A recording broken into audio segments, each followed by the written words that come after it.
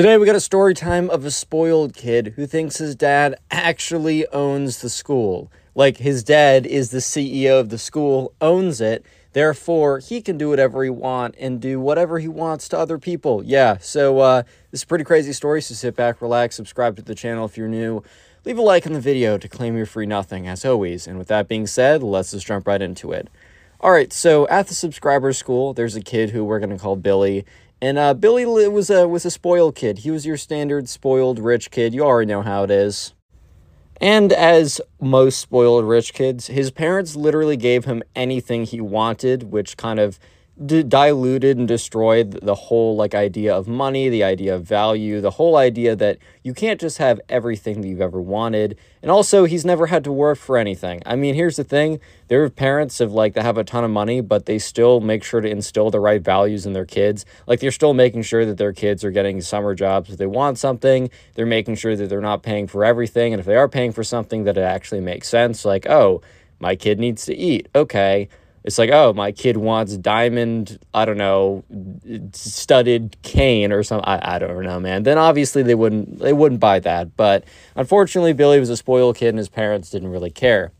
So anyways, right, one day, Billy must have been riding back with his dad. And this part of the story is a little hard to tell because obviously the subscriber was not in the car with Billy. But it was just overheard from different rumors and different people. But basically what happened is Billy, the spoiled kid, was, in the car riding back with his dad, and he was on his phone, I don't know, right, playing some game or something, but it's not like he had AirPods in, he wasn't listening to music because he heard what, Billy's dad was saying. So Billy's dad was on the phone with the principal, and they were having some kind of conversation or something. I think Billy's dad, I don't know, did some stuff maybe he did do some stuff for the school. Maybe he gave, donated something, or maybe he volunteered. I don't know. So Billy's dad did have some affiliation with the school. However, Billy, the spoiled kid, was sitting there and hearing that his dad was talking with the principal, somehow came to the conclusion that since his dad was on the phone with the principal, he must actually own the school. So I don't know what Billy's dad said that made him believe that, but I think Billy's dad must have said something that he wasn't oh, and since I own the school, he didn't say something verbatim like that,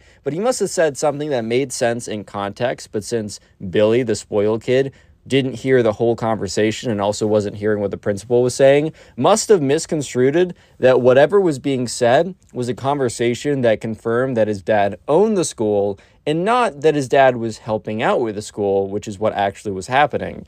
So right, after that, Billy kind of had a massive ego blow up. And since he's a spoiled kid, he already has a pretty decently big ego for no reason. But now that he believes that his dad actually owns the school, his ego is 3x what it was before.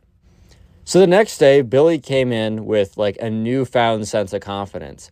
It wasn't as if he wasn't confident before. I think, as I have already said, he was, the spoiled kid. He was pretty confident, right? However, he had this newfound kind of sense of confidence after falsely believing that his dad actually owns the school. So anyways, he comes into class. And the first period class he has with the subscriber. So he sits down, not right next to the subscriber, but close enough to the subscriber. And so he's sitting there, and the subscriber's listening. And at this point, this is a first-hand account, since the subscriber sees all of this. There's some kid who we're going to call Ben that was in between the subscriber and the spoiled kid sitting. If the spoiled kid was on the far left, and Ben was or the subscriber was on the far right, Ben was in between them. So anyways, right, the subscriber overhears Billy, the spoiled kid, drop his pencil, right? And he looks down, and he looks at Ben, and he's like, "Pick up that pencil for me right now, peasant." And Ben's like, "Dude, shut up." And the subscriber's like, "Do you know who my the spoiled kid is like, "Do you know who my father is?" And the subscriber's like, "What?" No. He's your dad. I don't know. Remember, at this point, the spoiled kid is convinced his dad owns the school. Therefore, yes, I can be a jerk to anyone I want. So, yeah, when Ben heard this, he kind of just rolled his eyes and was like, "Whatever, man." And the spoiled kid is like, "Your insubordinance is noted and will be reported to my father." And the subscribers just kind of oh my God. Because everyone kind of knew the spoiled kid as kind of being a spoiled, entitled kid. But this was a whole new level of just wow, really? really? Like, this is just a whole new level of, damn, this kid's spoiled. Anyways, though, so yeah, sure enough, the subscribers kind of just like, okay, whatever. However, the thing is, things continue to go on and things continue to get worse. And as the days went on, Billy the spoiled kid just became more and more unbearable. Like, this kid was becoming an actual pain to just live with. So, yeah, basically the worst was in lunch. So in lunch one day or during that day, he went up to some kid and was like demanding like his lunch money. Basically, he was paying like it was a toll to the like it was Billy was set. You know when you go on the road and you have to like make those stops if you drive really long, those toll booths where you have to pay money to pass through. Basically, Billy, the spoiled kid, went up to some kid and said, "You are now in," and he says his last name, "family's property. You must pay the toll. Please give me $3 or some amount," right? Whatever amount was like this kid's lunch money. And the kid was like, dude, no. He's like, "Your insubordinance is noted and will be reported to my father. If you are banned from the school, then don't come crying to me. That's all I'm going to say." And the subscriber overheard this, and he was like, oh my God, this kid is actually the worst. And so the next day, Billy, the spoiled kid, was walked into the lunchroom, and there was a massive line. The subscriber was about midway through the line. I think today it was, some kind of like special food day that they all liked. Maybe it's Taco Tuesday. I don't know, man. Anyways, though, so everyone was pretty excited. So the line was pretty long. Usually the line wasn't as bad as this, as kids wouldn't be as, adamant of being like getting in line, going for seconds, whatever. So when, Billy, the spoiled kid, walked in and saw such a long line, he was like, "This shall never do." And he starts walking to the front of the line. The subscriber notices this and is like, no, like no shot this kid actually thinks he can just waltz on in to the front of the line like no one else is here. But sure enough, the spoiled kid, Billy, starts walking and it tries to cut the entire line. So obviously everyone's like, dude, like, what are you doing? And he says, "Well, I just thought you guys would want to be on my good side and let me cut the line." So obviously everyone was like, hell no, bro, what are you saying right now? Everyone was just so confused why this kid is like, "I think you want me to be on your good side." Like, dude, why would they care if they're on your good side or on your bad side? Like, I doubt that, like, they care any bit about that at all. Anyways, though, but the spoiled kid is like, "I think it would be a smart investment for you guys to allow me to cut the line." Because remember, at this point, the spoiled kid is working from a kind of perception that he is truly like the ruler of the school. And I don't know why he's acting as if everyone else knows that too. Like, if he only, let's say his dad owned the school and he truly was the ruler of the school. Why did he not know about this until 2 days ago? And if he didn't know about this until 2 days ago, why is he acting as if everybody else knows as well? It just literally makes no sense at all. So yeah, everyone is like, screw off, kid. Like, we're not giving you our spot in line. Stop being ridiculous, everything like that. And the spoiled kid, gets super mad and is like, "You're all going on the bad list," or whatever. And he goes to the back of the line. So yeah, at this point, the spoiled kid shenanigans are not like getting him ahead in any way, but also they're definitely not helping. And they're also starting to get really, really annoying. So anyways, Billy the spoiled kid, his attitude / behavior got worse and worse and just continued being bad. However, this reached a breaking point for the subscriber and everyone else in Billy's class one day. So one day, after weeks and weeks of just utter nonsense coming from Billy just took it a little bit too far. So during recess, the swings are pretty popular. The swings are kind of like the place to be. And the thing is, it's kind of like first come, first serve. And everyone kind of knows, like, all right, you spend 5 or 10 minutes on the swings. If there's obviously some kids waiting around to get on them, just be courteous, be a good member of your community, and just, get off the swings and then let them go on. And they'll probably do the same. It's definitely a kind of like, the community is going to watch out for the community. And also, if you were known for hogging the swings, bro, the kids on the swings probably aren't going to give them up to you. So it's definitely like a big picture. You want to work with your group, whatever. So anyways, one day, someone was on the swings. And the spoiled kid, Billy, wasn't really known for liking to go on the swings, but I guess today he decided to change things up and he was going to go on the swings. So he goes over to the swings and he says, "Peasant, get off this swing for your king right now." Honestly, I think if Billy the spoiled kid was nice about it, and maybe said something like, "Hey man, like, how much longer do you think you want to be on the swings? Like, I think I'm going to, like, I would personally like to, like, get on there at some point, but just let me know." If he said it like that, I bet he would have had a decent shot actually of being able to get on the swings.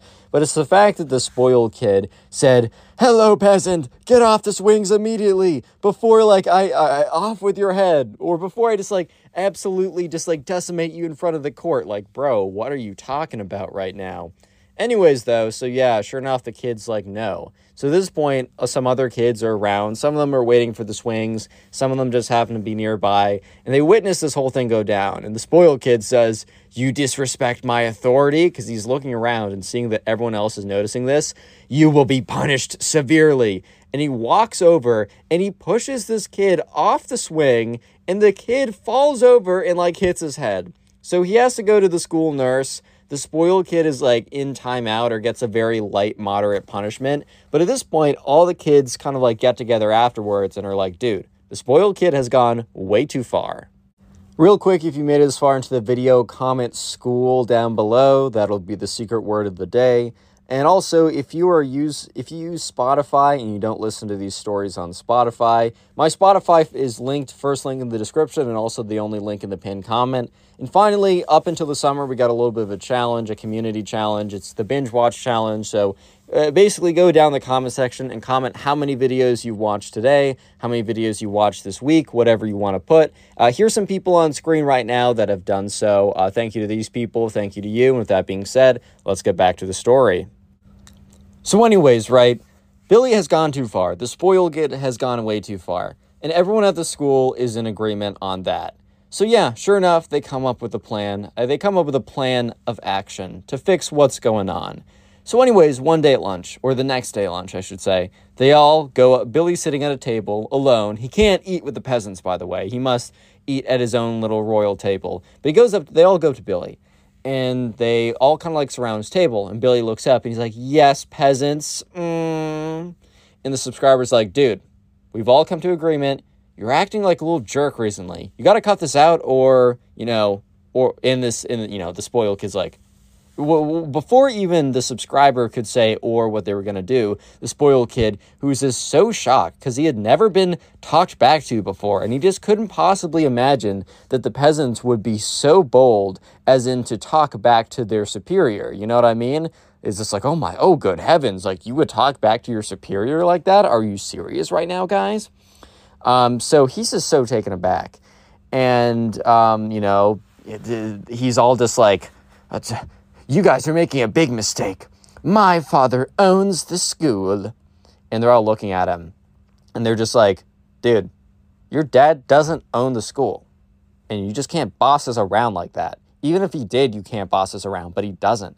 So it's not even if you're bossing us around on something that makes sense." And the spoiled kid just blew up on them. He was so angry that they would question his authority, right? And he's just like... starts shouting, "You're all just jealous of me because my father is rich. I can do whatever I want, and you will always be lesser than me. You must submit. You're better off submitting before I destroy you all." And so everyone around the table is like, "Oh my God, this kid is so cringe and lame. I didn't know you could be both like that." So yeah, all the other kids just kind of look at him. And then they looked at each other, and then they nodded. They all nodded at each other because they were all in agreement that action needed to be taken. Yeah, so sure enough, they're still at the table. And after, like, the spoiled kid finishes his, like, crazy, explosive, like, freak-out session, he's like, the subscriber says, "Look, dude, we're all in agreement. So either you're going to quit, you're going to cut out with all this, like, peasant talk and trying to cut us in line, bossing us around, and overall just being a jerk to us, and you know what you're doing. You know what if you keep on doing that, we're not going to allow you to do anything." And the spoiled kid's like, "Excuse me?" And the subscriber's like, "Yeah, we've basically talked to the entire class. They're not going to let you play Foursquare.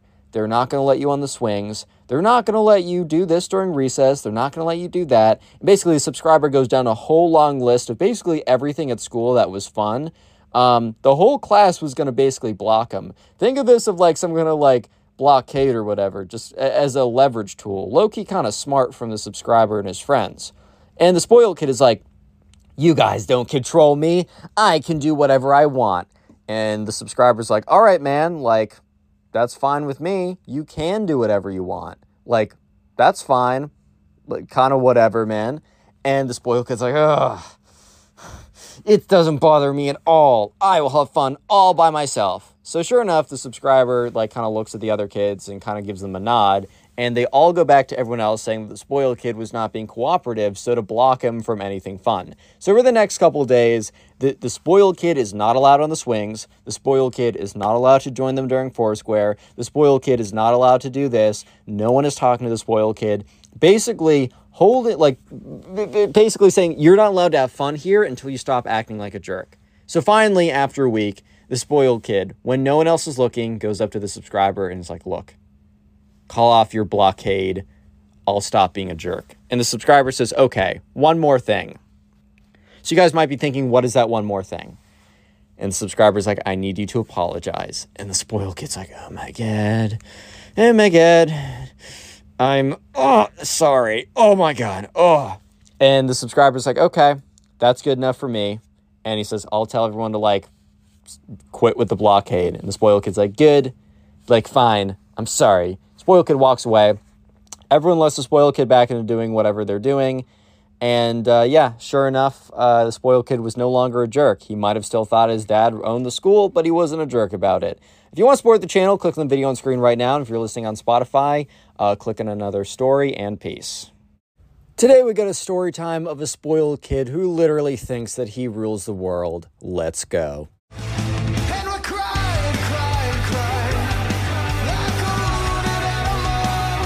Call the subscriber Andrew. So this all happened when Andrew was about in like, I think like 5th grade or so, and there was a new kid who moved into his neighborhood. And this was over the summer, so Andrew has not met this kid yet, as he would probably meet him next year or when school started in the fall. But the new kid's mom got on Facebook and connected with all the other Facebook moms in the neighborhood and was kind of just reaching out to them, being like, hey, you know, my son is new to the neighborhood. He's going to be starting school in the fall, and I really want him to have a good time. Can he, like, meet some of you guys or whatever? So one night, one, like, summer night or whatever, Andrew's mom arranged that Andrew and her would go over to the new kid's house, and so Andrew can meet the new kid and they can become friendly before school starts, and also so Andrew can meet the mom as well. Anyway, so that night, you know, rolls around and, you know, they get into the car and they drive over.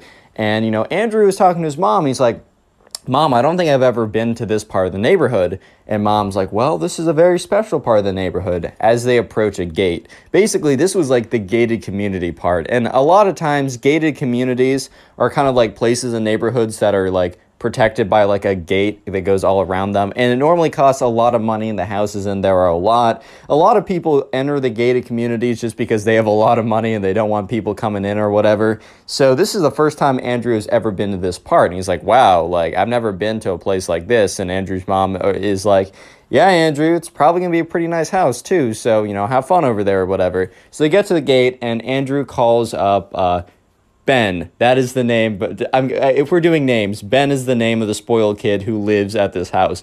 Andrew's mom calls up Ben's mom, and, you know, Ben's mom's like, oh, yes, the code for us is like 4772 or something like that. So she enters that in, the gate opens up, they go through, and they're going down, and Andrew's just looking out the window at all of these spectacular houses. And it's just like, oh my God, like I never knew that this part of the neighborhood actually existed. So eventually they pull up to Ben's house, and it is a wonderful house. It is obviously a quite expensive house too.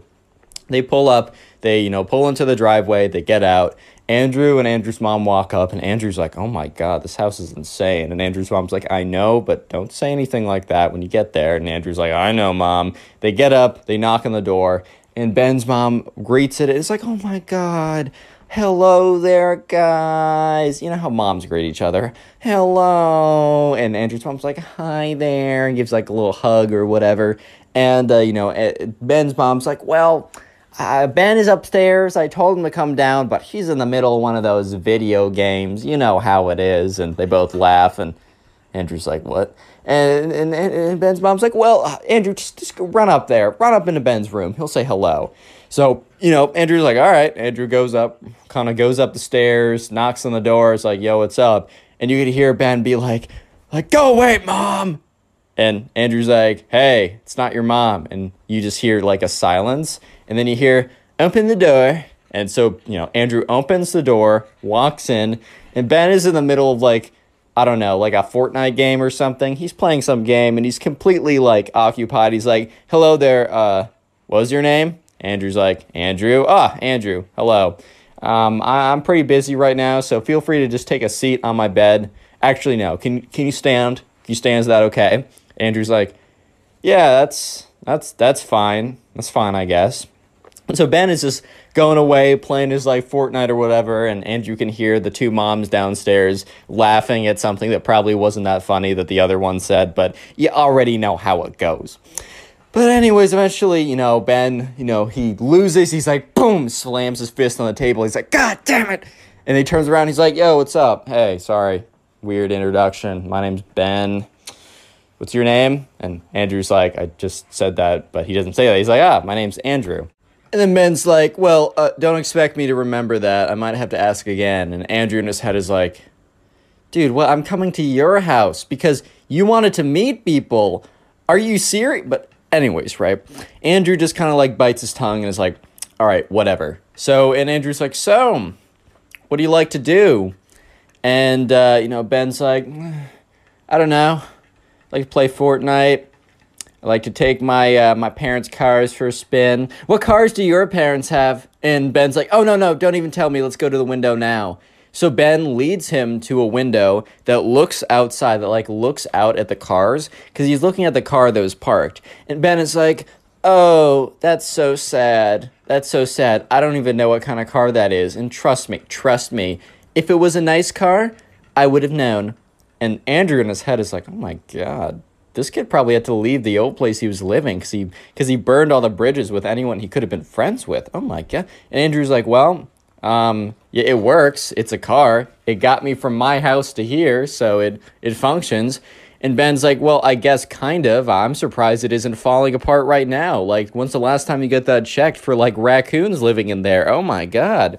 And Andrew's just like looking at him like, "What?" And Ben's like, come here.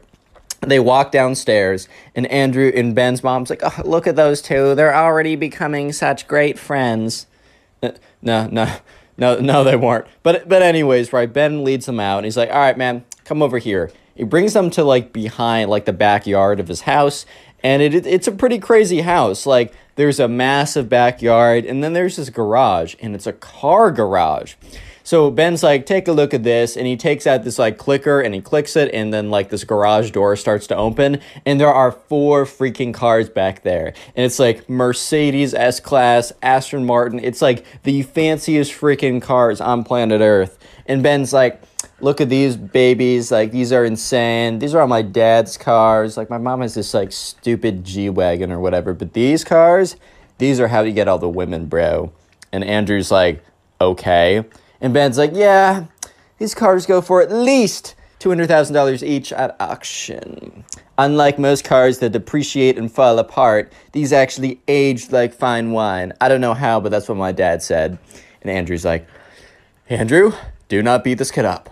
Do not beat him up. He deserves a punch in the face, but don't do it. Don't do it, Andrew. Don't do it." And Andrew's like, "So, cool." And Ben's like, "Of course it's cool. It's awesome. My cars are awesome. There's not even a question. There's not even a doubt in my mind that they are the best cars ever. Oh, want to take a look at your car again?" And Andrew's like, "Nah, I think we took a good enough look. Anything else you want to do?" And Ben's like, I don't know. Let's just go back upstairs, I guess." So they walk back upstairs, and Andrew, as he's passing his mom, Andrew's mom looks over, and Andrew makes this face of like, like kind of like does that, like, you know, that like you take your hand, you kind of like make a quick movement next to your neck, like nah, like this is not good, bro. And Andrew's mom kind of gives him this look of like, keep going, like doesn't matter, let's shut up. And Andrew's like, okay, fine, I'm not getting saved from this, I just got to deal with this kid. So anyways, Ben's like, so do you want to see my third floor? And Andrew's like, you have a third floor to your house? He's like, yeah, we actually have a fourth floor too, but let me show you the third floor of the house. And he opens it, he goes up these stairs, and they walk up, and it is the most insane thing ever. Every game, every toy, everything is on that floor. It is the most insane thing ever. There's air hockey, there's like a mini bowling thing, there's a mini golf thing. It is ridiculous. And Andrew's like, oh my God, dude, this is insane. And Ben's like, I don't know, my last house was actually even cooler. This is such a downgrade. Like, this honestly sucks. This sucks so bad. I don't know why I'm showing it to you. Maybe so that you could pity me or something. And Andrew's like, pity you? Like, this is the coolest thing ever. Like, I love air hockey. And he starts like going on there and turns it on, starts beating it. And Ben's like, turn that off. And Andrew's like, okay. Ben's like, sorry, I just don't want it to get scratched up. And in Andrew's head, he's like, you don't want your air hockey set to get scratched up. You don't want to use the toy that's fun. The only reason this is fun is if you use it. But whatever, right? Anyways, Andrew's like, okay, fine. It's his house. It's his rules, whatever. Sure enough, they walk around, and this is when, Ben is like, so, did I ever show you my watch collection? Oh, by the way, what watch are you wearing? And he looks at Andrew's wrist, and bro, Andrew wasn't wearing a watch. And Ben's like, oh, that's so sad. Okay, come with me. And once again, Andrew in his head is like, Andrew, don't punch this guy in the face. This guy probably has fancy lawyers, and you will be even more broke than you are now. Andrew, for the love of God, do not punch this guy in the face. I know you want to, but for the love of God, he will take all the money from you and buy another stupid watch. And so they walk over, and, Ben's like, so, you see this one? This one I got for my 13th birthday, a Rolex. And Andrew's like, okay, that's nice. 13-year-old kid with a Rolex, that's normal. And he's like, and this is and then goes on and says other fancy watches. And Andrew doesn't know. Andrew knows what a Rolex is because they advertise everywhere and they're known for being fancy. Then he lists off a bunch of other watches. And Ben's like, do you know what this watch is? And he lifts it up, and Andrew's like, no. And Ben's like, uncultured, kind of says that under his breath. And Andrew's like, Andrew, do not smack this kid in the face. Andrew, I know you want to do it. I know you want to give him a clean sock in the face, but you just can't do it, man. Just can't do it. And Ben's like, yeah, man, that's crazy. You don't know what this is. Anyways, this one is the most expensive one so far. Do you want to look at it? Do you want to touch it? Andrew's like, I guess. And Ben's like, false. You do not want to touch it. Wrong. If you touch it, the value it would just fall apart. The value would just go down to zero if you touched it. And Andrew then says, well, I mean, you're touching it right now. And Ben's like, yeah, it doesn't matter if I touch it, but if you touch it, the value goes to zero. And Andrew's like, Andrew, don't punch this kid in the face. Whatever you do, I know you want to. I know you got a clean shot right now to just sock him in the face, but don't do it, Andrew. Don't do it. Do it for me, buddy. Do it for me. You don't want to lose. You don't want to make this kid buy another car with your money that's going to be taken from your mother. Don't punch him in the face. He's got fancy lawyers. Real quick, if you made it this far into the video, comment spoil down below. I just want to see how many people made it this far, and I want to see the names and faces of the people who do. I'll try and heart a bunch of comments that say the secret word of the day. Don't take it personally if I don't get to your comment. And if you want to support the channel even more than you already have by making it this far, which thank you, watch time is super important. If you can go ahead and binge watch these videos, meaning sit down and watch like 2, 3, 4 plus even more videos in one sitting. If you do that, go in the comment section and comment down below either how many videos you've watched or what you're doing while you're watching them, such as like playing video games, trying to go to sleep, or if you're like putting on a playlist in the background or something. Whatever you're doing, let me know, and so I can heart it, say thank you, and also shout out someone like this person on screen right now, shouting out people who tell me how they're supporting in videos. Anyways, let's get right back to it.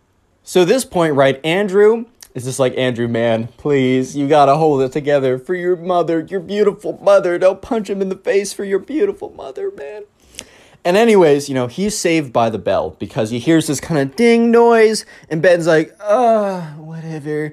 And, Andrew's like, dude, what was that bell noise? He's like, that just means dinner's ready, or probably not even dinner, probably just our, our entrees or whatever. And Andrew's like, what? Because Andrew's just like, used to his mom being like, dinner. He walks down, it's like mac and cheese, and he's done. So they walk down there, right? And they see Andrew and Ben's mom already sitting at the table.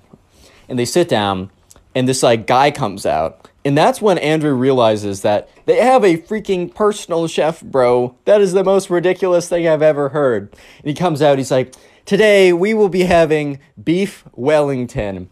And bro, I swear to God, dude, I don't know about you, but the food name beef Wellington makes me think of like, oh wow, yeah, that's ridiculous. Like, of course, of all the meals they're gonna be having, it would have either been like gold leafed sirloin steak, or it would have been freaking beef Wellington. And literally, when the guy says beef Wellington, Ben goes, "Oh, I had that last week." And Andrew's mom and Andrew just make eye contact, and she kind of looks at him and gives him a look of like, chill, Andrew. And Andrew's like, my fist belongs on his face. Oh my God. Anyways, though, so they sit down and they start eating it, and it's so freaking good. It is so good, at least according to Andrew, right? Andrew's just devouring it. He's like, oh my God, where can we get some beef Wellington at home? But Ben looks at it and kind of takes a little sniff of it and like cuts a little bit, puts it in his mouth. He goes, "Bleh, this is worse than last week's." And the personal chef comes around and be like, sir, how can I fix this for you? And Andrew is starting to get really angry. He's like, this kid is literally the worst person on planet Earth. But anyways, I mean, there's only so much you can do at that point. There really isn't that much you can do. And Andrew's like, if I punch him in the face, it's going to be really bad. He's got fancy lawyers. And, Ben's like, whatever, I'll starve. And the chef's like, no, please, let me get you something. And Ben's like, no. You had one shot, one opportunity, you blew it. And so the chef took it away. Andrew finishes it. And Andrew actually like stops the chef and says, hey, I'll take that. And the chef's like, all right. So the chef gives him, like, Ben doesn't see it, but Andrew takes Ben's plate with like one bite into it and just immediately devours it as well. And eventually, right in between that and like their dessert, Ben's mom is like, so I'm so excited that you two are getting along. That's so nice. How about we go around, we talk about like our highs and our lows. Let's do rose and thorn. Tell me what was a good thing, that's the rose, and tell me what is a bad thing, that's the thorn. Ben, do you want to go first? And Ben's like, fine. I guess the rose was the fact that I get to go to bed every night. Sleeping is so cool. But I guess my thorn's actually a lot of things. Let me take a second. Oh, I know exactly what my thorn is. You know that new kid, that stupid kid, Mom? And, like, Ben's mom's like, what, honey? He's like, yeah, you know that stupid kid that you had me hang out with yesterday? He totally was not respecting my authority. He did not understand that I was just intrinsically a better person than he was. And Andrew at this point was like, what the fuck? What? Intrinsically a better person than you are? Bro, what are you saying? And then Ben goes on to go completely mask off. And he's like, yeah, you know how, like, that kid didn't have any money? And Ben's mom's like, Ben, I think it's time to elaborate on your rose. I think we've heard enough of your thorn. Trying to cover up the fact that her son is a complete lunatic, a maniac, freakazoid, right? And Ben goes like, well, no, let me finish my thorn. Yes, this kid, he didn't understand that, like, when I told him to give me a foot massage and I'd give him, like, $5, because that'd be more money than he'd ever seen his entire life or something, he, like, totally flipped out. And then I went on to tell him that, like, we live in a society, like, the caste system. I was learning about that in history and how, like, he's the peasant and I'm the king in this society. And that, the dynamics, right, the dynamics between the peasant and the king were not really being reflected in the way that he was talking back to me, Mom. To me. And at this point, Andrew's like, is this staring at his mom? Just staring at his mom. And Andrew's mom kind of like gives him like a kick under the table. Because like Andrew was like, bro, I gotta say something, man. I gotta say something, bro. Like, I can't let this go on. And Ben's mom is looking mortified. Because while she lives in a bubble, she also understands what is not polite conversation. And one could say that this was not polite conversation. You know what I mean? And Ben goes and be like, yeah, dude, this is like, it was ridiculous. It was insane. I mean, I offered him $5 whole American dollars for a foot massage. It was crazy. And he said no. And he got all upset or something. And, you know, I tried to, like, shove my foot in his face anyways. And that made him more mad. I was literally giving him a second chance to respect the kings of his society. I mean, Mom, he's literally a peasant. I mean, did you see his whip? He's a peasant, Mom. At this point, Andrew's like, what? How do you not expect me to punch this guy in the face? By the way, little disclaimer, don't punch anyone in the face, even if they deserve it. It's a bad idea. This kid, maybe this kid. But in general, no, I don't condone violence. Off the record, maybe this kid. But anyways, back on the record.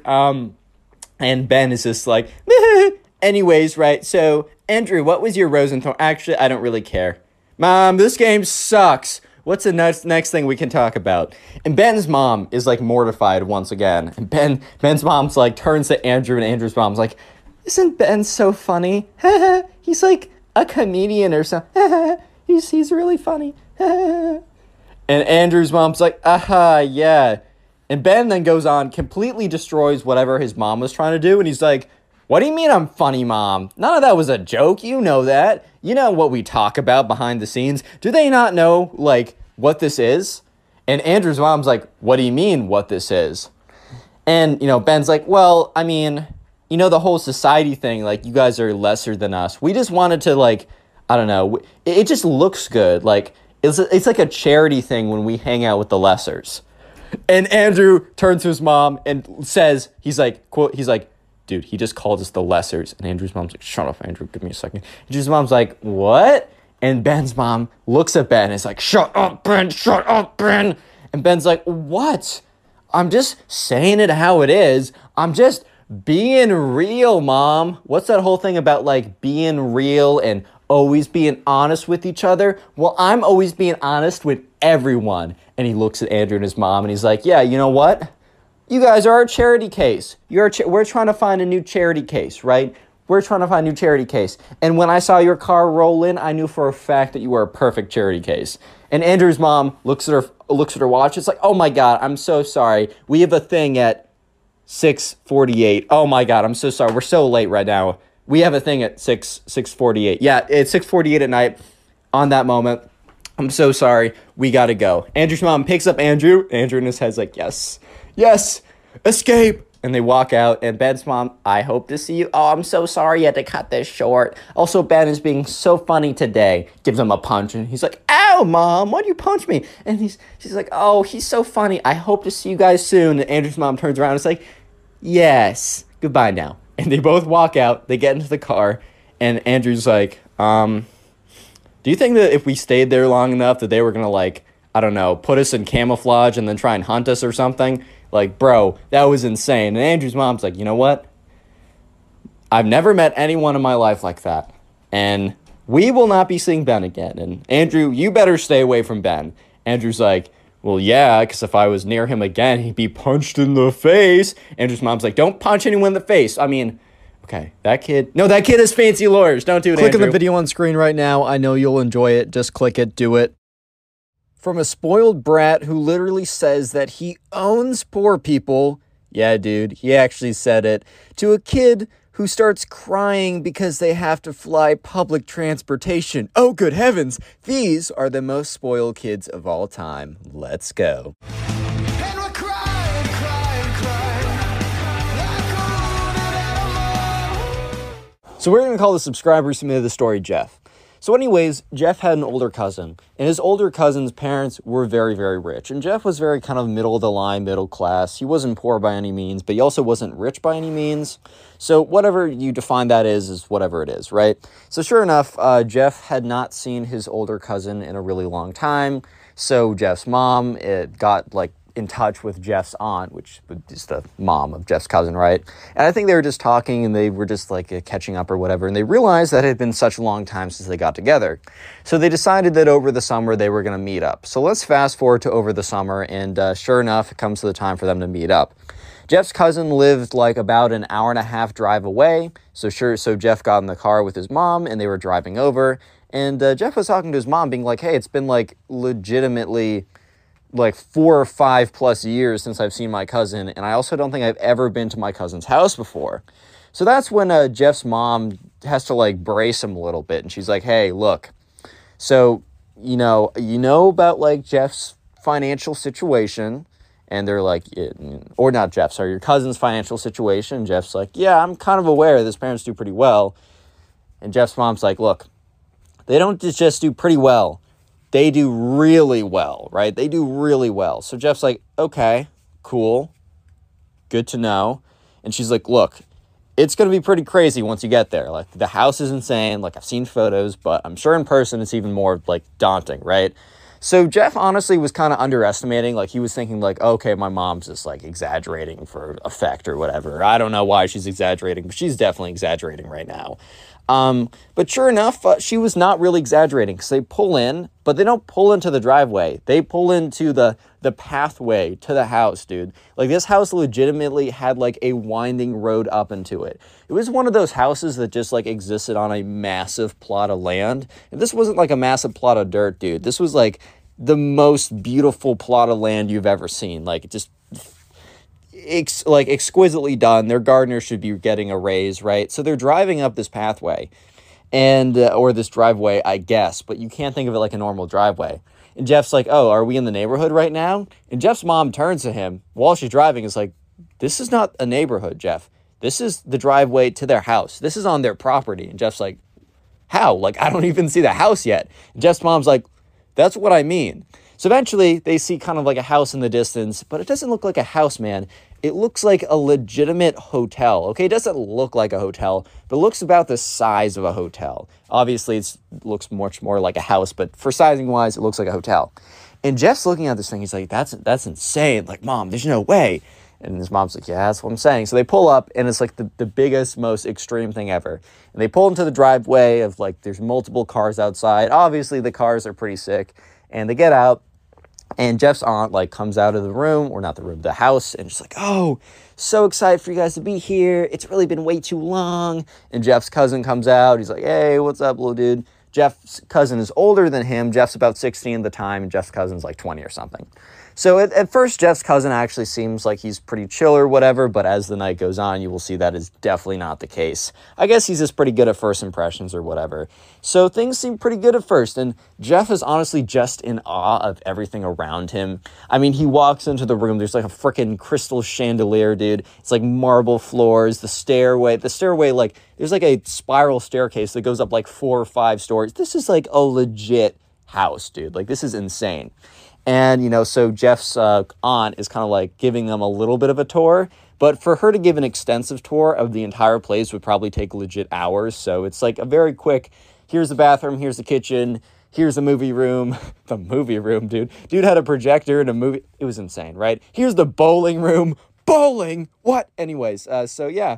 Eventually, Jeff goes up the stairs with his mom. There's a guest bedroom. 2 of them actually, more than 2 of them actually, but there's 2 of them right next to each other for them to have. They're on the 3rd floor, and it's just like, wow, okay. So Jeff gets his stuff in, plugs in his phone, walks over to his mom's room. He's kind of whispering a little bit because he doesn't necessarily want them to hear, but he's like, dude, this is insane. And his mom's like, yeah, don't call me dude, but yeah, I know, this is what I meant. Like, prepare yourself. So anyways, they're going out to dinner that night, and so they get in the car, and they drive over, and honestly, like, Jeff and his cousin were sitting in the back seat, and they were just talking, and it was cool, actually. Like, he seemed like a pretty chill dude at first, which you'll soon find out he is not, but, you know, so he never really went to college, which, I mean, I guess if you're with that much money, like, I can definitely understand, I guess, but honestly, I think even if you come from a ton of money, you should still go to college for the experience part. I feel like that would be the greatest experience ever in college, because it's like, oh, well, I don't actually have to try. I just get to do the fun things. But either way, he decided not to go to college, and he's quote unquote a entrepreneur, which most of the time just means unemployed. But yeah, so he was quote unquote an entrepreneur, and he was starting like 58,000 companies.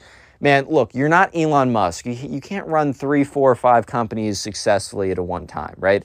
try and get one to work in the first place. Like, you think Elon Musk started doing 6 companies in a row that all worked? No. Look up X.com, which will go to PayPal, which PayPal Mafia. Very interesting saga. You should look into it. But anyways, right, so he's talking about all of that, and Jeff's kind of just, or sorry, Jeff's cousin. If I said Jeff, I meant Jeff's cousin. And Jeff is kind of just sitting there like, okay, dude, sure, you're an entrepreneur. Word, got it. Okay, dude, cool. Okay. So they get to the restaurant, they sit down, and then they're talking about everything. And so Jeff's aunt is like talking about, because, you know, they're just catching up or whatever. They're getting to know each other again. Jeff's aunt is telling them about this like really crazy trip that they went on. And I think Jeff's mom was just a little, or not Jeff's mom, just aunt. I think Jeff's mom's sister. I think that's how that works. But Jeff's aunt is a little bit, well, not a little bit, probably pretty naive or just oblivious of how ridiculous of a story she's telling. And I don't mean ridiculous in the sense of like, oh, that's unbelievable, right? It was unbelievable in the sense that you believed it, but the fact that someone lived like that was unbelievable. Look, if you go on really insane trips like that, sometimes it's just better to keep the details to yourself. Like, if you went somewhere really cool, you can tell someone all about it and tell them about what you saw. But, like, they were adding in all the details of, like, oh, yeah, we rented out a Ferrari. It's like, dude, what? It's like, yeah, we yachted around. It's like, dude, what? It's like, that's fine if you did it, of course, like, whatever. But maybe not telling the random person, like, I get it, it's cool or whatever. But, like, bro, I don't know. So, like, Jeff is kind of sitting there like, dang, I could never, like, this life is insane, right? So eventually they get back. And it's a little bit later. But Jeff's mom, aunt, and cousin, they all start having the adult apple juice. I think I can say that they're drinking, but like, YouTube can be weird sometimes, so I'm just going to say that they're all drinking special water. I'm just say they're drinking. No more word arounds. You know what I'm talking about. YouTube, I honestly don't think they care that much. So yeah, they all start, you know, they drink some, I don't know, wine or something. And the thing is, right, Jeff's cousin really starts going hard at it. And he gets fairly drunk. And the thing is, right, when you say stuff when you're drunk, a lot of times you don't actually mean it, but you also kind of do. There's sometimes you just say stuff that is just not true. But in a lot of cases, it kind of just brings out parts of you that maybe you try and just kind of push back so that you can remain in civilized society. You know what I mean? So, yeah. They were all kind of like sitting around, and Jeff was not drinking because maybe he did a little bit with his friends, but dude was 16. His mom was not having that happen, so he got his like club soda or whatever, which is what I get when I go to restaurants because club sodas are great. And he's kind of sitting there, he's kind of like looking at them, and they're all talking about whatever. And I don't know how it got to this point, but Jeff's cousin just got so incredibly drunk that he started. Okay, this is where the title, quote unquote, spoiled kid thinks that he owns poor people, quote unquote, right? This is where that part starts to happen. Because, you know, he starts to go on being like, man, I don't know. This is Jeff's cousin, by the way. He's like, man, I don't know if you guys can relate to this. But, you know, whenever I go in, you know, when I travel in New York City or I go anywhere near public transportation, dude, I just get the ick. And so at first Jeff's mom's like, yeah, like it's really grimy. I don't like it because I don't think most people have to use public transportation, but it's definitely not like the most fun place ever. It's definitely not like the greatest vibes ever. Like that's just kind of a fact of the matter. But so Jeff's mom was like, yeah, I can relate to that. But then Jeff's cousin went on to say something that was a little bit less relatable. Jeff's cousin's like, yeah, you know, it's just all the poor people in there, man. I mean, no offense to you guys, which is, that's a hilarious statement to say to someone, like, no offense to you guys, poor people, me, right? It's like, dude, seriously. But this guy, look, Jeff's cousin was drunk enough that he didn't care. He kind of like took off the facade of trying to care about other people, right? He's like, yeah. He's like, I wish that there was a social program that like got rid of them. Like, dude didn't even say like, I wish there was a program to help the poor. He's like, I wish there was a program to get rid of them. Like, ship them off somewhere else, dude. So at this point, Jeff's mom, even though she was like a little bit drunk, she wasn't like drunk enough to deal with this stuff. So she's like, But the thing is, right, Jeff's aunt was totally out of it. Like, she was totally out of it. Like, she was about to excuse herself to bed in a fast second. So she was she wasn't able to intervene when Jeff's cousin was talking his crazy talk, right? So he goes on to say, and this is where the famous line in the title, he's like, you know what? I've been thinking about this, and, you know, throughout history, you know, there have been kings, there have been lords, and there have been peasants.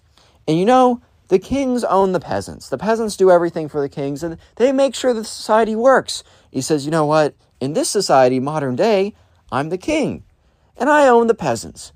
And, it just works that way, man. It just works. It's like when the rich people own the poor people. And bro is literally saying this at this point. Look, dude, remember, the subscriber, Jeff, all he has is a club soda. He is stone cold sober. And he's hearing someone saying that, hey, man, life was better when I owned the poor people. Like, dude, what? So Jeff is sitting there super awkwardly, trying to make eye contact with his mom. And his mom is kind of looking at him like, chill. Don't say anything. Because she doesn't want to look, they're sleeping over at their house that night. She doesn't want to cause a problem or anything. But obviously, it's pretty problematic what he's saying. He's like, yeah, man, society just worked better when the poor people did exactly what people like me would tell them to do.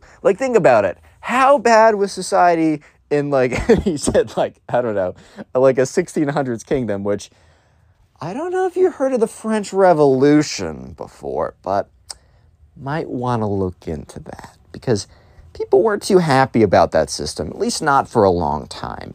So just pick up a little book on the French Revolution and learn a thing or two about the guillotine, my friend, because that system doesn't tend to work out that well. And maybe if you masked it or made it look like something else, then maybe it would function even in modern day society. And maybe parts of modern day society are more like that than you think. And it's just a bunch of smoke and mirrors and not showing your entire hand. But anyways, I digress. Because Jeff is sitting there in the most awkward, uncomfortable situation. Because his cousin is looking at them and is saying this stuff, but is saying it as if he's saying the most rational stuff ever. And he's basically saying stuff looking for them to nod their heads and be like, yeah, dude, you're so right. You should literally own us and decide everything we do. We should be working for you forever for free just because you make great decisions. You should be the dictator of everyone because you were born into a rich family. Of course, dude. Yes. It makes so much sense right now, man. You're legit spitting, bro. You're spitting facts. That's what this kid was wanting. But Jeff is because remember, Jeff's stone cold sober. Jeff's mom's a little drunk, so she can handle this. But Jeff is stone cold sober, bro. He's sitting there just dude, what am I going to do right now? This is what? Huh? Are you serious? Yeah, so eventually the cousin's hey guys, I'm sorry, I'm tired. I'm going to go to bed. And he gets up, and his mom's already gone to bed at this point. I think his mom she either heard a little bit of it, but was too drunk to realize and just went to bed, or she just went to bed before the cousin went on this rampage. But eventually the cousin gets up, and he's oh yeah, I'm going to go to bed. Feel free to take anything from the fridge. If you need anything, let me know. I'll be up in the morning. Peace. He just goes up, walks upstairs. So Jeff is sitting there, and he turns to his mom, and his mom looks at him and holds up a finger, just one finger up in the air, saying wait. And they listen, and they hear, Jeff's older cousin walk up the stairs several flights up to his room. And then she's I know. Literally just says, I know, to Jeff. And they both know what they're talking about. That's the craziest thing. And Jeff's wow, I didn't expect that. And she's I didn't expect it, but I'm not surprised. And then Jeff's mom goes on to tell about how Jeff's aunt got into money really quickly, and because Jeff's cousin's dad, I think that's Jeff's uncle, yeah, he just basically, he didn't win the lottery, but he basically struck gold incredibly quickly. It wasn't a gradual rise or whatever. And basically, Jeff's aunt was just really not sure how to parent correctly because his kid was their kid was just kind of as soon as they got into money, their kid was just starting to become of age of 4, 5, 6, 7 when they started to really develop. And she didn't know how to parent correctly, and it was a mess, and she feels terrible. But apparently Jeff's aunt feels terrible about how things have gone, but they just don't know what to do. And yeah, so she explains this all to Jeff. Jeff's oh, word, okay. They both go to bed. The next day they wake up, and Jeff's cousin is just really quiet in the morning. And he says something hey guys, I have no recollection of what happened last night. I don't think I did anything bad, but I was cool, right? And Jeff just looks at his mom, and they both look at each other. And, they're yeah, no, dude, you're good. We just had a good conversation. He's what did I talk about? And Jeff and his mom did not want to say what he talked about. So they're oh, you were just talking about stuff. And he's okay, cool, word. And so, yeah, the next spoiled kid is not as spoiled as this kid, but I think this story is honestly funnier. And we'll call the subscriber who submitted this one Harvey. And I picked Harvey because I had an old animation series on my channel that I've recently unprivated. If you want to watch it, is what I did in 6th grade, right? Harvey and Jeff were the main two people. So anyways, we're going to call the subscriber who submitted this one Harvey. So Harvey was in a French class in college, and kind of the whole class was kind of close. They were tight. They got together. And they decided that they were going to actually fly out to France. So this wasn't necessarily something that was part of the program when you signed up in college to take French. However, this class just got really close, and they got close with a teacher, and the teacher, like, midway through was like, hey, guys, like, what's your comfort level? Like, I thought it'd be pretty cool because we've all done really well this year. I thought it'd be cool if, like, we took a trip to France, and I'd be able to guide you guys. And everyone was super down for it. They thought it'd be really cool. So fast forward to the time over the summer where they all picked that they went to France. So they're busing over. They all live in the same multiple state radius. So they all came together at a certain bus station, and they were all getting on the same flight. So they're busing over right now. And, so anyways, Harvey looks over at this kid. We're just going to call him the spoiled kid. He wasn't really known as being that terrible, and he honestly isn't that terrible. He just does something pretty funny. Like, it's just like, bro, live in the real world, please. But he would always, like, I don't know, he would say a thing or two where you were like, okay, this kid definitely is from a different world or different reality than me. And real quick, comment spoiled down below. That'll be the secret word of the day. I'm trying to, like, splice these in. I keep forgetting.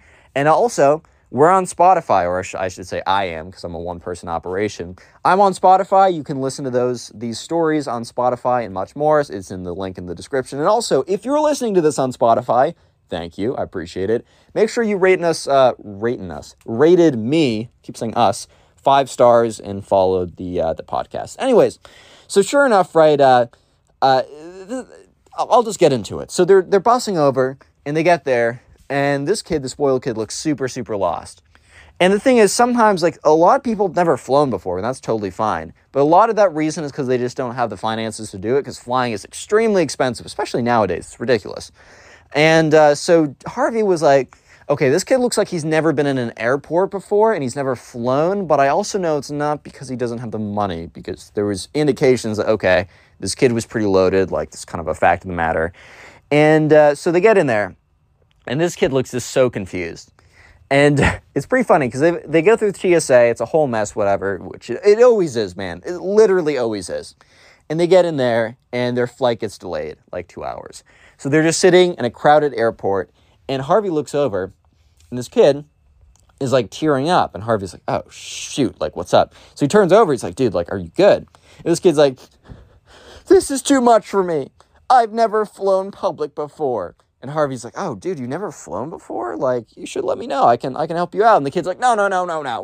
It's not that I've never flown before. I've flown a lot. And Harvey's like, what?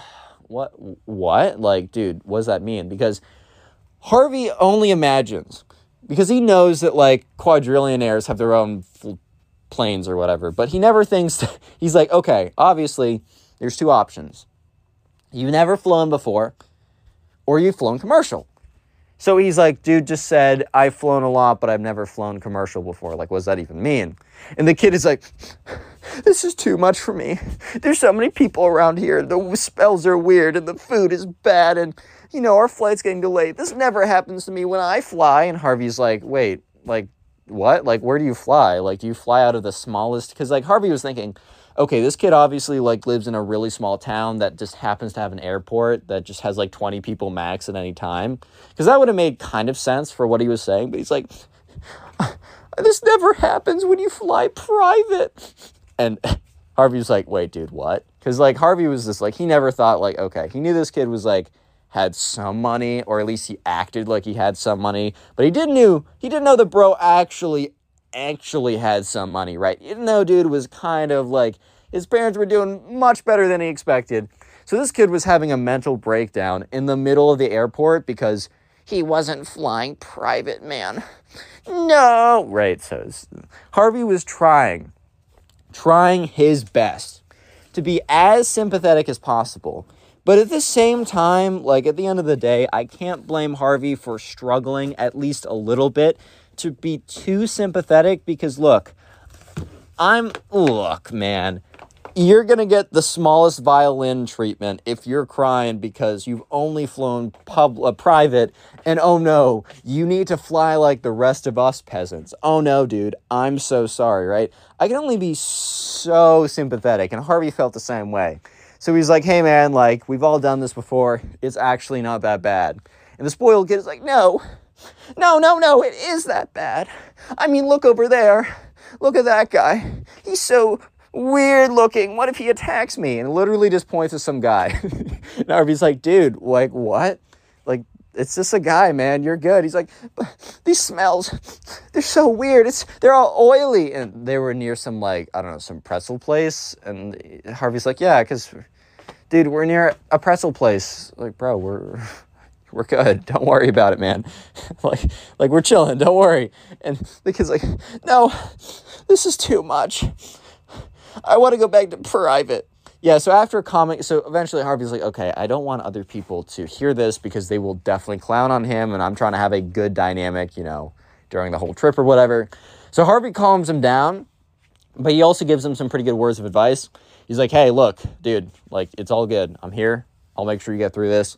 But also, maybe don't tell other people about that because, look, they're probably not going to be that sympathetic to the fact that you're flying public because that's the only thing any of us have ever done. And I think the kid understood a little bit, but he was still in his little bit of a breakdown mode. So yeah, they get on the flight, you know, the kid's not having it either, but whatever. A couple days into their trip into France, it's awesome. They're all getting along together. The kid actually finds her, because they were like chilling. The kid was chilling. He was cool again. But he actually goes ahead and finds Harvey and pulls him out of the crowd. And he says, hey man, can we talk for a second? And Harvey's like, yeah, dude, like, what's up? He's like, look, I'm so sorry for the way I just broke down the airport. Like, that's so embarrassing. Thank you for, like, not telling other people, but also thank you for just telling me not to tell other people. Like, I think I was honestly going to go and find as many people as possible to complain to. You kind of saved my butt there, and I really do appreciate it. Harvey's like, yeah, man, no problem. We're good. Click on the video on screen right now. I know you'll enjoy Today it. we got a story about a spoiled kid who acts like he owns the world, but then the principal brings him back to reality, and it's super satisfying. I know you'll enjoy it, so let's just jump right into it. And we're crying, crying, crying like a wounded animal. So we're going to call the subscriber who submitted this story Jeff. So anyways, right, there was a kid in Jeff's class who we're going to call the spoiled kid because he was genuinely just like the most spoiled kid on planet Earth. His parents gave him everything, and because he always got anything he ever wanted, he just had an air of entitlement to him. He genuinely believed that he received everything that he's received, not because it was given to him, but because it was like his right. He was born into the right to have everything, right? Basically, he believed that, you know, everything that was going well for him in life, he genuinely believed that that was because of his own grit or intelligence, or, which, I mean, I guess some of it was, but the majority of, like, what he had was because it was given to him. So this can kind of mess up a kid when this happens to them because they'll basically have their ego inflated so bad that they'll end up doing ridiculous stuff. And this was a great example of it. So this spoiled kid, right, you know, one day, Jeff had a girlfriend. We're going to call this, what are we going to call her? We're going to call her Maddie, right? So Jeff's girlfriend, Maddie, they've been together for like a year. They were a solid relationship, right? So this was high school for context for the setting. And Maddie and Jeff were together for a while, and they were a very strong relationship. Like, there was no way that Maddie was going to cheat on him. However, the spoiled kid, who believed that he was entitled to everything in the planet, saw Maddie, thought she was beautiful, and decided, you know what? That's my girl now, man. He genuinely believed that he genuinely believed that, like, oh, wow, if I want something, I will get it. So, yeah, this all started one day when the spoiled kid started to hit on Jeff's girlfriend, Maddie. And so, you know, he's walking down the aisle, or not the aisle, the hallway. Jeff went off to go get something, and Jeff turns around to see that the spoiled kid walked up to Maddie and is, like, talking with her. And you can kind of just tell by the spoiled kid's body language that he is definitely interested in something, that he's definitely not just, like, asking for directions or, oh, do you have a pencil, or kind of like asking for something that you might ask anyone. He was very clearly had a pretty strong intention for what he was doing, and it was pretty obvious what he wanted, right? So, Maddie started walking back to Jeff, the subscriber, and Jeff was like, oh, like, what's that? Because Jeff thought, okay, maybe Maddie and the spoiled kid were friends or something, and he just didn't know anything about it. And Maddie's like, I think that guy just hit on me. And like Jeff turns around to see the spoiled kid, and they both look at the spoiled kid, and the spoiled kid turns around and literally winks at Maddie, gives her the 2 finger guns, and then walks away. Like the cringiest thing you've ever seen, bro. So sure enough, Jeff looks at Maddie. He's like, ew, what? Because, yeah, the spoiled kid was very notorious for being, how do I put this? Not the greatest guy ever. Like, he was just notorious for being super spoiled, entitled, super arrogant, cocky, just not a good kid, right? And Maddie's like, yeah, no, this is, like, very unfortunate. Like, this kind of sucks, dude. Like, I don't want to have to, like, reject him, but I also am going to reject him. And Jeff's like, I think it's pretty obvious. I think it's pretty common knowledge that you and I have been in a relationship for a while. It's not like we've been hiding it. It's not like some kind of big secret we have kept from everyone. And Maddie's like, yeah, I'm like 90% sure he knows that too. So I don't really know what he's doing. And they kind of came to the conclusion that the spoiled kid did know that Maddie was in a relationship with Jeff. But, at the end of the day, if you've gotten everything you've ever wanted, and if you wanted something, you get it no matter what. Like, at the end of the day, I think the spoiled kid had the mentality of just because, like, there's a goalie in the goal doesn't mean I can't score, bro. I'm still going to make my moves, which he will make his moves in just a second. Don't worry, boys and girls. But anyways, so Maddie's like, oh, God, like, he definitely knows. And Jeff's like, dude, yeah, he definitely does know. Maddie's like, okay, well, I'm going to have to reject him, right? And Jeff's like, okay, well, reject him if he asks for anything, but, like, we don't even know if he's totally into you yet. We don't know if he's going to do anything. And Maddie just looks at Jeff like, Jeff, I know how guys act. I know how guys act when they like me.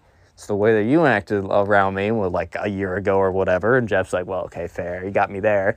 She's like, he's definitely going to try something. I'm just going to reject him when he doesn't. Jeff's like, cool, okay, whatever. So the next day, they're sitting at lunch together because Jeff would normally hang out with the boys a lot. But he kind of like carved out lunchtime for specific time with his girlfriend. So Jeff and Maddie were sitting at lunch together, as they always did, right? And the spoiled kid came and sat down. So it was a 4-person table, but there's enough tables in the cafeteria that people could sit by themselves, no problem. And so Jeff and Maddie were sitting together at a 4-person table with just 2 of them, and no one else would really sit down because everyone knew they were basically just going on a date every single day at lunch. Like, it was their private time. And so many tables around that there was no need to sit with him. It's not like you'd have, oh, we're out of seats, I gotta sit with you guys. But anyways, the spoiled kid literally sits down next to Jeff. And it's like, what's up, Maddie? Like, my name's like, spoiled kid. Like, nice to meet you. And Jeff's like, oh my God. And Maddie's like, hello. It's like a bit of a question mark, right? And the spoiled kid say, oh yeah, what's up? Is this your like friend or something? Maddie's like, this is my boyfriend. And at that point, the spoiled kid looks and it's like, oh yeah, right, whatever, same thing. Dude, the spoiled kid literally says, oh yeah, same thing. Yeah, right, a boyfriend and a friend are the same thing, dude. I mean, maybe in the spoiled kid's mind and his perception, like friend, boyfriend, husband of 10 years with 3 children, same thing, dude. Potato, it doesn't matter to me because you're going home with me either way. But, truth is that's not how it was about to go. So he literally just acknowledges Jeff's presence for a second, saying, yeah, same thing, whatever, kind of like trying to nullify the fact that he is literally Maddie's boyfriend, and then immediately turns to Maddie and just starts like talking her up. And I don't mean being like, how's your day? I mean being like, you look beautiful in that whatever that you're wearing. Like, oh my God, like your nails complement your eyes so much. Like, oh, did you hear? I actually have this really crazy whip and like all my girls like are able to drive in it and you can take photos for your Instagram. Like literally the most blatant stuff ever. And it was really freaking cringy and uncomfortable for Jeff because dude was literally sitting right there as this guy fails to like try and pick up his girlfriend as he's sitting right there. And Jeff wasn't some like crazy confrontational guy. Yeah, I don't think I'd be pretty happy if I had a girlfriend. Sad. If I had a girlfriend and like some guy came up and like tried to like minimize my presence and started flirting with her super blatantly. Like if I had a girlfriend, I don't think I wouldn't care if she talked with guys because I have plenty of platonic relationships with women. I think having relationships with people across, like, that's not the same, like, gender as you, I think that's a really cool part of life, because there's kind of different energy with different people, I've personally found. So yeah, like, I personally wouldn't care, but at the same time, I think, like, if someone was very blatantly flirting with someone who's my girlfriend while I was sitting right there, I wouldn't be like, hey man, that's my girl, back off. Like, dude, I can definitely tell if she's able to manage it or not. I don't think I'd be very happy about it. I wouldn't be like, yeah, this is my boy. Like, yeah, no. Like, come in for, I can share, man. I wouldn't be happy, but also this guy is very clearly not a threat. So Jeff kind of sat there really awkwardly. Just like, what do I do right now? Like, this guy's flirting at my girlfriend, but he's failing, and I know it's not going to succeed, but I have to sit here and listen to it. Like, this is just so uncomfortable right now. And, yeah, Maddie was kind of like, as this guy was like, yeah, so, like, all my girls get, like, the best treatment ever. Like, I gotta, they get, like, the craziest presents for their birthday. And, like, if you were my girl, it would be the same deal. Like, you don't understand. Like, you would be, like, you'd be my princess, and you'd be treated like one. Like, have you ever wanted to know what it would be like to be treated like royalty? And Maddie's just looking at him like, dude, like, okay.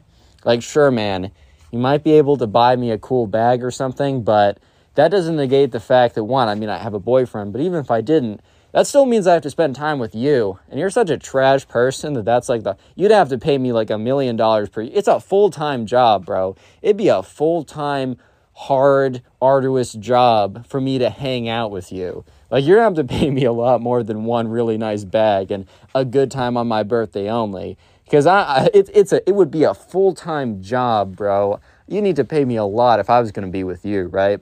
So she's kind of just sitting there with a very blank look. And look, the thing is, too, is Maddie was making it as clear as humanly possible that she was not interested, that she was not rocking with the spoiled kid, right?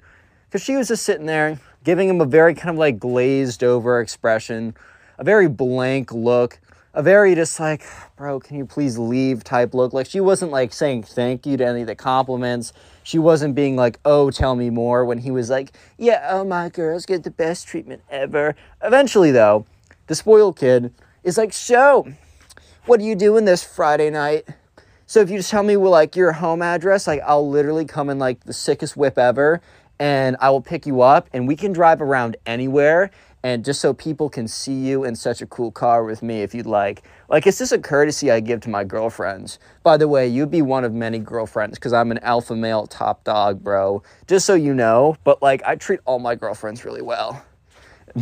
Maddie's just looking at him like, bro, who are you, man? Who are you? And by the way, that was a bluff. He didn't have any other girlfriends, but he thought if he told girls that he had 1,000 girlfriends, that they would be like, oh, wow. I don't know, a proof of concept, man. You must be great. If other people are your girlfriends, then I would love to be as well. Haha. No, it was the dumbest thing ever, right? So Maddie then is like, hey, no, I'm actually busy. I can't. And the spoiled kid's like, whatever, that's fine. I'm actually, I'm looking at my calendar right now, man. I'm actually so busy Friday night. Yep, okay, it doesn't work for me either. I have a lot of business to do. Yeah, I'm on a business call. Complete bluff, but whatever. He's like, oh, so what about that Saturday? She's like, busy. He's like, oh, what about any time this month? Which, bro, I thought you just said you were on a business call. I thought you're a busy businessman, right? Oh, but now you're free for the entire month? Like, really? Did it really just turn that fast? And she's like, nope, sorry. I also actually have no interest on going on a date. I'm fine being friends, but I'm in a relationship. I made that very clear. And he's like, yeah, but dude. And the spoiled kid literally points at Jeff and goes like, kind of like makes this motion of like, him? Really?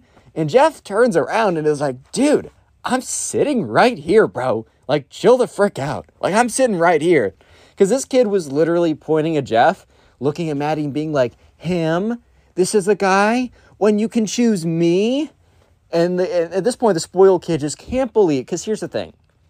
The spoiled kid has never been told no. He's received everything, and he's never had to work for anything. And he has just been told no. His entire world has just been turned upside down. because someone told him no. This is unheard of. This is unbelievable. The spoiled kid can't believe his ears. Someone said no to him. That's ridiculous, man. But sure enough, right? Sure enough, Maddie holds her ground. She's like, no, sorry. And the spoiled kid, since he can't believe that a girl would ever reject him, decides to turn to Jeff and blames Jeff and be like, bro, I don't know, like, what you did to make her say no to me. And Jeff's like, well, be her boyfriend? What the frick? What? Dude, huh? But he's like, dude, you're gonna, like, pay for it, man. I'm gonna make your life a living hell for this. Like, bro, you totally messed up big. You don't even know. The spoiled kid gets up and, like, storms out of the room. And Jeff just looks at Maddie and be like, well, that was one of the most uncomfortable situations I've been in. And Maddie looks at him and is like, dude, yeah, you think about me. I just had to listen to this kid basically just touch his own peenie for 25 minutes, talking about how great he is, and then ask me out. Like, what? Dude, I said I had a boyfriend in the first 30 seconds. He just kept going. He didn't care. Just like, yeah, how do you think I feel? I was emasculated for the... Well, actually, no, I wasn't emasculated. The whole thing was pretty funny. Like, I knew I was chilling, but dang. Well, I guess we're about to see how he's going to quote-unquote ruin my life. Jeff really thought this kid was bluffing. Jeff really thought that this, like, the spoiled kid was just saying this to try and get under Jeff's skin or whatever, which he kind of did a little bit because Jeff was pretty annoyed by the whole situation. But Jeff didn't really expect that the spoiled kid was going to follow through and do anything. However, the spoiled kid was a little bit more true to his word than Jeff imagined. Since the spoiled kid always kind of got anything he ever wanted, he kind of just assumed that, oh, he's not actually going to follow through with this. Like, he's literally just saying this. But no, the spoiled kid actually went ahead and did something bad. So anyways, right, one day, the next day, Jeff is walking back home. So Jeff lives close enough that he can just walk back home. So every single day, he'd get his backpack, say goodbye to his girlfriend, say peace to the boys. Maybe they're going to hop on Fortnite later that night. Who knows, right? He just walks back. Normally, he'll, like, throw in some music or something, put in some, like, earbuds or whatever. Maybe he'll just, like, I don't know, enjoy nature for once. Nah, that's cringe, man. He puts in music. No, I'm just kidding. But this one day, you know, Jeff is walking back, and he's just, he doesn't have his earbuds in. I think he just maybe, I don't know, maybe his phone died or he just wasn't feeling it. And that's when he hears a car drive by. Look, he walks back on a path that's near a road. Of course, cars drive by all the time. You might be thinking, why am I even saying this? Well, the car didn't drive by normally. It started to slow down. And when a car slows down, it normally, like, will either kind of, like, idle, it'll park, but there's no parking spots around this, like, this part of the pathway. So it was a little weird. So Jeff kind of, like, turns his head to look over, and he sees a car, a very fancy BMW car, and it was a very fancy one, right? And it slows down, and the window rolls down, and he sees the spoiled kid. The spoiled kid's like, Jeff, you didn't think I was going to let you go that easy, right? And so Jeff in his head is like, oh, okay, the spoiled kid has not forgotten about the events of today, I guess. Maybe he wants to embarrass himself more. Maybe he has a thing for public humiliation, because right now he is publicly humiliating himself, bro. Like, I don't know what else to say here.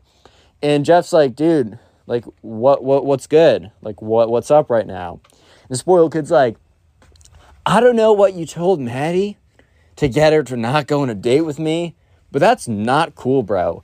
And Jeff looks at him with a kind of a look of just, how can I get this through your thick little skull? Like, dude, and he literally says, it turns to him, dude, I'm her girlfriend. I'm her boyfriend. We've been together for a year. She was not going to say yes to you, even if she would have wanted to in the first place, which she didn't. And the spoiled kid's like, yeah, right, that's funny, bro. Like, you know how many girls that I've gotten with that have been in relationships? At least 100, which, dude, maybe if he said 1 or 2, it would have been believable. But dude said 100, bro has definitely not gotten with anyone who's been in a relationship. And so Jeff looks at him and says, well, okay, well, I guess those girls didn't have as good a relationship as Maddie and I have. I don't know how else to say it. And at this point, the spoiled kid's like, dude, that's just not possible, bro. My Riz was on point, like 100%. Like, dude, you don't understand, bro. I'm a god of Riz, bro. Like all the chicks, I have 100% conversion rate. I'm 100%. I've slept with 1,000 women at this point. Like, dude, what? Yeah, so sure. I'm having way too much fun with these impressions sometimes, guys. I'm just... Anyways, though, so Jeff is, like, looking at this kid. Like, this kid is a major cap artist. Like, this is so stupid. Like, why am I even giving this guy, like, the light of day? Jeff's like, I don't know what to say, man. Go, like, hit on some other girl. Maddie and I are in a good relationship. She's not going to get with you. Leave me alone. Goodbye. So he starts walking away. And so the spoiled kid is driving by him in his car and is like slows down but keeps up pace with Jeff's walking. Spoiled kid's like, bro, don't think you're going to get out of this that easy, right? Don't think you're going to get out of this. I'm telling you, bro, I'm giving you a chance because I'm a humble, respectful, nice guy, right? And Jeff is like, you're a what? He's like, dude, I'm going to give you 24 hours to untell Maddie whatever you told her, whatever lie you told her, to get her to not go out on a date with me. I'm going to give you 24 hours or your life's going to freaking suck, bro. And so, yeah, the subscriber, Jeff, kind of looks at this kid and says, no. I didn't say anything, but also, no. Dude, what? And the spoiled kid's like, dude, okay, I'm going to give you 24 hours to reconsider. And, yeah, you're lucky I'm even giving you 24 hours or even an option to get out of a life of pain. And Jeff's just looking at this kid like, okay, bro, like, bring it, I guess. So, yeah, Jeff walks away and the kid drives away. And Jeff is kind of just thinking to himself, what the frick just happened? So he picks up his phone, calls Maddie. Maddie's like, oh, what's good? He's like, dude, the spoiled kid just came up to me and said that, like, I had 24 hours to untell you whatever I told you that made you not go out with him. Because it definitely wasn't because, A, we're in a relationship, and B, because maybe he's just not attractive to people like you because of his character and how much of a skadoosh he is. Like, maybe that's the reason. And Maddie's like, yeah, this kid's delusional. And he said, I have 24 hours or my life will be, like, terrible, and he'll make it terrible. And Maddie's like, oh, well, that's not good. And he's like, yeah, Maddie, don't worry about it. Like, I really don't care. This kid, what can this kid do? So this kid actually did some stuff. Yeah, and we're going to get into that. So the spoiled kid, I'm not going to tell you. I will tell you in a second. But the next day, Jeff gets into school. And Jeff is friendly with a lot of people. Jeff is friends with a lot of people, but he's only close friends with a couple. Honestly, that's kind of how it goes. You really only need 2 or 3 really tight-knit friends, and then what beyond that is kind of just gravy, in my opinion. I think it's really nice to be friendly with a ton of people. Maybe you have, like, boys in a class. Like, you know someone in your class, you always hang out with them, you chill with them in class, but you don't talk to them that much outside of class. Maybe you walk to class with some guys, or maybe you chill with someone at one, like, people you aren't that close with, but it's just nice to kind of have a network of people you're friends with. So anyways, Jeff got into school, and there's kind of like a routine he'd go through. Like, he'd see person X for a second. He'd see person Y as they're walking by. He'd catch up with person Z. All these people would see him, would turn away, basically run away from him. Out of, like, the 15 people Jeff normally spoke with every day, 0. 0 out of 15. They all saw him coming and turned and went the other way. Jeff didn't make the connection, but he was like, dude, something's really weird. And it was just really weird, dude. Like, Jeff had no idea how to react to it. So Jeff, like, at lunch, like, sits down and talks to his girlfriend. He's like, hey, like, people are acting really weird to me today. And she's like, Jeff, like, I need to tell you something. And he's like, yeah, Maddie, like, what's good? And she's like, I heard, like, the spoiled kid did something crazy. And Jeff's like, crazier than yesterday? And she's like, yes, much crazier. Basically, this kid has gone around and figured out everybody that you talk with, and basically he's paying them every single day to not talk to you and to avoid you. Apparently he's paying them like $10 every single day just to not talk to you.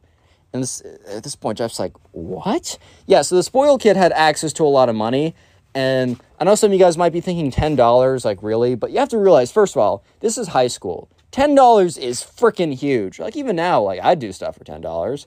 But at the same time, it's like, especially in high school, $10 a day. And also, the only thing you have to do is just not talk to someone you're not even super close with. Like, all 15 of those people did it. Are they kind of snakes for doing it? Yeah, a little bit. But at the end, it was a good deal. Like, the free market, I guess.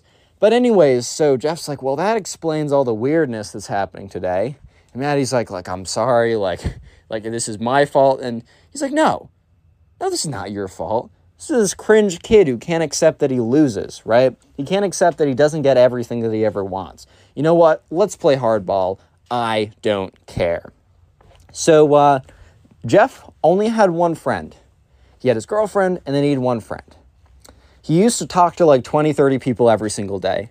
Social life got super reduced, completely cut down. Jeff kind of expected that the spoiled kid would just stop after a couple days and he'd be able to talk to these people again, even though he doesn't even really know if he wants to talk to these people again, because he doesn't really know if he wants to associate with people that would completely drop him for BS reasons for only $10. Like, really, man? Really, dude? But anyways, it just keeps going. And after about a week and a half, Jeff's like low-key not having a good time, dude. Because there's like one person that he talks with, and he kind of like, because this is like his close friend, right? It's his girlfriend and his close friend, but he misses like being able to talk with a bunch of people. And the spoiled kid is not letting down. If anything, he's paying off more and more people to not talk to Jeff, to exclude him from activities outside of school, to not let him like do stuff, whatever. And Jeff's social life is kind of getting crunched, which is really unfortunate. So Jeff goes to one of his close, not friends, but someone that he looks up to, someone that he has a great relationship with, and that is the principal. Yes, finally, not the main character, but the secret character that's in the title that is going to come in and save the day is finally being introduced. So Jeff and the principal went way back. So a long time ago, Jeff was a lot more of a rowdy kid who would break a lot more rules. He broke a pretty big rule, and like him and the principal had to spend a lot of time together because like he did something kind of bad. It wasn't like terrible, but it was like, for the time, it wasn't great. And him and Jeff actually bonded over a lot of stuff. They both had specific family life issues that they could relate on, and he kind of became a secondary father mentor figure type thing. And Jeff would go speak with the principal every once in a while about like life, about how things were going. Jeff was doing pretty well in school, and he wasn't breaking any rules or anything, completely changed his trajectory. It was mostly all thanks to the principal. So this time, he asked the principal if he could talk, and they sat down. The principal's like, so, what's up? And Jeff basically explains the last 25 minutes to the principal. I'm not going to re-explain it because you guys have already heard it. And by the end of it, the principal's like, wow, like, I knew that kid was a little weird, but this is really extreme. And the principal, first of all, says, okay, well, as much as this sucks, first thing I will say is that the people that, are being paid $10 to not be friends with you anymore really aren't good friends in the first place. And while this is really unfortunate, I guess it really does show you who is actually your friend or not. And the principal said, I used to have a really big social circle, but, the second I wasn't reaching out to them every 5 seconds, they just kind of fell off the map. And the principal says, I really only talk to like 2 to 3 people every single day now. And my life's okay. But that doesn't excuse what this guy is doing. And the principal says, you know what? I think I can help you out. So this is what the principal does. He calls in Jeff's friend. And he says, hey, like, is there like any chance that, you've been offered money by the spoiled kid? And Jeff's friend says, yeah, he's been like texting me for like the last week or so, asking every single day to give me $10 to stop hanging out with him. Like, it's so annoying. And he's like, I'd never say yes. Like, that's ridiculous. And the principal's like, whoa, chill out. We're going to call Jeff's close friend, the only friend that stuck with him, Ben. And the principal's like, actually, like, can I see your phone? Like, I want you to help me catch this guy. And then Ben's like, oh, okay, word, cool. So Ben hands over the phone.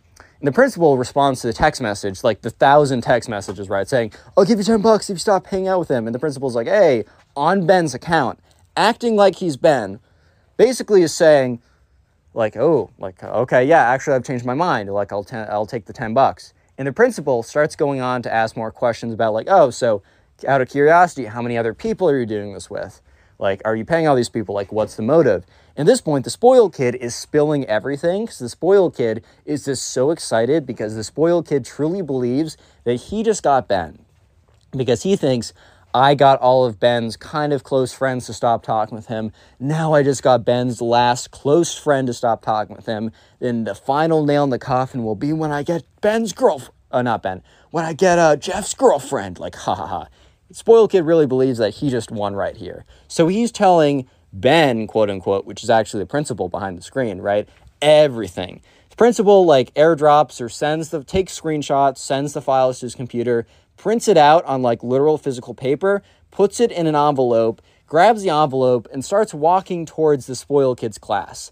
So he knows the spoiled kid. He looked up on the computer which class the spoiled kid was in, and went up to his class 5 minutes before it got out, was literally just waiting outside, and then the bell rang, the door opened. The spoiled kid is walking out, and his chest is all puffed out. He's all excited, pumped up, because he's like, dude, like, I'm literally dancing on this kid Jeff right now. I'm literally dancing on him. And after I'm done dancing on him, I'm going to steal his girlfriend, dude. Like, I'm literally on a heater, bro. I'm never going to miss. And, yeah, that's when he was faced with the principal, who stopped him and said, hey, can I talk to you for a second? And, spoiled kid's like, yeah, sure, okay.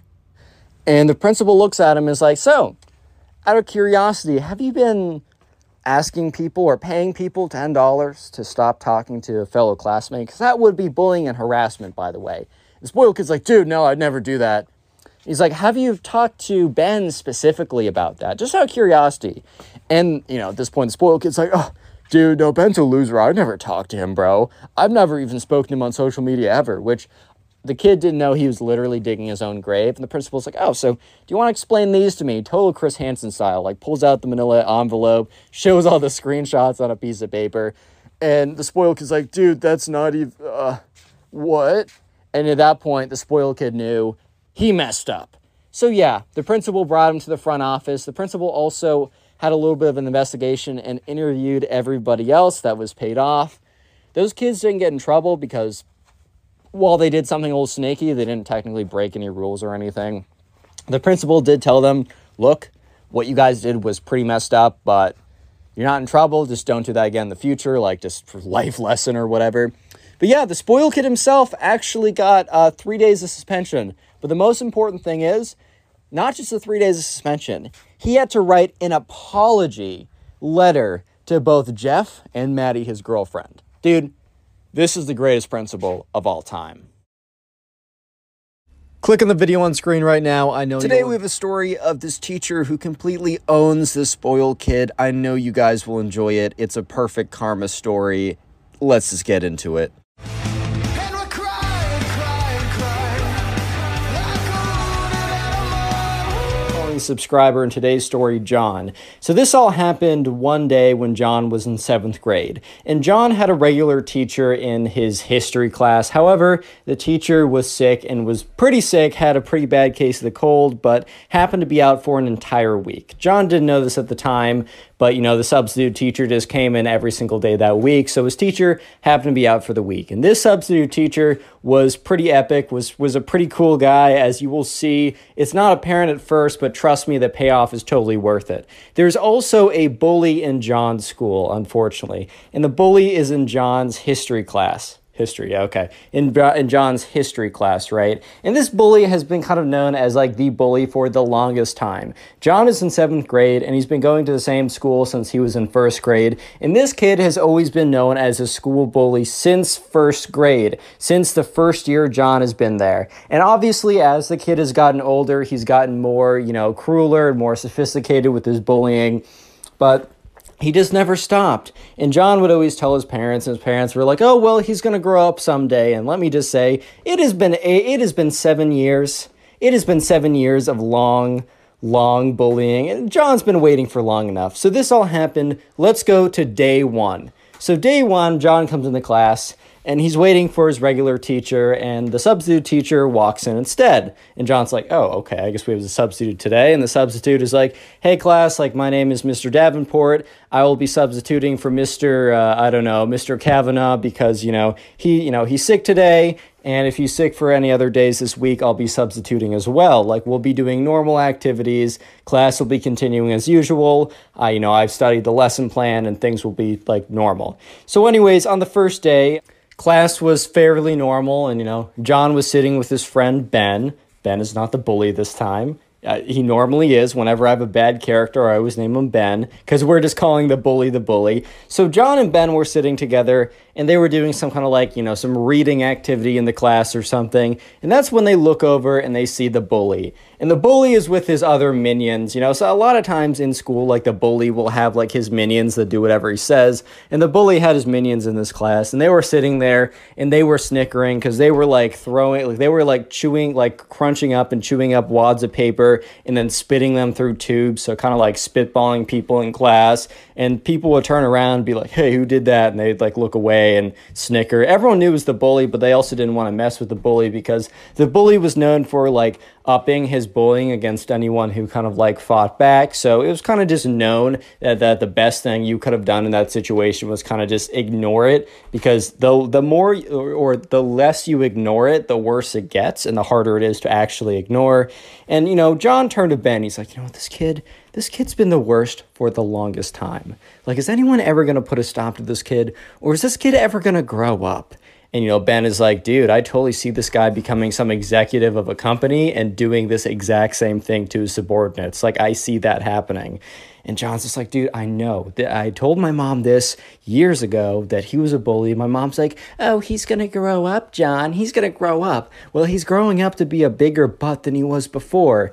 And the thing is, right, the bully overhears this. And the bully turns around and is like, hello, John. And John's like, oh, hello there. And the bully's like, well, did I hear you guys talking about me? And Ben is like, no. The bully's like, well, I don't know. Last time I went to the doctor, last time I got my ears checked, the doctor said that they were pretty good, that I could hear quite well. So I really don't know what's going on. Because I thought I heard my name.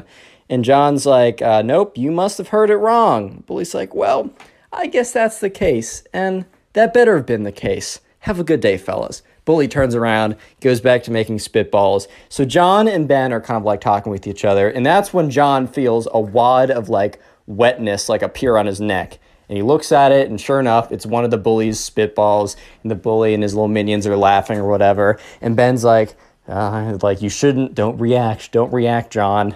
And John, he does kind of like he does the cool thing, but also probably not the greatest idea. He takes a spitball and he throws it right back at the bully.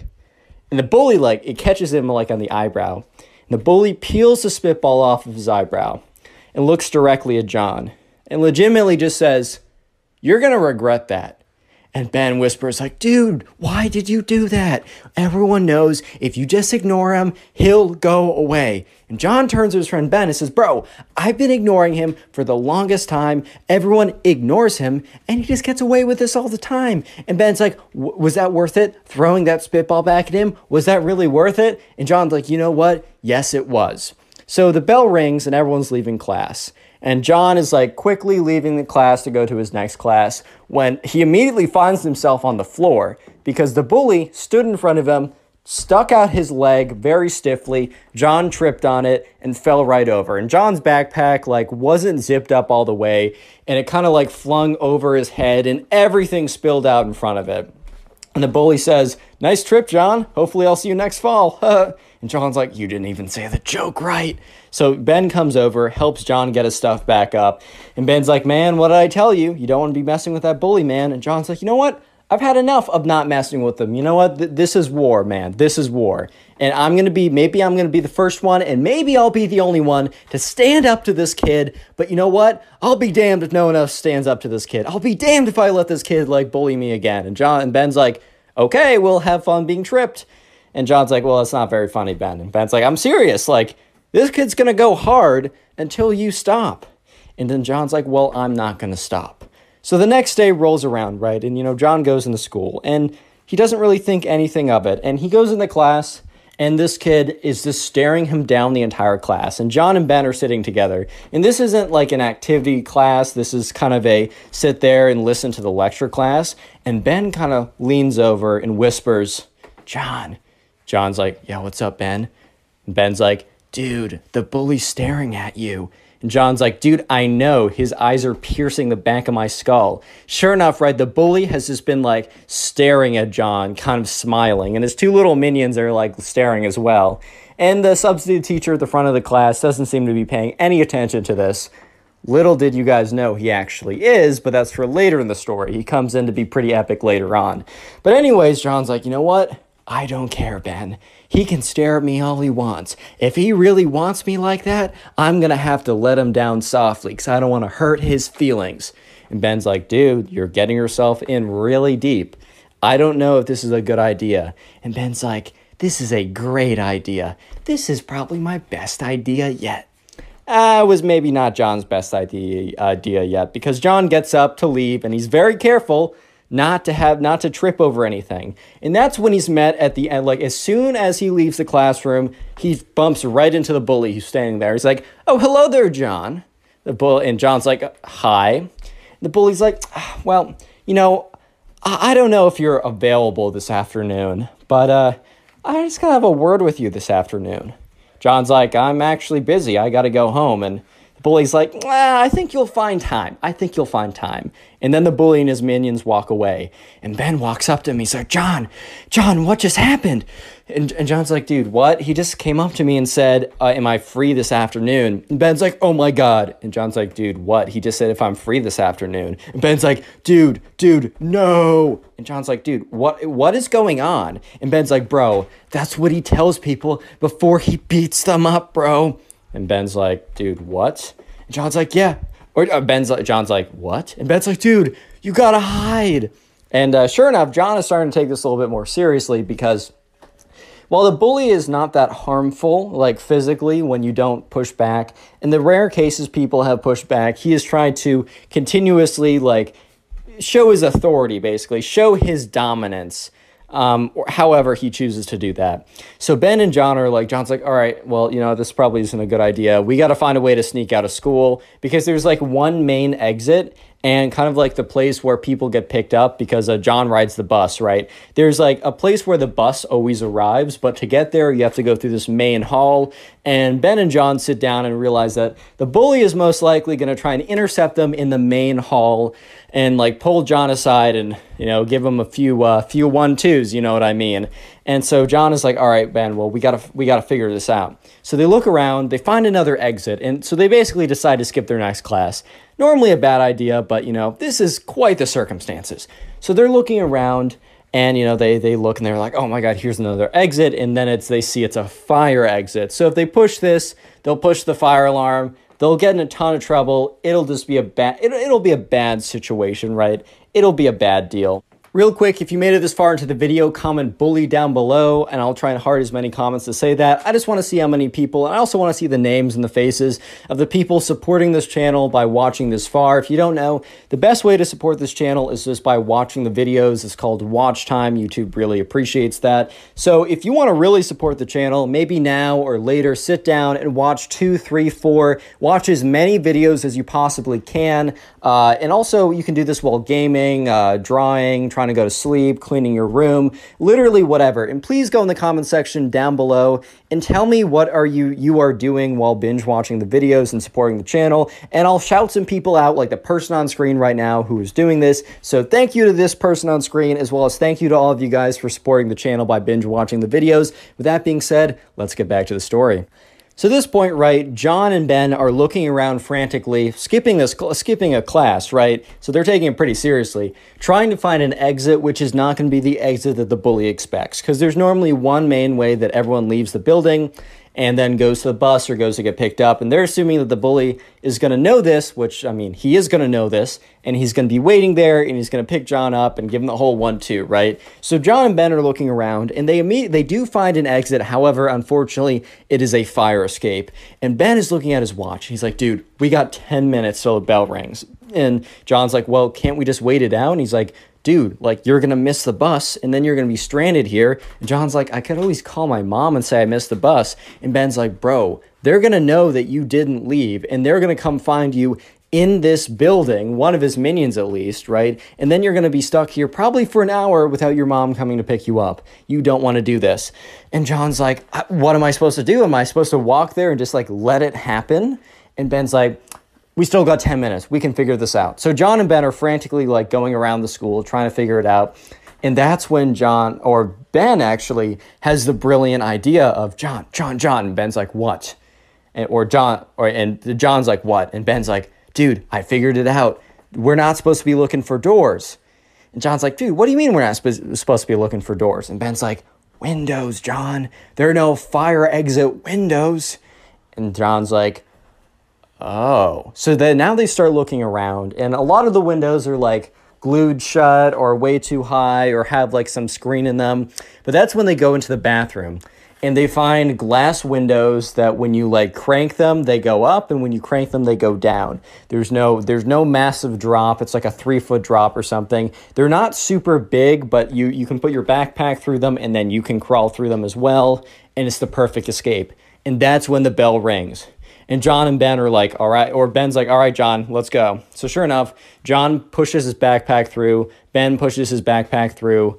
John gets up there, goes through the window, drops down, says it's all good, not a big drop or anything. Ben goes through, does the same thing. They get their backpacks on, and they sneak around the school, and then they see the bus, and they sprint towards the bus. And they're sprinting towards the bus. They get on it, and they both sit in the back. And when they both sit in the back, they're looking out, and they see one of the bully's minions walk out to the bus and look around, right? And that's when the bully makes eye contact with John and calls back. And John's like, dude, they see us. And, Ben's like, okay, what we need to do is we need to go to the front of the bus. And Ben's like, or John's like, why would we need to go to the front of the bus? He's like, shenanigans happens in the back of the bus, John. And John's like, okay. And then Ben's like, the bus driver will not allow this kid to beat you up in the front of the bus. And John's like, all right, totally fair. That makes a lot of sense. So John and Ben go all the way up to the front of the bus. And that's when, as they're about to leave, the bully gets on and says, oh, John, I thought we were having a little date this later tonight. And John turns to Ben and he's like, see, I told you he's into me. And Ben's like, pay attention. And the bully's like, so sad that you had to avoid us. Well, I'll be seeing you tomorrow. So anyways, the next day in history class, John and Ben are sitting together, and the teacher is handing back, grades from a test that, was administered the week before. And the bully was sitting behind this girl. Let's just call her Caitlin for the sake of this. She doesn't really come up again, so I'll call her Caitlin, and if I forget, who cares? So the teacher's giving back the tests. And, John and Ben did fine. John got an A-, Ben got a B, totally fine grades. And when the teacher gives the test back to Caitlin, Caitlin ends up getting a C. And, C is, I guess, fine enough. It's not a grade you should be shooting for in a lot of cases. Maybe some math classes I can understand. But either way, Caitlin was really not happy with it. And the bully turns around and is like, oh no, the waterworks. And Caitlin starts crying a little bit. The bully's like, oh no, did you disappoint your parents again by doing bad? Well, next time, just try harder, Caitlin. And the bully turns around and his minions are laughing. And, John is like, dude, this guy's legitimately the worst. Do you see why I'm standing up to him? And Ben's like, are you really standing up to him? You're just running away from him at this point. And John's like, what would you do in my situation? And Ben's like, I don't know, be a bystander, stay quiet, keep my head down, and wait till I get to leave middle school. And John's like, that's not the point, Ben. That's not the point. This kid is doing this, and we're allowing it to happen. And, Ben's like, yeah, we are. It sucks. What do you want us to do? John's like, I don't know.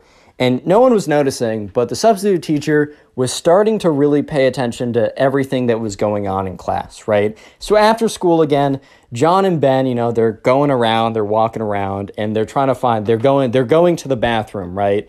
And they're skipping the last class, or they're leaving 5 minutes early from their last class because they have to get quote unquote picked up early. They faked a absentee note from their parents or whatever. So they're out of class 5 minutes early, and they're both walking to the bathroom. And that's when they run into the substitute teacher.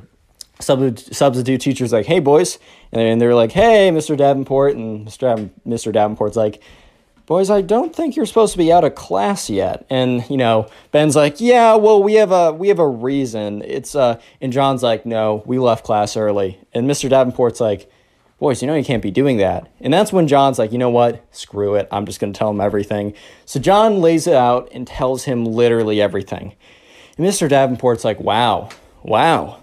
I was starting to pick up on some themes going on as well as, what, the bully did in class to Caitlin today, but I didn't know it went down that deep.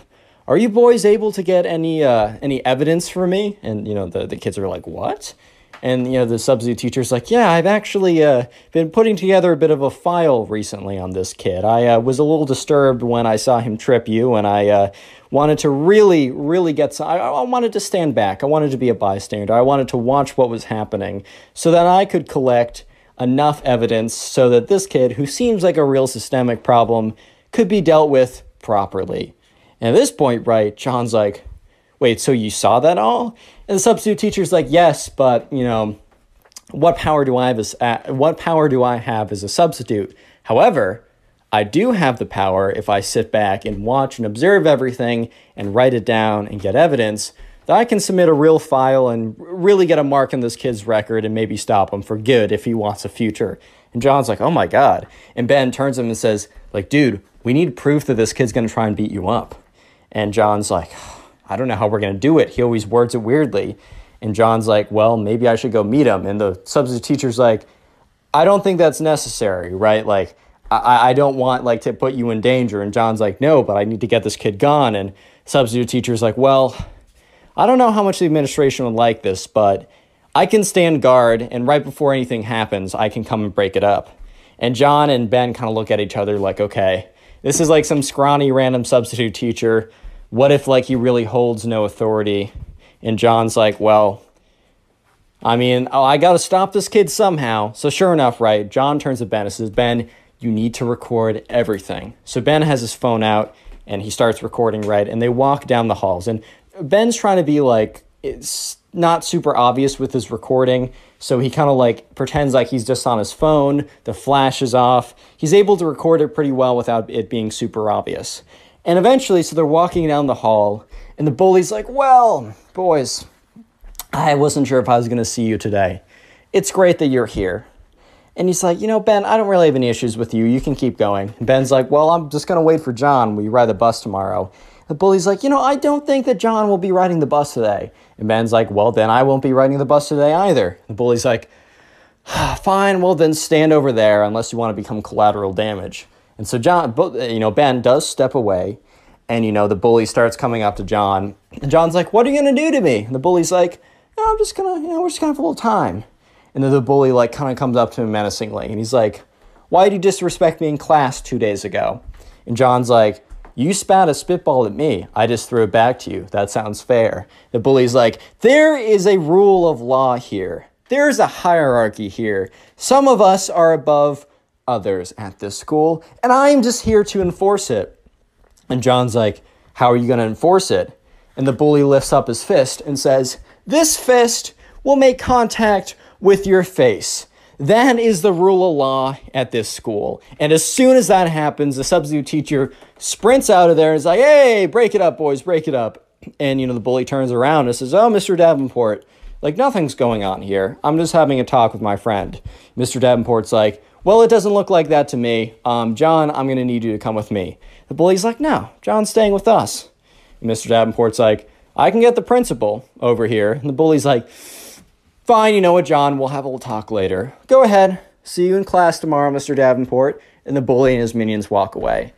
And, Mr. Davenport's like, oh my God, that was so close. Like, that was really reckless of me to even let that happen. And John's like, no, we got it on a recording. He turns to Ben. He's like, Ben, you got that on recording, right? And Ben's like, yep, got it on recording. He's like, audio? Checks it. He's like, yep, visuals? He's like, visuals are pretty good, a little shaky, because I didn't want it to be obvious. I caught it all.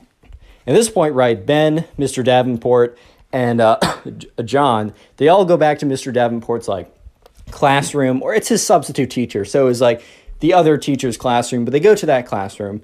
And, John's like, hey, can you call up my mother and say I'm not going to be, like, that I had to stay late for an extra help project and that, that I'm not going to be able to make the bus. So Mr. Davenport calls up his mom, and John's mom's like, oh my God, are John and Ben in trouble? Mr. Davenport's like, actually, the contrary. They wanted to help me with an assignment, and they will be getting extra credit. And John's like, oh, that's so nice. Whatever, right? So afterwards, John, Ben, and Mr. Davenport sit down, and they basically construct a case against this kid. They construct bits of evidence. John starts hitting up other kids in his class, basically asking for testimonials. They are making a full takedown of this kid, right? Of years and years and years of just everything, right?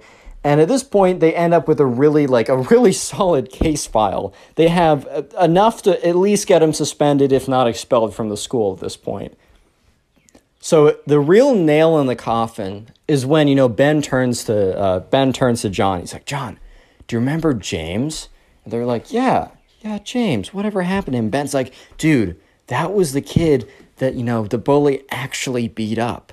And so basically, right, there's this kid who they haven't spoken to in a while, but there was a rumor that the reason why he was gone for a week is because he was in the hospital and because the bully beat him up. And when he tried to say that oh, the bully did it, the bully was able to weasel out of it. And John's like, dude, with all this evidence, if we got a medical record about James and put him in the case, we could get this kid out. So they contact James. He's not really responding, but Ben remembers, oh my God, I was in a sixth grade group chat with this kid. I have his number. So they call him up and James is like, hello. And Ben and John say, hey, I don't know if you remember us. They explain everything.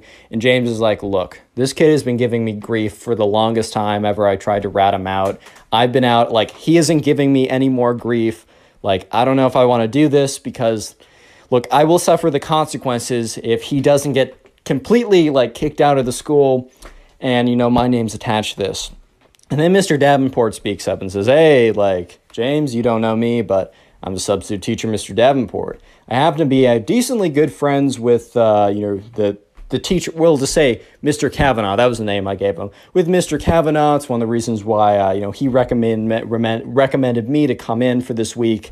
And he said, I will make sure that this kid gets, expelled. And the two boys were looking at each other wow, this guy's serious. And, James is like, all right, well, I don't know how much I can help, but I can definitely get you the medical records. And they're like, can you do it by tonight? James is like, yeah, I'll talk to my parents, but we'll see. And John and Ben were like, all right, we'll see. Thank you so much. Tonight would be the greatest. We're trying to get this in by tomorrow, and things might leak if we don't. So anyways, later that night, Mr. Davenport's like, all right, just send me the stuff on your school email. It doesn't matter. It's on school email. I don't care. So sure enough, right, the next day or that night, James sends them a medical record. He said, this is the date. This is the injuries. It wasn't enough to put this guy away, or not put this guy away, but get him suspended before. But hopefully, James is like, hopefully with all the other evidence you have, this will be enough to get the bully out of the school. So they send it to James. James sends it to Mr. Davenport. And Mr. Davenport is like, all right, men, I will need you tomorrow bright and early. I'm going to excuse you from all your classes. You're coming with me. We're all going to go into the principal's office, and we're dropping this bombshell. So the next day rolls around, as it always does. But this was a special day. They all walk in.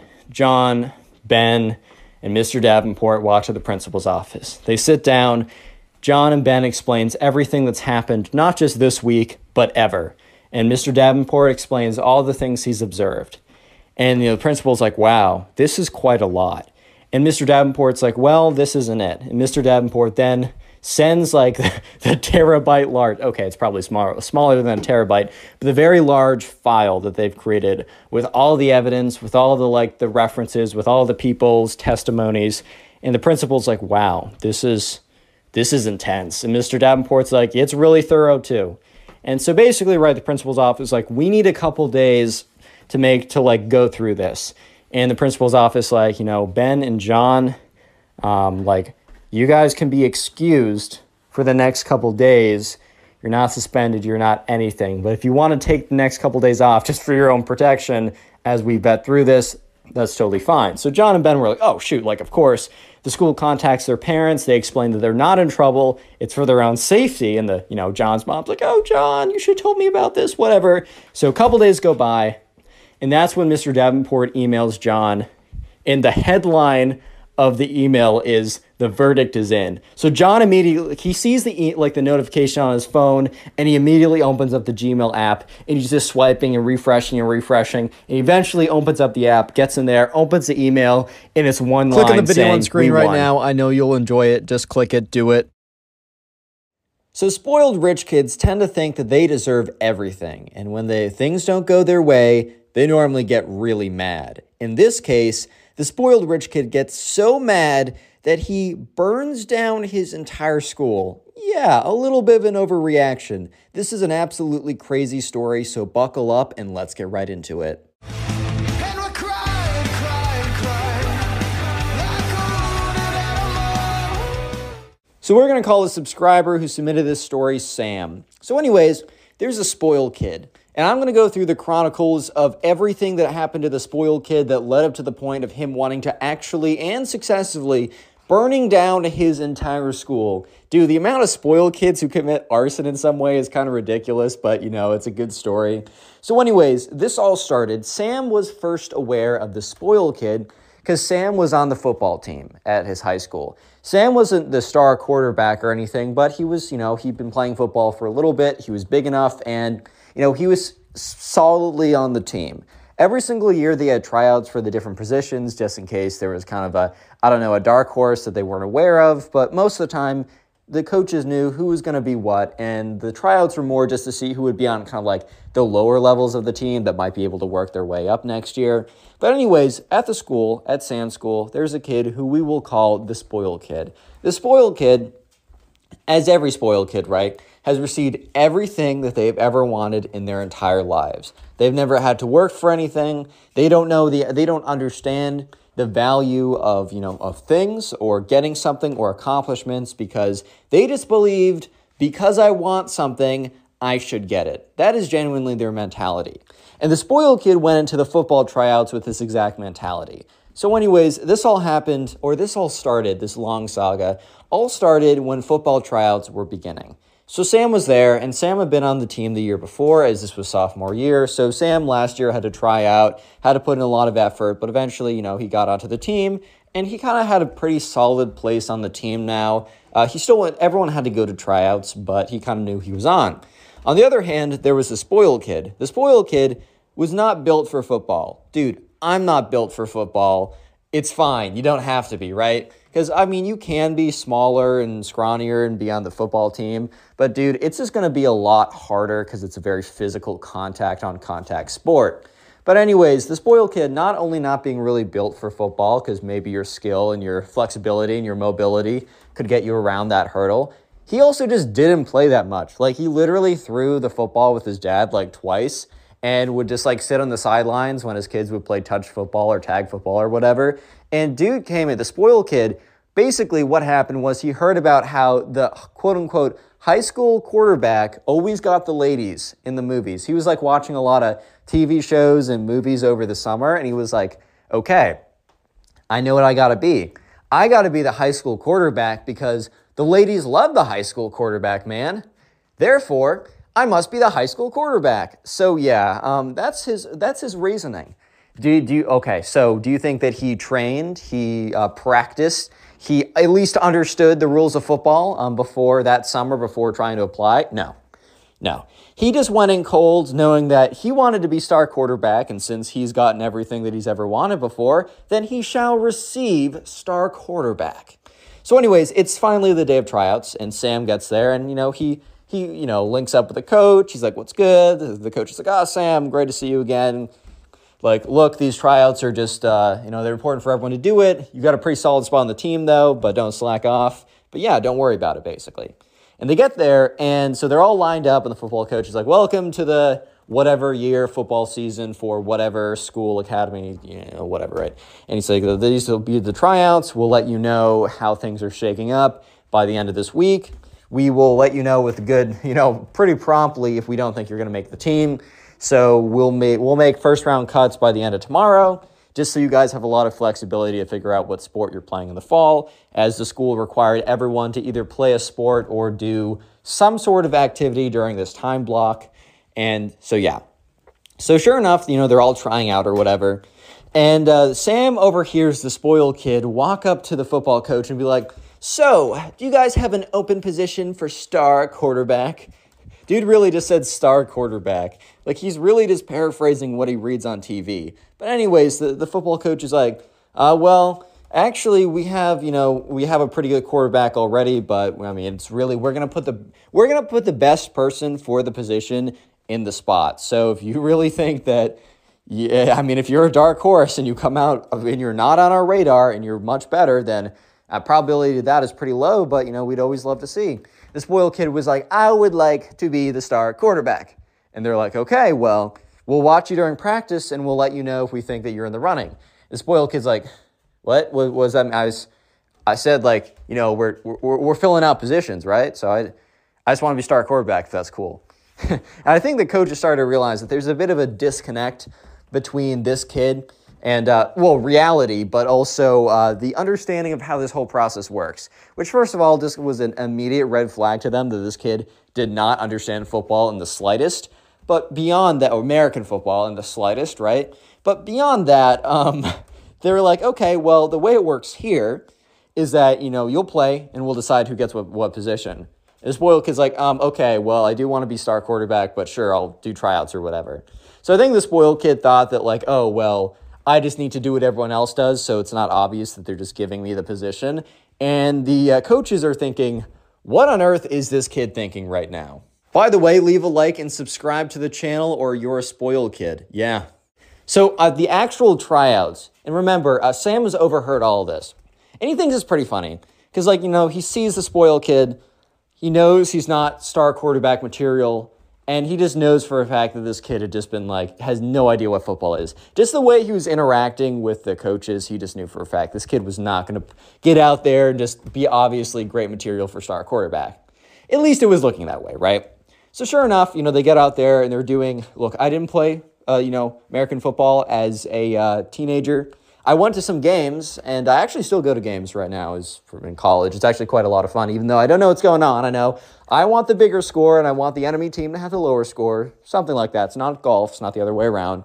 So they go through tryouts, whatever that entails, and it is super, super obvious that the spoiled kid has, one, no idea what he's doing, two, no idea how to throw a football, and three, is just probably not even going to make the team. Won't even make the bench, which was it was actually kind of competitive to make the bench. They had a pretty good team, but he wasn't even going to be close to making the bench, which if you're not even close to making the bench, you are not even you're not even the same planet, right? You're not even on the same planet to make star quarterback, bro.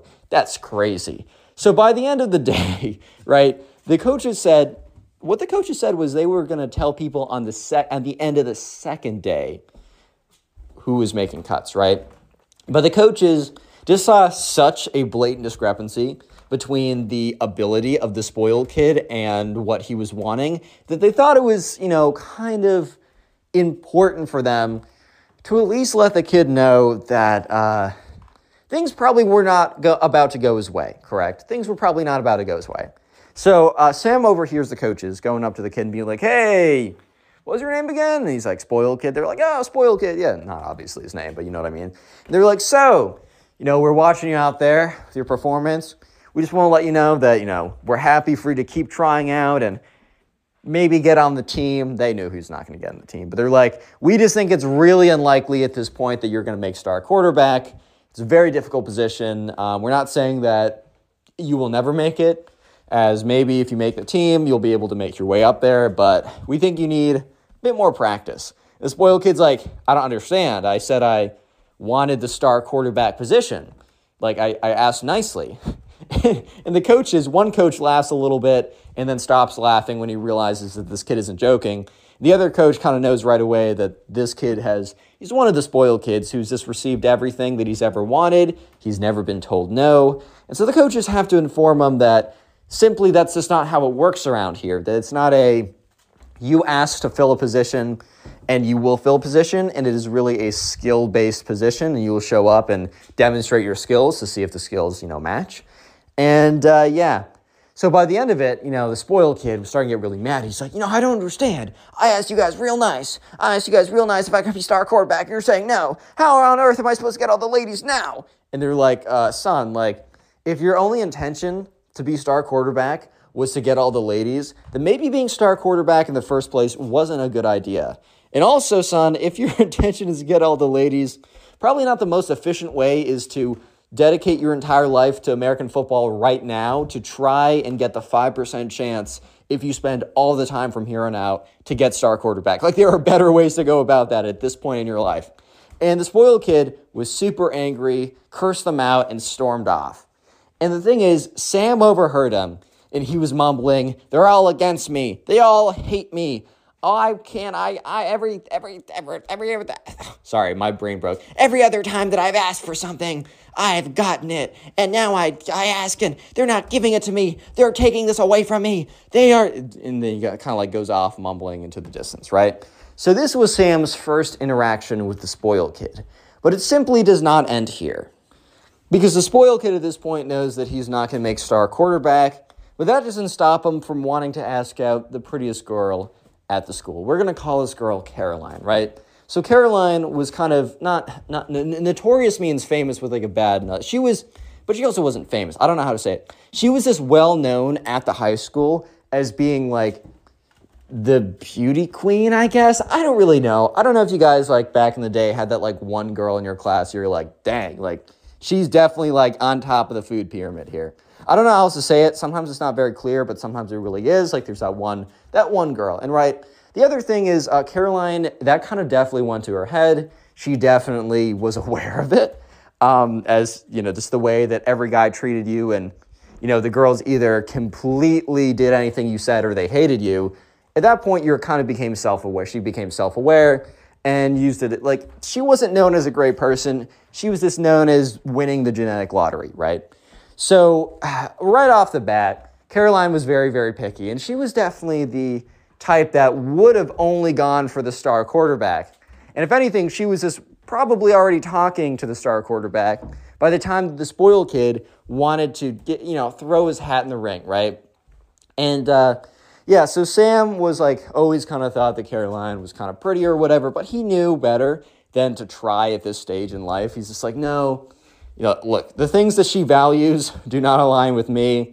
I'm just not this, she's just not going to say yes to me because I don't have enough clout or whatever stupid stuff, right?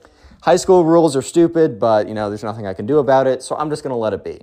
However, the spoiled kid did not realize this. Or maybe he did, but he just thought because he's always received everything he's ever wanted, so might as well, you know, ask for this and receive as well. I mean, who knows? Why wouldn't that work? So yeah, the spoiled kid decides that the best way, you know, actually, I'm going to give you guys a little bit of a question and answer. So the question is, how is the spoiled kid going to try and basically woo this girl into liking him? A, he is going to make the effort to start to speak to him, and comment down below before you hear it out which one you think it is. A, he's going to make the effort to go and talk to her. He's going to really put in the time to speak to her. He's going to learn about what she likes and craft conversations based off of that. He's going to show his best face forward. He's going to be polite, yet he's going to be consistent and persistent with what he does, with his trying to like talk to her, all that kind of stuff. He is going to be, and then he's eventually going to ask her out on something a little bit more formal, a little bit more formally romantic. I don't know. Go to the movies, get ice cream, something very nice. Or B, he's going to not talk to her at all, but then make a massive scene in front of all of her friends with a big, like, basically he's going to do something crazy and insane. If you answered A, God bless your soul, but no, it is B. Yeah, so sure enough, one day in lunch, the infamous day that will go down in history, Sam is sitting there with his two friends. They're eating whatever. They're probably complaining about the cafeteria food, being like, dude, this sucks, bro. But that's when they see, you know, or not that's when, but he sees that Caroline is sitting with some of her friends. The other two, like the second and third most popular girl, they're all sitting together. And it's very interesting dynamics, but high school dynamics are just weird in the first place. But they're all sitting there, and if you made it this far into the video, comment spoiled down below. Secret word of the day. By the way, I'm on Spotify. I don't know why I say we. These videos are on Spotify. Link is in the pinned comment. And if you're on Spotify, make sure you rate the podcast 5 stars. I think it gets help promote it in the algorithm. I don't know how Spotify works, my friend. I do not know. But anyways, Caroline is sitting with her friends, and that's when the spoiled kid walks in, and he has an electric guitar. You already know that this is about to go south. You already know for a fact that this is not about to go well. The spoiled kid walks in with an electric guitar and a bass boost. So basically, when he plays the electric guitar, it's very loud.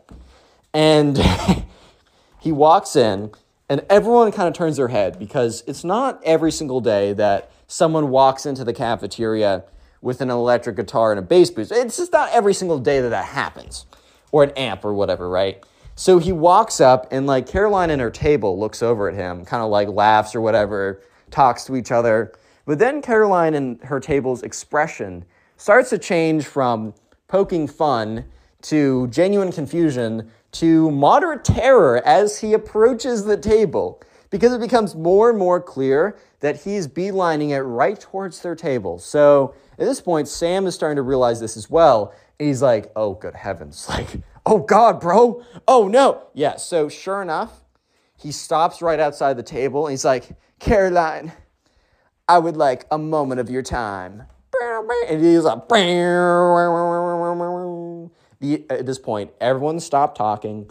Everyone has turned their heads. And everyone is staring profusely at this. They're staring at this kid intensely. And he's like, Caroline, will you be mine? It is the worst thing you've ever seen. And I don't know what the rest of the lyrics are. I could totally make them up for you guys. But all I know is it's a lot of poor drum playing. Because here's the thing. Since he's a spoiled kid, he doesn't know how to play guitar. No, that would take time. That would take effort, which is one thing he doesn't know. And it would be so much easier for him to just go in to the guitar shop, buy the most expensive electric guitar, and think, oh, well, I spent a lot of money on it, then it should just play itself. So he's going like, boom, yeah, so that's about what it sounds like. Think of that, but like that's the nice version of what it actually sounds like. And also he's just saying random stuff like, you're so pretty, you're so fine, will you be mine? Like it is, I'm trying to like replicate how bad it is, but as uncomfortable as the thing I just did was, 10x that. At the end of it, he basically says like, will you be mine and go out with me on Friday night, and then just stops. Dead frickin' silence for a whole 10 seconds, which sounds like not a lot of time, but you have to realize it is a cafeteria full of like 50 to 100 people that are all staring and watching at this. 10 seconds of pure dead silence is extremely difficult to come across. Like it is extremely unlikely to come across. And yeah, let's just say that silence didn't last forever though, as literally everyone like bursts out laughing because bro, I'm not gonna lie, I might laugh as well if I hear that. Dude, all I'm saying is maybe this is not the best way to go about it. Look, maybe I'm wrong. Maybe the best way is to not talk to this girl ever, go up to her, completely embarrass her in front of everyone, show off that you don't know how to play guitar, show off that you don't know how to sing, show off that you don't know how to songwrite, and show off that you have no social awareness at all. Maybe that is the best way. Maybe I'm an idiot. Maybe I'm stupid. Who knows, dude? So, yeah, Caroline and her friends, instead of responding and saying no, they literally stand up and they walk out of the lunchroom like in single file line. Dude, when they say, oh, the worst thing she can say is no. Oh, no, dude. You are so wrong. So, yeah, the spoiled kid is literally just like standing there in the middle of everyone, right? With his guitar, his bass, whatever. Bad situation. And he's getting really mad. He's like, the only reason she didn't say yes is you guys convinced her otherwise. She was totally going to say yes to me if you guys weren't here, making her feel like she shouldn't. And everyone's like, dude, what? And he just like runs out of there. He's like, it's all your guys' fault. It's your fault. Basically pulling a Nico Cavo avocado, being like, it's your fault. Whatever, right? And yeah, so sure enough, right? This is not the end of it. Because the spoiled kid is so angry about this that he decides to go on a week-long vacation. Yeah, I told you guys he was a spoiled kid. And this means that, he has access to go on a week-long vacation to a tropical place if he wanted to. Even though he's just a sophomore in high school, he went home. He's like, Mom, buy me a ticket to the Bahamas right now. I'm going to go. So yeah, sure enough, he doesn't attend school for an entire week because he gets on a private plane and he goes off to a tropical resort in the Bahamas. And he just kind of like messes around for a little bit. And he was like, oh, Mom, I'm so stressed out from school. I need to do it right now. And if you don't, I'm going to be so sad. It's going to be all your fault. So, yeah, he's able to go on a private trip to the Bahamas, which is pretty cool for him, I guess.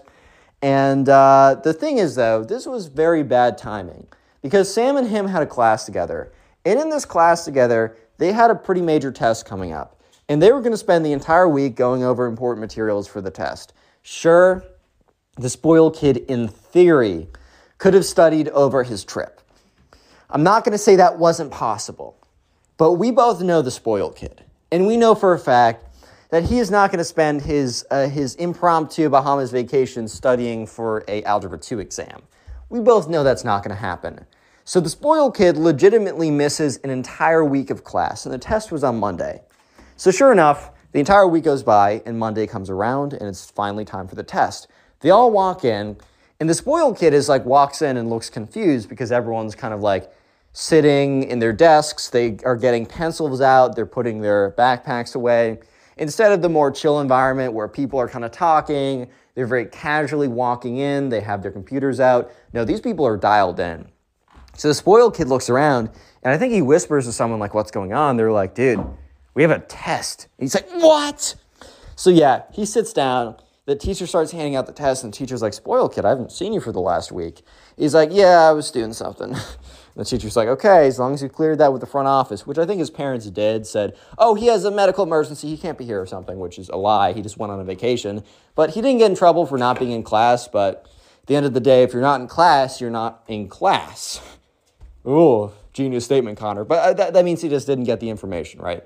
So he sits down, and bro completely bombs the exam. It's not like he was really trying that hard beforehand, but missing out of an entire week of really dedicated review kind of messed him up a little bit. And he got completely destroyed on this exam. But the spoiled kid wrote on top, like, I wasn't here for a week, so I should get plus 40% for all the stuff I missed. Because the thing is, like, Sam, when he went to hand in his test, he handed his test in right after the spoiled kid did. So he saw what the spoiled kid wrote on his exam, which he was like, dude, just because you missed time doesn't mean you should get bonus points on it. Like, why should you get compensated for not being here and going on a fancy vacation instead of, suffering through class like all the rest of us have? No, like, that's obviously ridiculous. And Sam knew for a fact that he was not going to get a 40-point boost for not being here. Like, if anything, he's lucky he doesn't get any points deducted from his participation for not being there for a week, dude.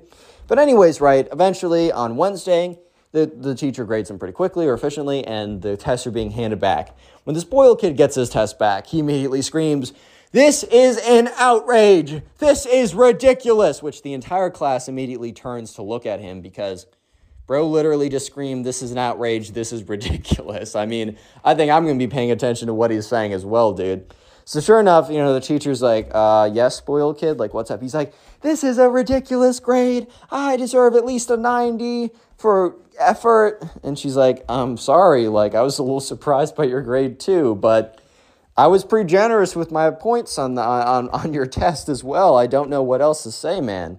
He's like, "You know what? I'm sick and tired of this school. All you guys hate me because I'm rich." And everyone in the class is like, "What? Dude, what are you saying right now?" He's like, "Everyone's been against me from day one because I come from a wealthy background. It's your fault." Doing a complete Nico Cotto right now. And he goes on to say, "The reason I didn't get star quarterback is because the coach hated me because I was from a better background than him. And the reason why the girl didn't say yes to me, the reason why, what's her name? Caroline didn't say yes to me is because she knew she couldn't keep up with me and my whip. And the reason why I got failed on this test is not because I didn't do well," which he didn't do well. "It's not because I didn't do well. It's because the teacher was big mad that I went on a fancy trip. You guys are all haters. Goodbye." He gets up and he just like runs out of the class. And yeah, you guys might be thinking, okay, well, that's a pretty big overreaction, but that must be the end of his overreaction. Oh, no. This is where things get crazy. And I did not clickbait you with the title. This is where the title comes into play, man. So the spoiled kid was super big mad. And he thought to himself, I need to teach everybody a lesson for discriminating against me because I'm rich. Which, no, he didn't get the position as star quarterback because he didn't play football, dude. He just never played football. So obviously he wasn't going to get it. He got rejected by that girl. Well, one, she probably wouldn't have said yes to him in general, but also the way that he asked her out was super embarrassing for her. She doesn't even know who he is, and this is the only impression she has. I doubt any girl would say yes under that impression, bro. And finally, he failed his final exam because he was so mad about the last two things that instead of attending class and or studying, he went on a big long vacation because he could. Because, he could. He's going to do whatever he can or he wants because in general, he can get whatever he wants. But the spoiled kid had twisted this reality into everybody's against him and he needs to teach them a little bit of a lesson. Which I think the spoiled kid just doesn't understand the difference between teaching someone a lesson and burning down the school. But yeah.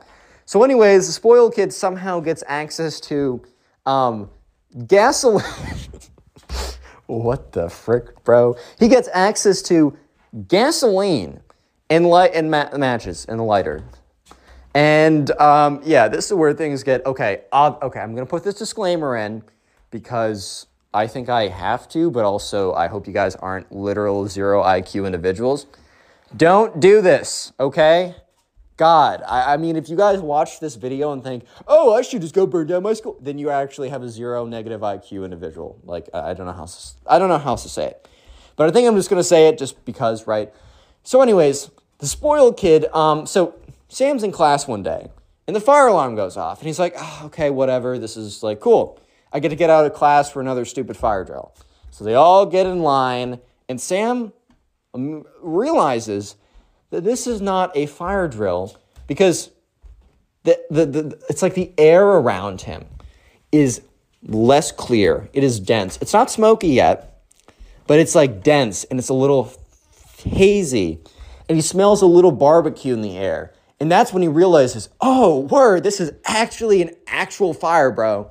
Like, this isn't some drill that's annoying, that genuinely is just made to make us, like, waste time, basically. Oh, this is legit. So everyone is, like, walking in single file line. Some kids are freaking out because they're starting to realize it's legit. But thankfully, everyone gets out of the building safely. And when they get out of the building, they start to see, like, smoke come out of the windows and stuff. They see the fire truck come. They see all the firemen go in. And, yeah, they're, a big message, big mass email, text message, phone, whatever, was sent out to all the parents saying, look, there's emergency at the school. Your children are safe and outside, but we do need you to come and get them as soon as you possibly can. We understand some of you guys have, like, arrangements already. We'll have staff here until 7 or whatever, right? Or still whenever, but please come pick them up as soon as you can. So Sam got picked up, and his mom's like, oh my God, like the school, because they're looking at it now, and there's just billows and billows of smoke coming out of everything. It's legit, right? So they're just like, oh my God, whatever happened? And at this point, Sam had no idea. 2 weeks go by, and basically they are on the equivalent of Zoom at this point because the school is in really bad shape, and they're trying to find a new place for them to go. But it's getting close to the end of the year, or not getting close to the end of the year. It's getting closer to the end of the semester. So there's a little bit more spacing between the first 3 mini stories I told you than it might have seemed. Because now they're getting close to the end of the semester, and they were going to go home anyways pretty soon. But they're basically on Zoom at this point. And so that's when one of his friends comes over to Sam's house. And he's like, bro, I got the whole inside scoop. And Sam's like, okay, like lay it on me. And basically he goes on and says, so the spoiled kid was caught like by one of the teachers with a can of gasoline and a lit match or whatever, or a lighter or something like that. And that's when the teacher's like, what are you doing over here? And that's when the teacher like picked up the gasoline can and realized that it was 95% empty. Like there's just a little bit left. So she's like, was this full when you got here? And the spoiled kid's like, yes, it was. I'm here to teach you guys a lesson. Yeah, so eventually she immediately called like, oh, we have to get the kids out of here. And then immediately, like, fire alarm went off like 30 seconds later. It was crazy. So yeah, the kid was, the school got, school investigation, police investigation. The spoiled kid no longer goes to that school. He's underage. He's not 18, I should say. So it's kind of a weird litigation of what actually happens with him. The spoiled kid's parents are furious. Like, they moved neighborhoods, or they just moved entirely, right? Spoiled kid, his parents like lived around the world anyways, so they barely gave him any attention, which is probably why he turned out the way he did. but they're currently trying to find a new place to live and trying to have that stuff not follow them. They basically spent like $1 million on lawyers just to chuck lawyers at this problem. Because if they throw enough lawyers and enough litigation at this, maybe they'd be able to slow it down so that they'd eventually just like give up on trying to persecute their kid. So yeah, the spoiled kid no longer attends a school. He goes to school somewhere else. Exactly where, nobody really knows. But that was quite an overreaction to getting rejected, bro. Click on the It's video not on that screen deep, right now. dude. I know you'll enjoy it. Just click it. Do it. So spoiled kids think that they're entitled to everything. This can sometimes backfire massively, as you'll see in this story. Today is a story of a rich jerk getting the karma that they deserve. It's super satisfying, and let's just jump right in. And we're crying, crying, crying like a wounded animal. So we're going to call the subscriber who submitted the story Ava. So anyways, Ava was a senior in high school, and most of the time, by the time senior year rolls around, you're not getting a lot of new people into the school. However, there was a girl who recently moved into the area code, so she started high school senior year with this new high school, right? So immediately off the bat, it's a tough start. It's tough if you move in like to a high school, especially at the end. I mean, even if you come in freshman year, if this is a high school of people who've lived together for like the last, 14, 15 years, that's already hard enough. But to go in at senior year when basically most of the friendships have already been made, hard enough. We're going to call this girl who's coming in Sarah. So Sarah comes from a very, very, very rich background. And I just want to preface this, just if you have access to money does not mean you're a bad person. Of course not. I hope that's common sense. However, there are a lot of cases of, especially children or teenagers, when they're way too overexposed to money, it corrupts them, it makes them bad people, and that is really the job of the parents to step in and make sure that, you're raising your kid correctly, even if they have a lot more resources. So even though I might be bashing on Sarah a little bit in this story, it really is bashing on the parents here. So anyways, in Ava's class, there's a new girl called Sarah, and she gets in there, and from right away, the first, pulling up to the school, because kids would drive in, or maybe parents would drop off, some of them, right? There's this car, right? And they lived in a pretty middle-class-ish neighborhood.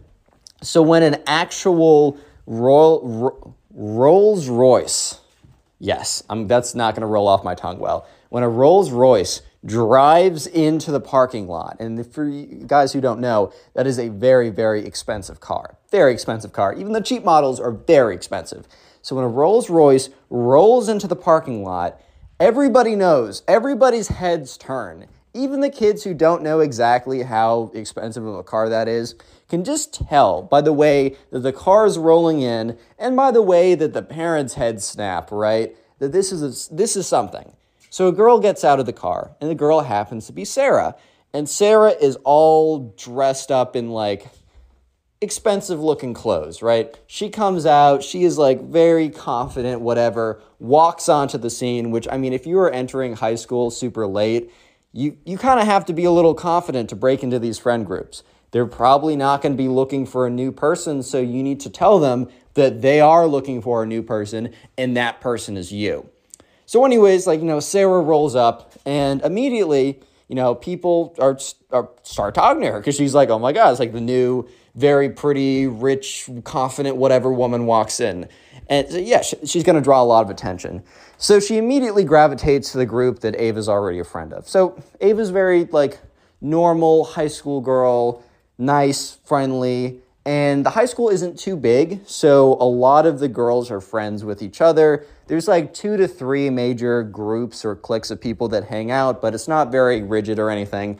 So there's a pretty big group of girls that Ava hangs out with. And Sarah, who will be very soon, you'll see is not a great person, clings on or starts to enter Ava's friend group. So they sit down, and immediately Sarah comes off very nice, but Ava can almost kind of tell in the back of her head that this is a bit of an act. I don't know if you guys have ever noticed this, but sometimes you can just tell if someone is not genuinely nice and they're only acting that way because no one wants the thing is, you can, if you act nice right away and you get situated in a friend group, I've seen a lot of people who just turn almost right away and they become really mean, but since they've already situated themselves into a friend group, it's like it doesn't even matter. It's like it's totally fine. So yeah, almost right away, Sarah elevates to the top of the social hierarchy. I think high school social hierarchies are pretty dumb, as they really don't translate to anything in the real world 90% of the time. But yeah, she immediately becomes top dog, which is impressive in the fact that she just joined the high school senior year. But at the same time, like, high school dynamics are probably going to push someone like that to the top anyways. By the way, like and subscribe, or you yourself are a spoiled kid now. Dun, dun, dun. Yeah, anyways, though. So yeah, this girl, Sarah, is not a very nice girl. And after about a couple weeks, she really starts to show her true colors. So Sarah starts making really rude remarks at the table of other girls. And here's the thing. A lot of high school girls are very petty. High school guys are jerks, but they're not petty. High school girls can tend to be very petty, right? This is just kind of a fact of the matter. Not all of them, obviously, guys. Don't extrapolate from what I'm saying and draw conclusions that aren't there. But yeah, girls can be petty sometimes. However, Sarah was at a whole new level. And the other thing is Sarah's pettiness would sometimes be targeted at, like, the quality of clothes someone would wear. If someone was wearing the same thing twice. If they looked poor, basically, right? So Sarah was really going after, a lot of the I'm rich, you're poor dynamic, and she was going after it super, super hard, right? And this girl was also just not nice at all. Like, that girl's ugly, she sucks, she looks so dumpy in that outfit. Stuff that, girls sometimes say in high school. But basically, Sarah was like a caricature of the girl from Mean Girls, right? Basically a caricature of that, right? It's crazy how that movie actually accurately represents some people, and Sarah definitely falls under that category. So yeah, as Ava's like a little bit not super happy about the whole situation and how it's turning out, because Ava was pretty happy in high school. The freshman year is a little bit difficult for her because, I don't know, freshman year is difficult for almost everyone, man. I know freshman year was not great for me, but after a lot of failure and a lot of being alone, I eventually found some really great people and had a great time. Similar for Ava. She eventually found a group of people that she thought, were really quality and whatever, and sophomore and junior year were really great, and she was excited to finish out the year strong with people that she genuinely enjoyed hanging out with. So, Ava was very, excited to go into senior year, even though there's a lot of stress with SATs, college essays, stuff like that, right? And APs, whatever type of stuff, right? It was college season, so it was going to be stressful, but she was really looking forward to senior spring, where, she could enjoy the last bit of time with her friends. But now what ended up happening was this new girl who, at first she was very, receptive, because she was like, Ava put herself in the new girl's shoes and was like, I know for a fact, if I was new at some school, I would really want people to be open to me. I would really want people to, I don't know, I would feel so bad. I would want, let me just be nice and let her in, right? But Ava wasn't a big fan of every single day at lunch, instead of talking about things that they used to talk about, such as school, boys, I don't know what girls talk about, but nice things, right? And instead, they were talking about how trashy someone looks, or how, what a terrible hairstyle. She really is going down the drain. Just petty comments. And Ava noticed that, the friends of hers, quote unquote, that she believed were kind of higher caliber, were kind of going in as well. They were definitely being influenced by Sarah in a really negative way. And Ava wasn't a big fan of it. So one of these days, right, Ava kind of pulls aside one of her friends and is like, maybe we should talk about Sarah for a second. And in this situation, Ava believed that, this girl, who she's known for years and who's only known Sarah for a couple weeks, would definitely not betray her. So she pulls aside this girl and she's like, have you kind of noticed that, ever since Sarah joined our group, that, I don't know, the way the conversations have been going have just not been that good? It seems like our conversations are always about targeting other people, and a lot of times targeting other people on stuff that they really can't control, how they look to an extent, their parents' money, it's a lot of stuff that they can't control. And Ava's friend responded in a way that she did not expect. Ava's friend kind of went to Sarah's defense and was like, I don't really see that. Like, are you coming after, like, Sarah just because she's new? Like, it's so difficult to, like, join, like, a high school so late, which is a true fact, but is not really relevant in this conversation, bro. Like, I don't know how else to put it. It's just not that relevant in this conversation. And Ava kind of, like, immediately sensed the hostility and was like, okay, I got to back up a little bit. And she's like, oh, no, I mean, I like Sarah a lot. Lie. I like Sarah a lot, but I don't know. I feel like the conversations have been a little bit of a downer recently. So the next day at lunch, Ava sits down, and she immediately feels something is wrong. And she almost immediately knows that the girl that she had been friends with for the longest time most likely pulled Sarah aside and told on her. Because there's this like awkward tension of like all the girls and Sarah, and then there was Ava. There was almost like, I don't know if you guys have ever felt this.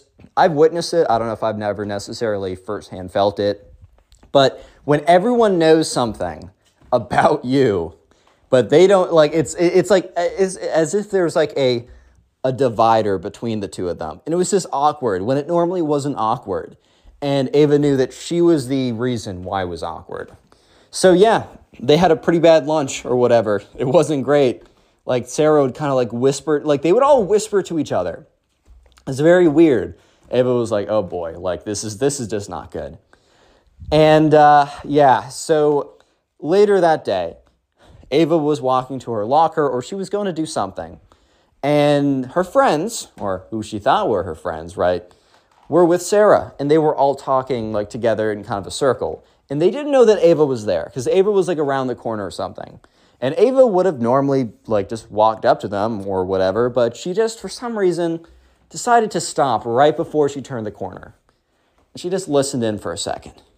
And Sarah was like, Ava's looking so terrible today. Like, she's really gone off hill. Like, what does she think about that outfit? Like, I could have found that like in a dumpster. Just saying like what she was saying about every other girl, which I will say, I have heard that in high school, this is not a generalization. This is just from the girls I'm friends with.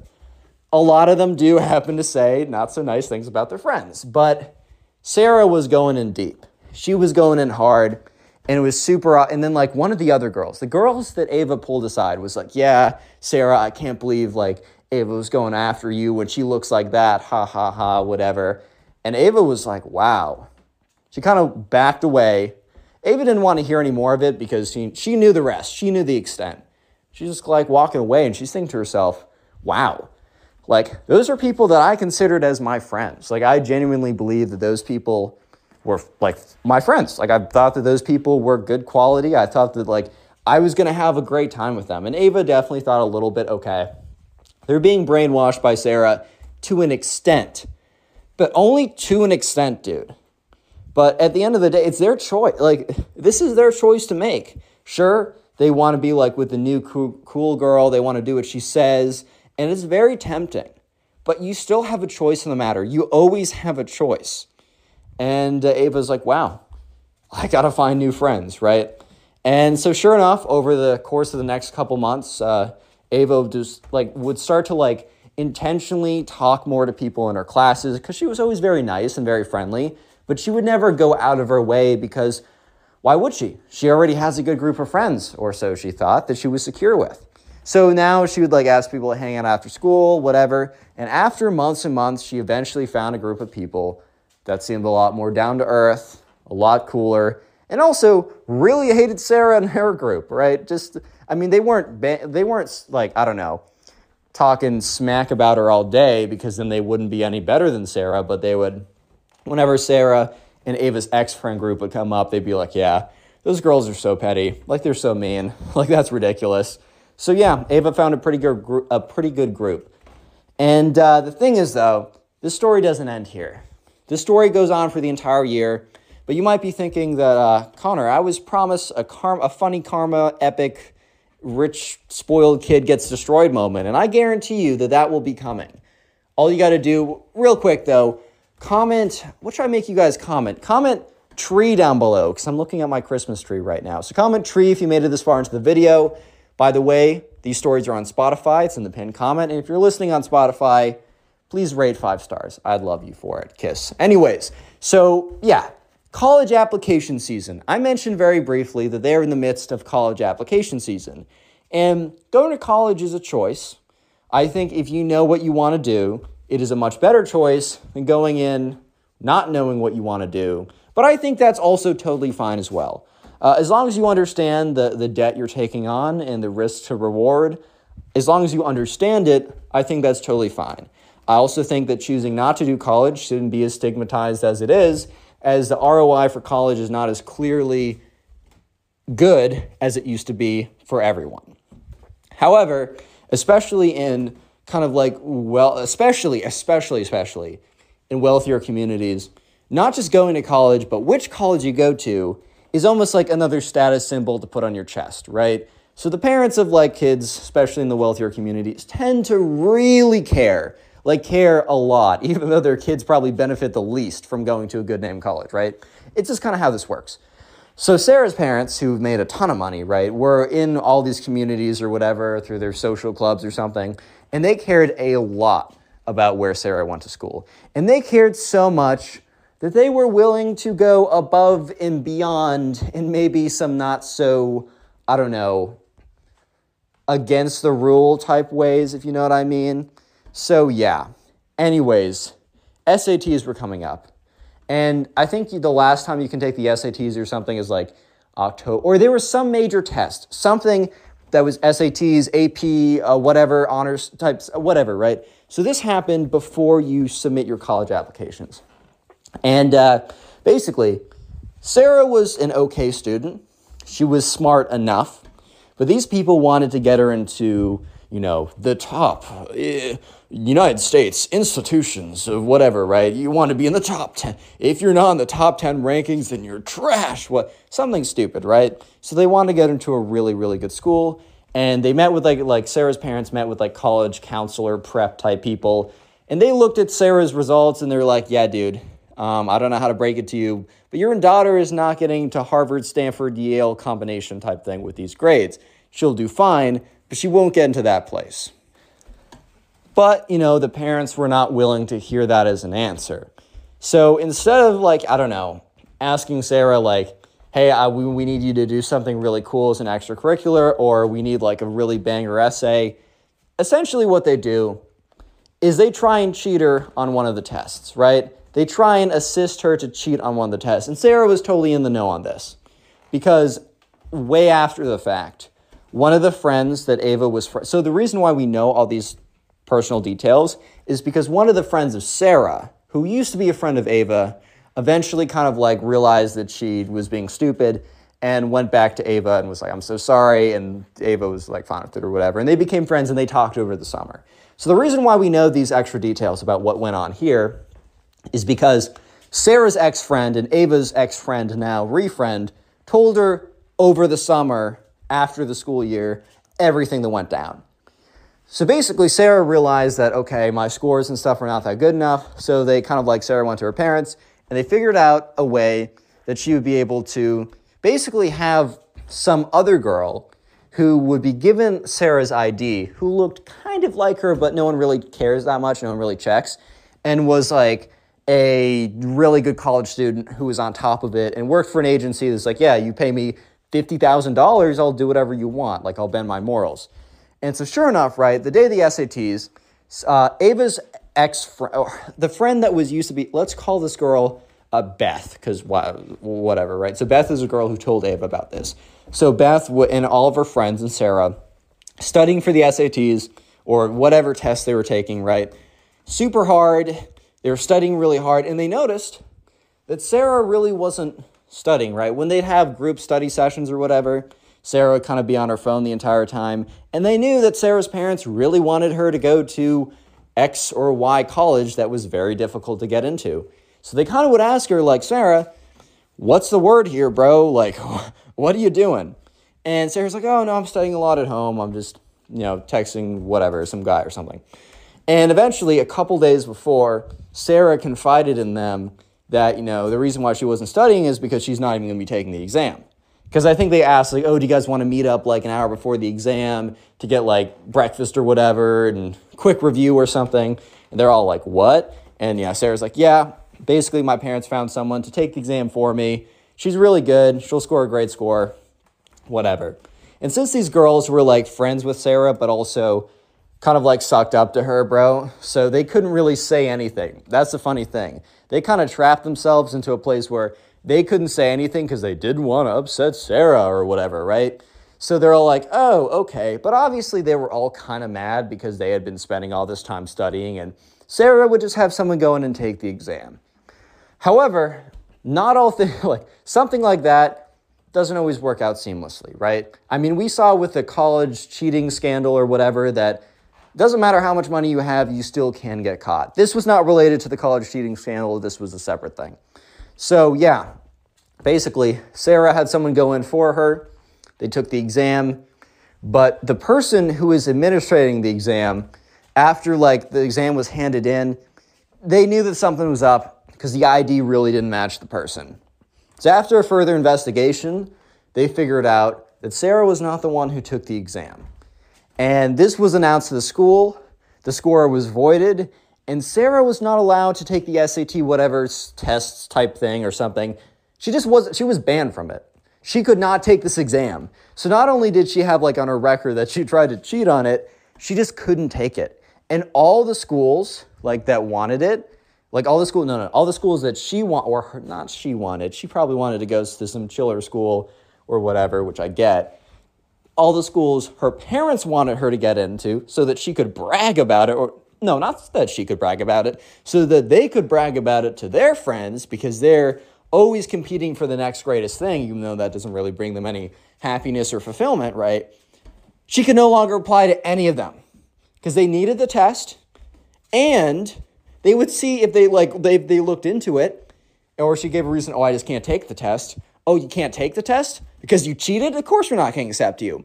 So basically, Sarah got screwed over majorly in this part, right? And because of this, her parents were super freaking mad, which they should have been mad at themselves for even saying that, like, my daughter needs to cheat to get into one of these institutions. Like, if she needs to, is it really that important? But anyways, basically, Sarah was, like, cut out. Like, she was literally pulled out of school at this point because, you know, Sarah's parents had multiple houses or whatever, and they basically were like, oh, like, you're taking a gap year now, we're redoing everything, like, whatever. They kind of panicked, and they said, there's no reason for you to still be in school right now. So they literally yank her out 2 weeks after she gets caught cheating. And so it's kind of a weird period where all of Ava's ex-friends, Beth and all those people, no longer have their cult leader, Sarah, to be like, to talk with or to lead them or whatever. And eventually they have a moment of like reflection.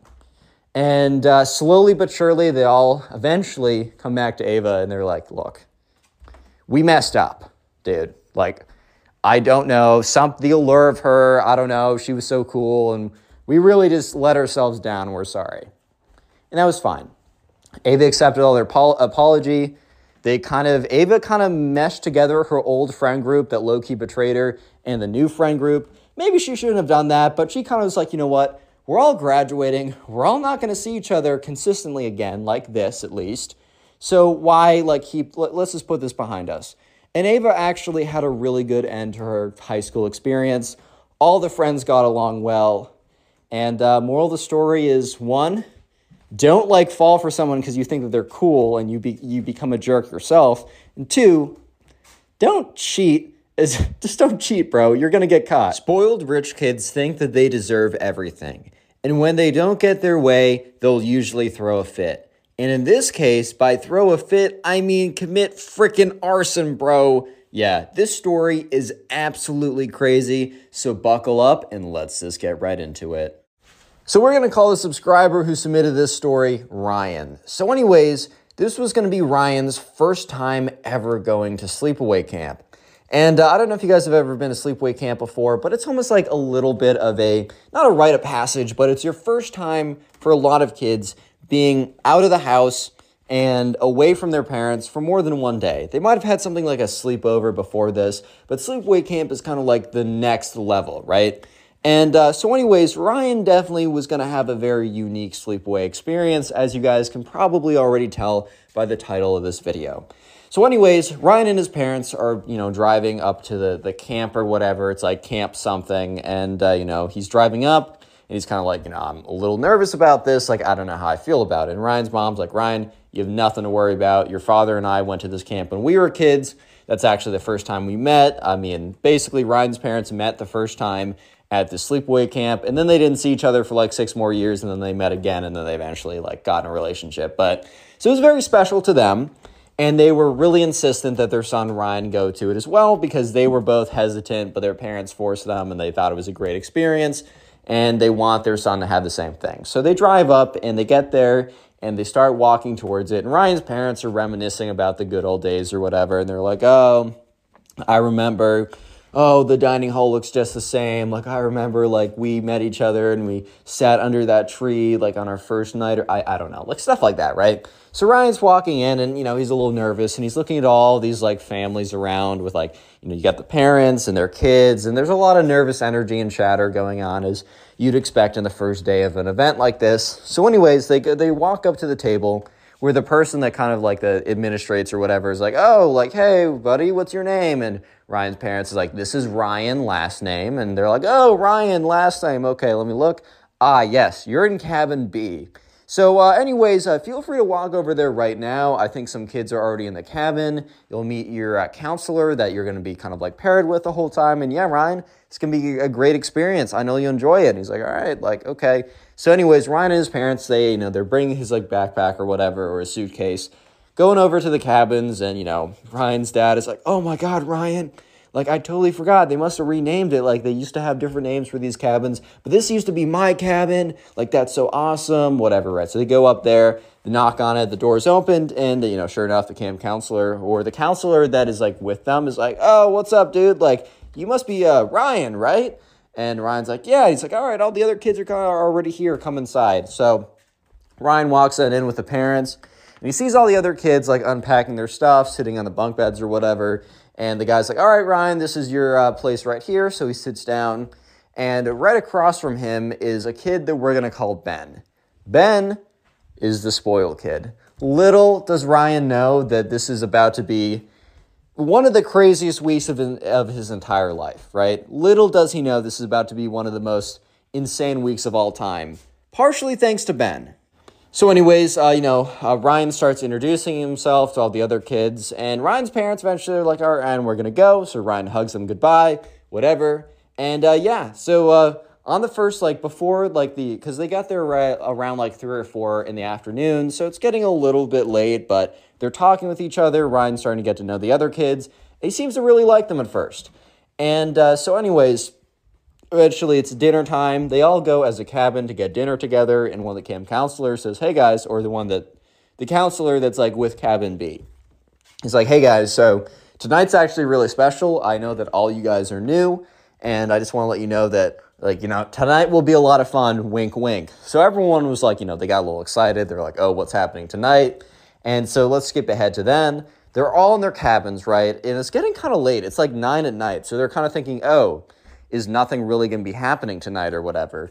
And they see the camp counselors like constantly checking his phone. I'm assuming that he's talking with the other camp counselors or other staff members, because it was like a no phones policy except for staff members. And they were set, like, it was like kind of a rule that the staff members could really only be using their phone to communicate with other staff members. They couldn't just be going on like TikTok or Instagram or something like that. So anyways, he sees that, like, Ryan sees that this guy's checking his phone a lot. And that's when Ryan hears a horn from very far away. It's like one of those blow horns that, like, I don't know, you could make. It's not like an industrial horn, but it's one that you'd like blow into and make a really loud noise.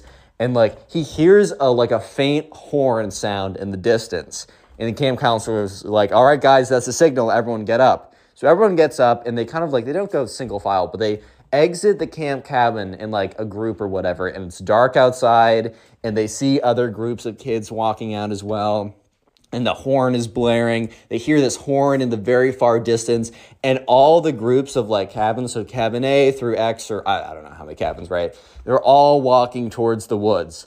And as they walk closer towards the woods, they see a faint, burning glow inside the woods. And they all get excited, and they hear drum beats, like, boom, bum, bum, bum. And then there's the horn, like a meow, meow, and they all start walking in. It's really cool atmosphere, right? So they're all walking in, and they're just like, they hear the drum beats, whatever, and they see like a big roaring fire, and they're all instructed to sit around it, right? And Ryan already knows that this is going to be something special. So anyways, the leader of like the camp counselor leader, I'm just going to say the president of the camp. I think there's like an actual real name, but we're just say president of the camp. So, you know, she gets up there, and after all the groups have kind of settled around, the drums stop and the horn stops. And she's like, all right, attention, everyone.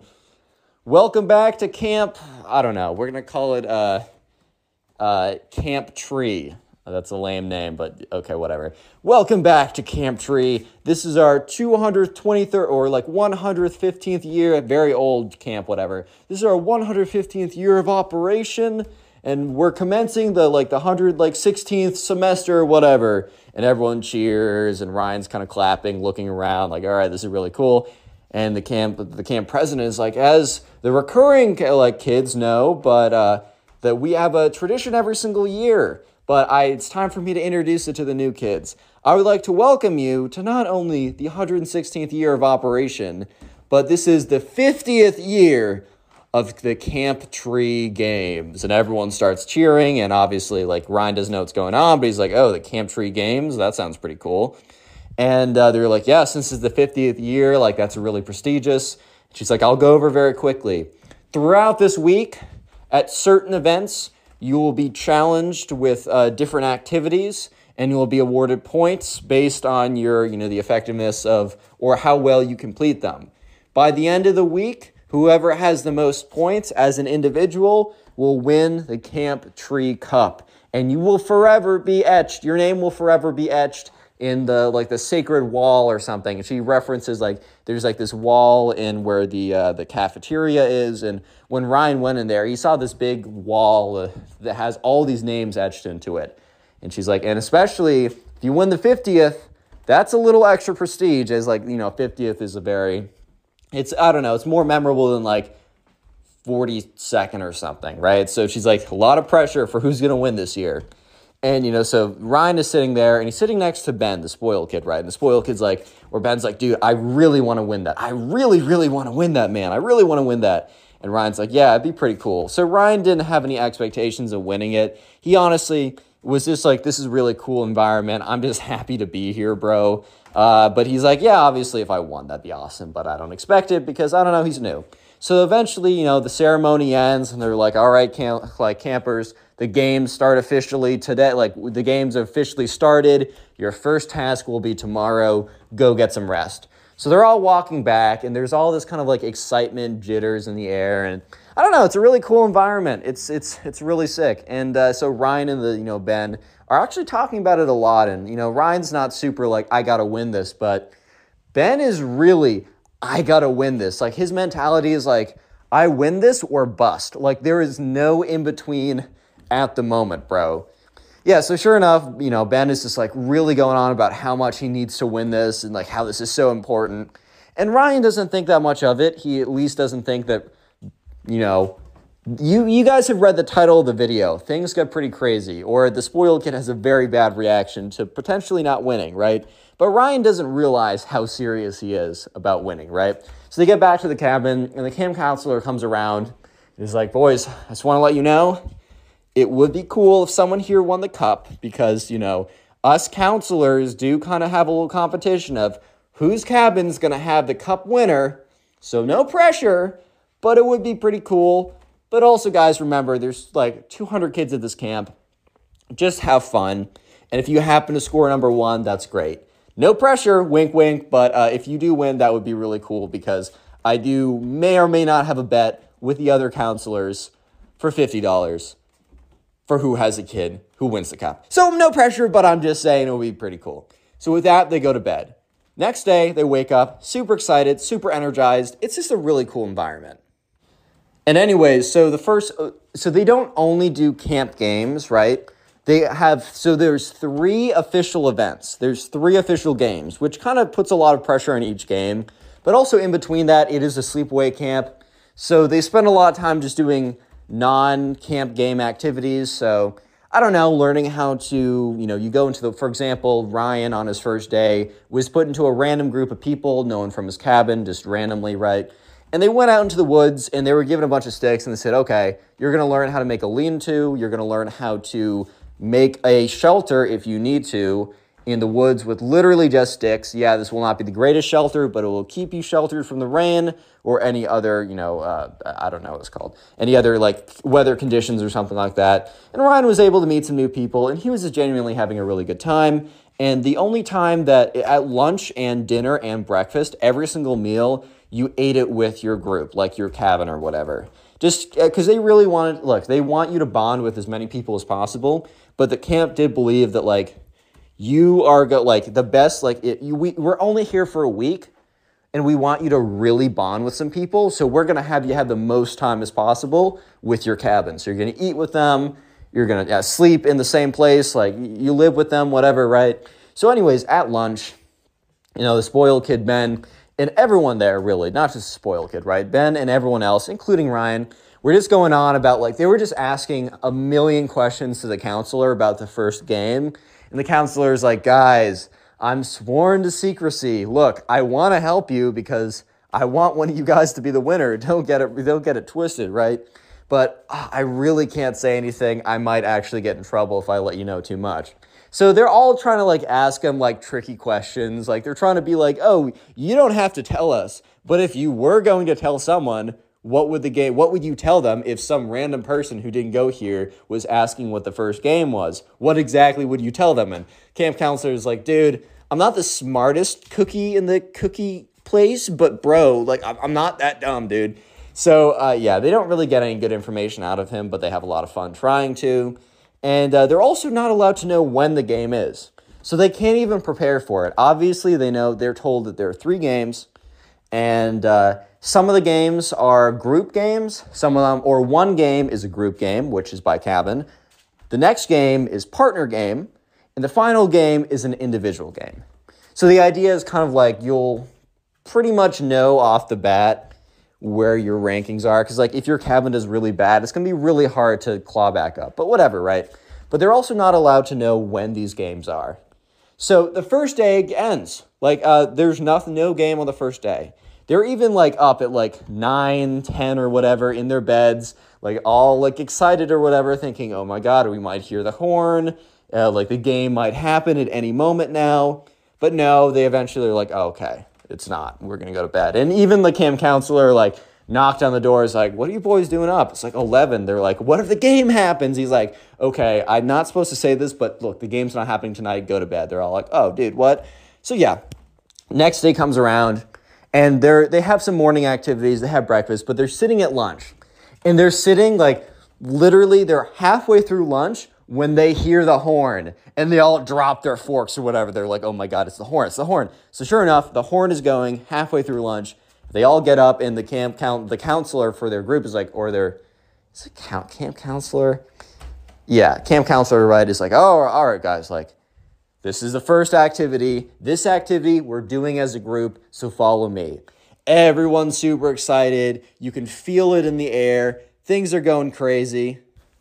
Everyone's really excited. And they start walking out. And the first activity is to build a fire in the woods.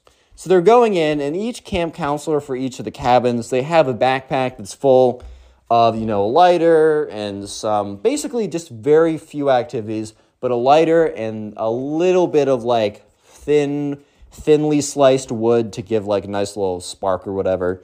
But yeah, that's it. So they're all led into the woods, and there was other camp counselors that would be assigned to your group that would score you based on a preset score or whatever. And basically every single kid in the group would get the exact same score, but one of them maybe could get a bonus point, but that one bonus point really wouldn't change that much. So they get out there, and the spoiled kid is super, super intent on, guys, we must win. We must be the best. And, Ryan is trying to win, but he's also trying to have fun, and he also doesn't really know. I mean, bro didn't come out the womb knowing how to make a fire, dude. Chill out a little bit. So they're doing their best. They're in the woods, and they can kind of see, the other groups, but the other groups are far enough away in the woods that it's just kind of hard to see what they're doing. but I guess you could kind of see what they're doing, but not really, right? So they're going in there, they're getting wood, they're putting stuff together. And at one point, Ryan puts down a log on there, or a piece of like a stick or whatever, or I guess it's close. It was kind of thick. It was kind of closer to a log on their fire. And the fire hadn't been lit yet, so it's just a pile of tinder at this point. And the log was kind of waterlogged, so it probably wasn't a good idea to put it on there. But instead of the spoiled kid, Ben, just being like, oh man, I think that's not a good log, he's like, dude, are you trying to like sabotage us? Are you working for the other team? And like everyone in the cabin just like looks at Ben and they're like, chill the frick out, bro. And Ryan's like, dude, sorry, I didn't see that this like log wasn't that good. I was putting something on. He's like, bro, well, pay closer attention next time because all of our points are on the line. And even the camp counselor is like, Ben, like, chill out, man. It's not that serious. He's like, it's that serious to me, dude. You don't get it. So anyways, they eventually get something together. They light it on fire, and they do get a fire, right? And they score the second highest points. So everyone, except for one person, everyone is super happy with the result. They're all like, dude, we got the second highest. That's awesome. Like, we got a fire going. I heard half the teams couldn't even get a fire going. But, one person wasn't happy, Ben. And at one point, like, kids were starting to realize, or the people in the cabin were starting to realize that Ben was sitting there all grumpy, all upset, all angry. And they're all like, dude, like, what's the deal? Like, what's the word, man? Like, why are you so upset right now? And Ben's like, dude, I'm not settling for second. We should have gotten first. And the camp counselor is like, oh, Ben, like, we did really well, bro. Like, chill out. Like, the other team got first place or slightly more points than us just because they finished a little bit quicker. And Ben looks at Ryan and is like, dude, you putting on that wet log really put us back like 30 seconds. And that 30 seconds was the difference between us winning and like us losing. And Ryan's like, okay, bro, I'm sorry. I don't know. And the camp counselor's like, Ben, like, come on now. Like, it's really not that deep. We all did really well. Can we just celebrate from here on out? And Ben's like, I guess, whatever. If you guys want to celebrate being first loser, then whatever, dude. And, like, Ben literally walks back into his room and, like, shuts the door, which his room is, like, everyone's room, so it's a little awkward or whatever. Camp counselor kind of looks at all the other guys, is like, dude, what's his problem? And they just decide to celebrate because it's a win. It's a win. So anyways, the next day comes around, and it's just more kind of activities, whatever. And for all of Tuesday, once again, it's just kind of their own activity. Like, it's just no games, no camp tree games or anything like that. Nothing that makes, like, points or whatever. And also, there's a scoreboard so you can see your name or your points versus everyone else. That was posted on there's, like, a really massive whiteboard. Maybe they put, like, 6 whiteboards together or whatever. But it was in the cafeteria, and it had your name, and it had your points next to it, just so you could kind of see where you rank next to other people. At the current moment, like, everyone's score was in groups because it was like your group. Basically, every group got the same score. So everyone in cabin 2 was tied for second place, right? But in all reality, they just had the same score. And so sure enough, the next activity was a partner activity, but it wasn't just any partner activity. It was a randomized partner activity, which is always a little tough because you don't know if you're going to get someone who is just going to mess around the whole time or is going to take it as seriously as you or vice versa. Who knows, right? So, it's on Wednesday. It is, it's at dinner, and all of a sudden, you hear the horn again. So the camp counselor for cabin B is like, all right, guys, this is your second game. Like, this is official. So he says, okay, so you guys have all been assigned with random partners. I have a list right here. I'll tell you, like, where your partner is. And I'll tell you where you're supposed to go to make this easy. All the tables had like table A, table B, and that was associated with the cabin you're at. So he basically was like, all right, so Ryan, you're with this guy named Sam, and you're at table C. You can go over there. So all the kids started going to the tables they were sent to. And you were given a randomized partner. Ryan's partner was pretty cool. He was definitely more chill about the competition than Ben was. But, whatever, right? So this next competition was that they had to make the best tool possible in the forge, an iron forge. So this is actually something that I did when I went to sleepaway camp, and it's really cool. It's like you get a piece of like a metal rod, you stick it in something really hot, and then you slam it with a hammer, right? It's really cool, actually. And real quick, if you made it this far into the video, comment tool down below. I'm trying to make my secret words a little bit more tricky now. You can't just comment spoiled in the first 30 seconds. There's this one guy who gets the secret word, no matter what it is, in like literally 30 seconds, and I have no idea how. Also, if you want to listen to this on Spotify, you can. The link is in the pinned comment and description. And if you're listening to this on Spotify, please rate 5 stars. I think it helps. So anyways, the next competition was to make a tools with the iron forge together. And the tools were based on, there's a whole point system where it's like, oh, I don't know, the best, I don't even know, man. It's like the most tool looking or the most effective, a lot of points you could get. And also, the points for this event were double the points you could get for the last event. So it didn't like make the last event completely irrelevant, but anyone who got a low score because your team wasn't good kind of had an opportunity to, I don't know, get a better score, right? So anyways, Ryan and this guy, they were definitely chill about it. I honestly think Ryan took the best route about this whole thing because he was really just there just to have fun. He was there just to chill. He was there just to have a good time, man. And honestly, that's the way it's supposed to be. So him and his partner, Sam will say, they just went in there and like they even said to each other, like, I don't really care what our score is. Let's just make something cool. So they go in there. They're having a lot of fun. They shove the metal in the really hot thing, start slamming it into something cool. And what happens is they make it too thin. They make the metal too thin at one point and it breaks off. And Sam's like, oh, dude, my fault. And Ryan's like, bro, I don't care. Like, this is cool. Like, we just instead of making like a hammer, we just made a poker. Like, that's awesome, bro. So yeah, the person comes over. They're like, oh, look at this. And yeah, so Ryan and Sam did not get a great score, but Ryan wasn't trying to win anyways. He already won, bro. He had a good time. At the end of the day, like, he knew he wasn't going to get first place because he knew that there's people like Ben who were going to sweat their little butts off to get first place anyways. So he didn't really care, dude. So he had a good time. Anyways, so they start walking back to the cabins. It's nighttime, and they sit in there. And Ben is in this most stink of a mood ever. And after about like 30 minutes of like aggressive silence from him, you know how like some people, like I don't talk all the time. I do talk when I'm with my friends, but there are definitely times where I'm just, I don't know, I'm either low energy or I just don't have anything to say. But you know, you're just kind of chilling there. And then there's also times when people, you know that they're in a bad mood, you know that they're going to make a big stink over something, and their silence almost is like an aggressive silence. I don't know if you guys can relate to that. Comment if you can. But anyways, so he's just like 30 minutes of aggressive silence, making little grunts, whatever, right? Having this big angry face or something. And so eventually he speaks up. He's like, I got robbed. And everyone's like, what? He's like, I got the worst partner ever. He didn't take the game seriously at all. And he started like tear up a little bit. He's like, I'm not going to win this. And so the camp counselor comes in. He's like, hey, bud, like, look, this happens. Like, it's randomized. You can't choose who you got, like, a partner, right? You can't choose that. However, I'm not totally supposed to tell you guys details about all these things. I'll let you know a little something to make you guys feel better. For any of you guys who didn't do too well today, and just so you know, the next games, I can't tell you when they are, but they are single person. So it's only you. Your score will depend on your abilities alone.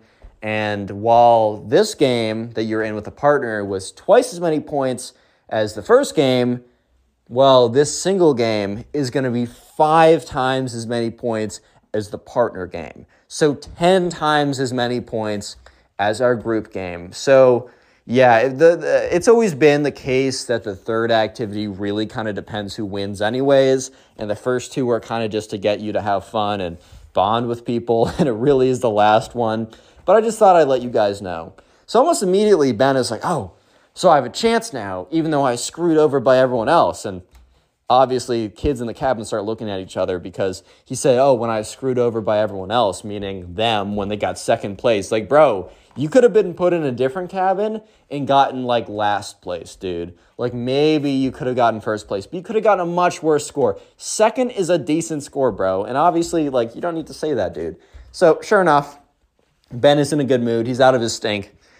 And 2 days, or not 2 days go by, Thursday. So the next day, actually, I have to make sure I don't accidentally add like 6 days to a week or something, 6 extra days. But anyways, so the next day, it's Thursday. The event happens on Thursday. So at lunch, once again, they hear the horn. And everyone, instead of kind of having that super excited, this is new, this is interesting energy, people almost have a excited yet serious energy.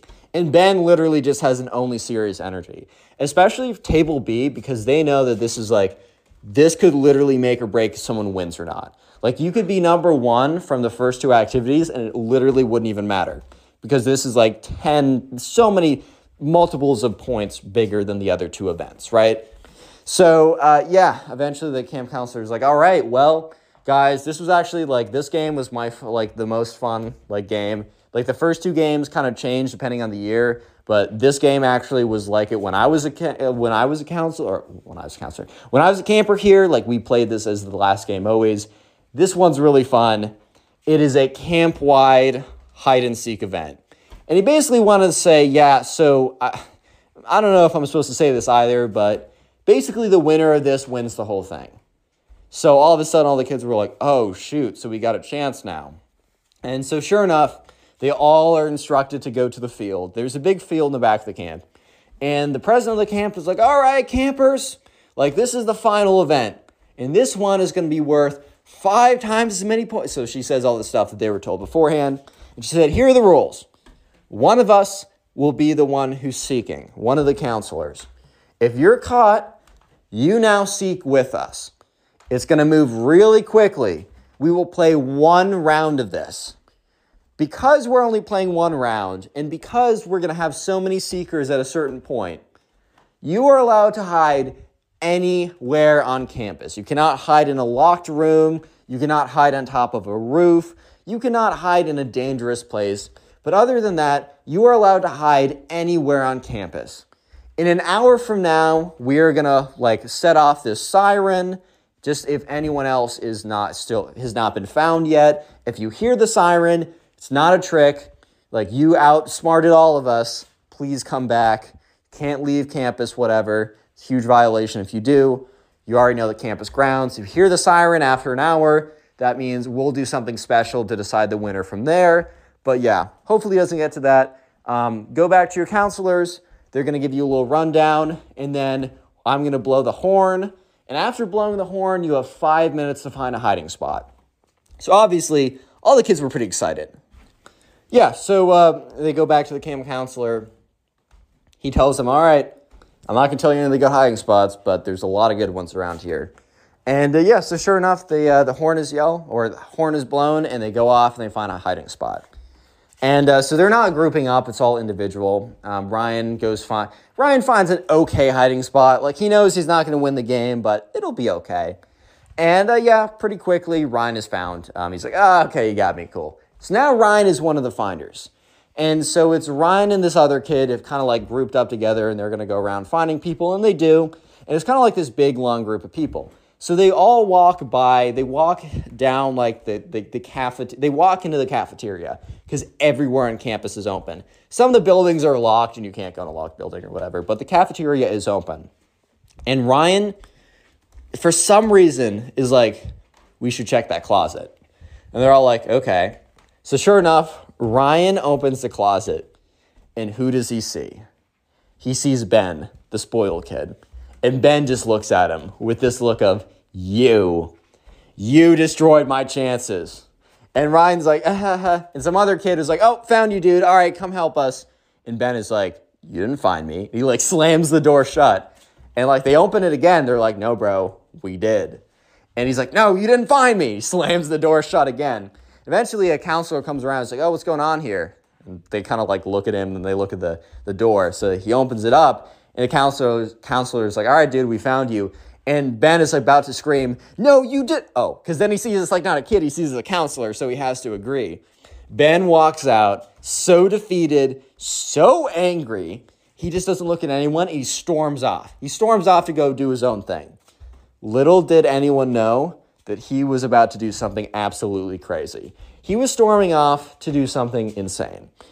So anyways, yeah. So anyways, they're all just kind of they're going around and finding people.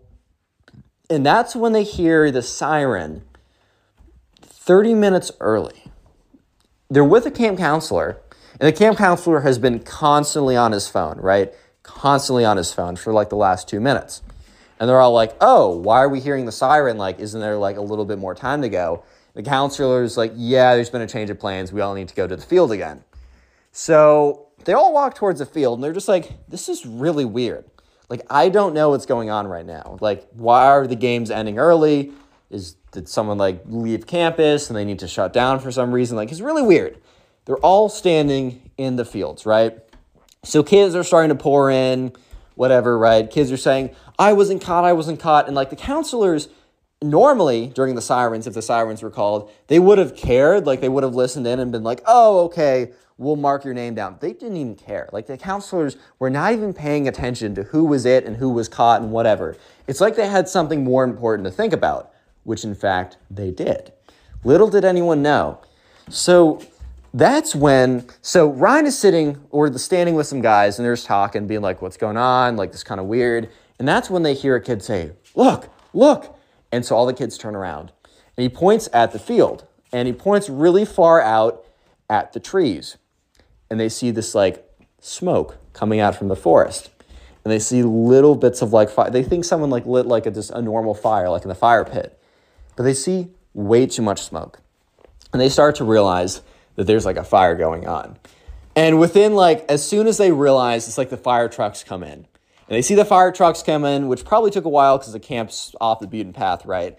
Fire trucks are coming in. You know, the camp counselors are like, all right, guys, we need to do roll call. You need to get with your groups right now. So everyone starts realizing, okay, this is really serious right now. So Group B is together. There's one kid who's missing from Group B, and it is Ben. And so the camp counselor for Group B is like, calls up like the staff or whatever. It's like, you guys need to come down here. We're missing a kid. And the staff member comes up, whispers something into the counselor's ear, and the counselor's face, it just is like shocked. The craziest face ever, right? He's like, oh my God. And after that, he doesn't care that Ben is missing. So at this point, Ryan realizes, okay, something just happened because this counselor was freaking out that we couldn't find Ben, who's in his group. This woman comes over, says something to him. He looks completely shocked, and now he doesn't care that we can't find Ben. Something happened. So later that night, every kid is picked up. All the parents are grumpy or angry that they have to come a day early because they have to change their plans. The fire was spreading a little bit, but thankfully, only 1 or 2 buildings got hit. I think one of the cabins got hit. A lot of trees took damage, but the fire department was able to get in there just in time. Before Ryan left, do you remember his friend Sam? So his friend Sam and I were chilling, Ryan was chilling with some other guys, and his friend Sam came up to him because they were all sitting in the cafeteria, whatever, waiting to be picked up. And Sam's like, dude, you're not going to believe this. So Sam goes on to tell him that through other people and through various reasons, he learned what happened. Basically, Ben, the spoiled kid, was so unbelievably angry that he did not win the number 1 place, that he did not win the cup, Camp Tree Cup or whatever, that he went into the kitchen and he found all the lighters, lighter fluid, everything flammable, anything to make a big middle finger to the camp, basically. Got all the lighting supplies, went into the woods and just doused everything with as much flammable stuff as possible, started lighting stuff on fire, and honestly would have gone on a tear through the entire woods, through all the buildings. That's when he was caught by one of the counselors who was like doing hide and seek or whatever. This counselor apparently, because like some other kids were with the counselor when they caught Ben, that's how the word got around really quickly. And so this counselor apparently like tackled Ben, like straight up tackled him, took the lighter out of his hand, called for backup. It's like, kids, stay back, whatever, right? All these other camp counselors come rushing in, whatever, to this location. They call the fire. Crazy, right? So Ryan never hears from Ben again. Ryan goes back the next year because he loved his experience up until that. And apparently all the kids who went that year got like a bit of a, if you want to come back, we'll give you 10% off type deal. So his parents were like, okay, sure. Maybe there's not going to be another arsonist kid who shows up this time if we're lucky. But Ben obviously was not invited back. But the legend of Ben, the kid who got so mad that he tried to burn down the camp, lives on till this day. Spoiled brats think that the world revolves around them. So it's honestly not a surprise that in this story time, the entitled rich kid tries to make the subscriber's birthday all about himself and only ends up ruining the entire party. This is pretty crazy, so let's just jump right into it. So we're going to call the subscriber who submitted this story Brody, right? So anyways, it was Brody's birthday, and one thing that happens at Brody's school is if any kid there has a birthday party, they must invite every kid in the class. I know this was actually true for my middle school and when I was in like kindergarten through, I don't know, 8th grade probably. But the thing is, the way that they see it is like they don't want some kids to feel left out. It's a little kind of a bit of it like encroaching on your own ability to pick and choose, because it's like, I'm doing this in my own private time. Can I not at least choose the people at my own birthday party? But I kind of do understand where the school is coming from. However you feel about it doesn't matter, because either way, Brody had to invite everybody. So there was a spoiled kid in Brody's class. There were maybe a few, but there was one that was really, really bad. And we're just going to call him the spoiled kid. And like every other spoiled kid, he kind of believed that the world was meant to revolve around him. The world did not revolve around the sun. No, that is incorrect. It revolves around the spoiled kid, in fact. I just want to get your facts straight a little bit. So sure enough, the spoiled kid has to be invited to Brody's birthday party as well. So let's jump ahead to the day of the birthday party. So Brody has a really cool birthday party planned. So there's a local mall that is close to everyone who goes to Brody's school, and that mall is pretty well known for putting on pretty good birthdays. So they have a laser tag event, they'll give you pizza, they'll facilitate a really cool birthday party. So anyways, at 3 p.m. on a Saturday, is the time for Brody's birthday party. Brody and his mom get there a little bit early so that they can set up and make sure everything is ready. So they get there and people start arriving around 3. So the kids and the moms, they all start to show up, and Brody sees some of his close friends. We'll say Ben and Tyler, right? They show up. So Brody's really excited. He kind of like pairs off with them, and like since everyone in his grade is going to be there, Brody knows he doesn't need to talk to everyone or be super like involved with everyone, since they're going to be able to pair off with their friends anyways. So the first activity is laser tag. And I don't know if you guys have ever played laser tag at the mall, but it is such a fun activity, dude. Like, I genuinely would like to go with my college friends. And look, I'm 20, bro. Like, this is not just for kids. Laser tag is for all ages because it's a lot of fun. But laser tag, especially back in the day with birthday parties, was just such a fun event in my opinion, right? So Brody was really excited for laser tag. So anyways, one of the administrators, or we'll just say the staff, right? So this staff member comes out and says, hey, like, little announcement, anyone who wants to play laser tag, like, make sure to meet over here in the next 5 minutes, and we'll get you suited up. We'll give you the safety instructional video, and then we'll let you go in. Brody was really excited, and, he turns to his friends, Tyler and Ben. They're really excited too. And basically everybody in the class wants to do it. I think there's a few kids who didn't want to do it because that's not really their cup of tea or whatever. So they were going to stay out and chill and do some of the arcade type activities. Because there was also like a whole arcade area. So it's like it wasn't like they weren't going to have fun, right? So sure enough, 5 minutes passes and everyone's anxiously awaiting for the staff member to come back outside because, he's going to give them the good news of, oh, right, like, let's get right into it. So anyways, he brings over all the uniforms. So if you've never played laser tag, basically, you're given this big metal vest or whatever, or mechanical vest that has like two big, like it has something on the front and something on the back. And you're also given a laser gun that is attached to your metal vest or your mechanical vest. So basically, you try and shoot people either in the front or the back because there's a big kind of like target on the front and the back. And if you shoot someone, it will like disable their gun so that they can't shoot other people. And so the goal of it's going to be 2v2, or not 2v2, two teams, right? So one team versus the other team. And basically, you try and eliminate all the other people. And so the guy goes through the safety instructional video, basically says stuff like, don't hit other people. Like, this is how you do it. This is how you strap it on. Obviously, like, don't climb up on top of anything that isn't supposed to be, like, climbed on top of. So there was a lot of, like, obstacles or whatever and, like, fun decorations in the laser tag room. He basically just said, like, dude, don't climb all over our stuff, please. Like, come on now. And, so that was it, and they were let in. So the spoiled kid and Brody were on two different teams. And Brody definitely wanted to win because, I don't know, like everyone wants to win a laser tag. But the spoiled kid wanted to win at just the whole new level. Like the spoiled kid was willing to just go and like he wanted to win. And since, the whole world revolves around the spoiled kid, obviously, he wasn't going to let anything stop him from from winning, right? Nothing was going to stop this kid from winning. So sure enough, right, they go in there and first round, they're having a lot of fun. And the spoiled kid is going very sweaty, trying his very hardest to dodge bullets and shoot people down. I mean, everyone is. You can't really blame the spoiled kid on this. But basically, the spoiled kid gets shot in his little vest thing. So his vest lights up and then his laser gun stops working. And the spoiled kid's like, that wasn't fair. And the kid who shot him was like, dude, what do you mean that wasn't fair? He's like, I wasn't ready.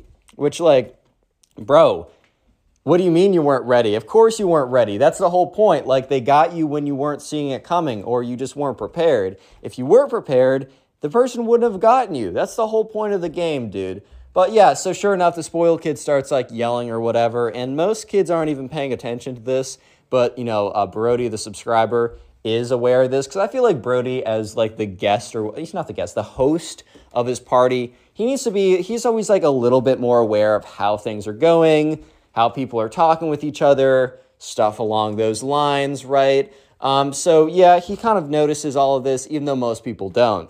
The thing is, though, the spoiled kid, right, he is starting to get really upset. He's like, I wasn't ready. I demand a redo. This is unacceptable. So the spoiled kid walks up to the staff member who's in there just to make sure everything's going normally. And the kids go back to playing, right? If you get tagged, you kind of sit to the side and watch as other people play, with the laser guns, right? So this kid, the spoiled kid, goes up to the staff member, and he's like, this guy shot me when I wasn't ready. And the staff member looks at him kind of dude, what do you mean you weren't ready? This isn't really all about, are you ready or not? And he says to him, oh, sorry, man, we're playing another round, so just wait until then.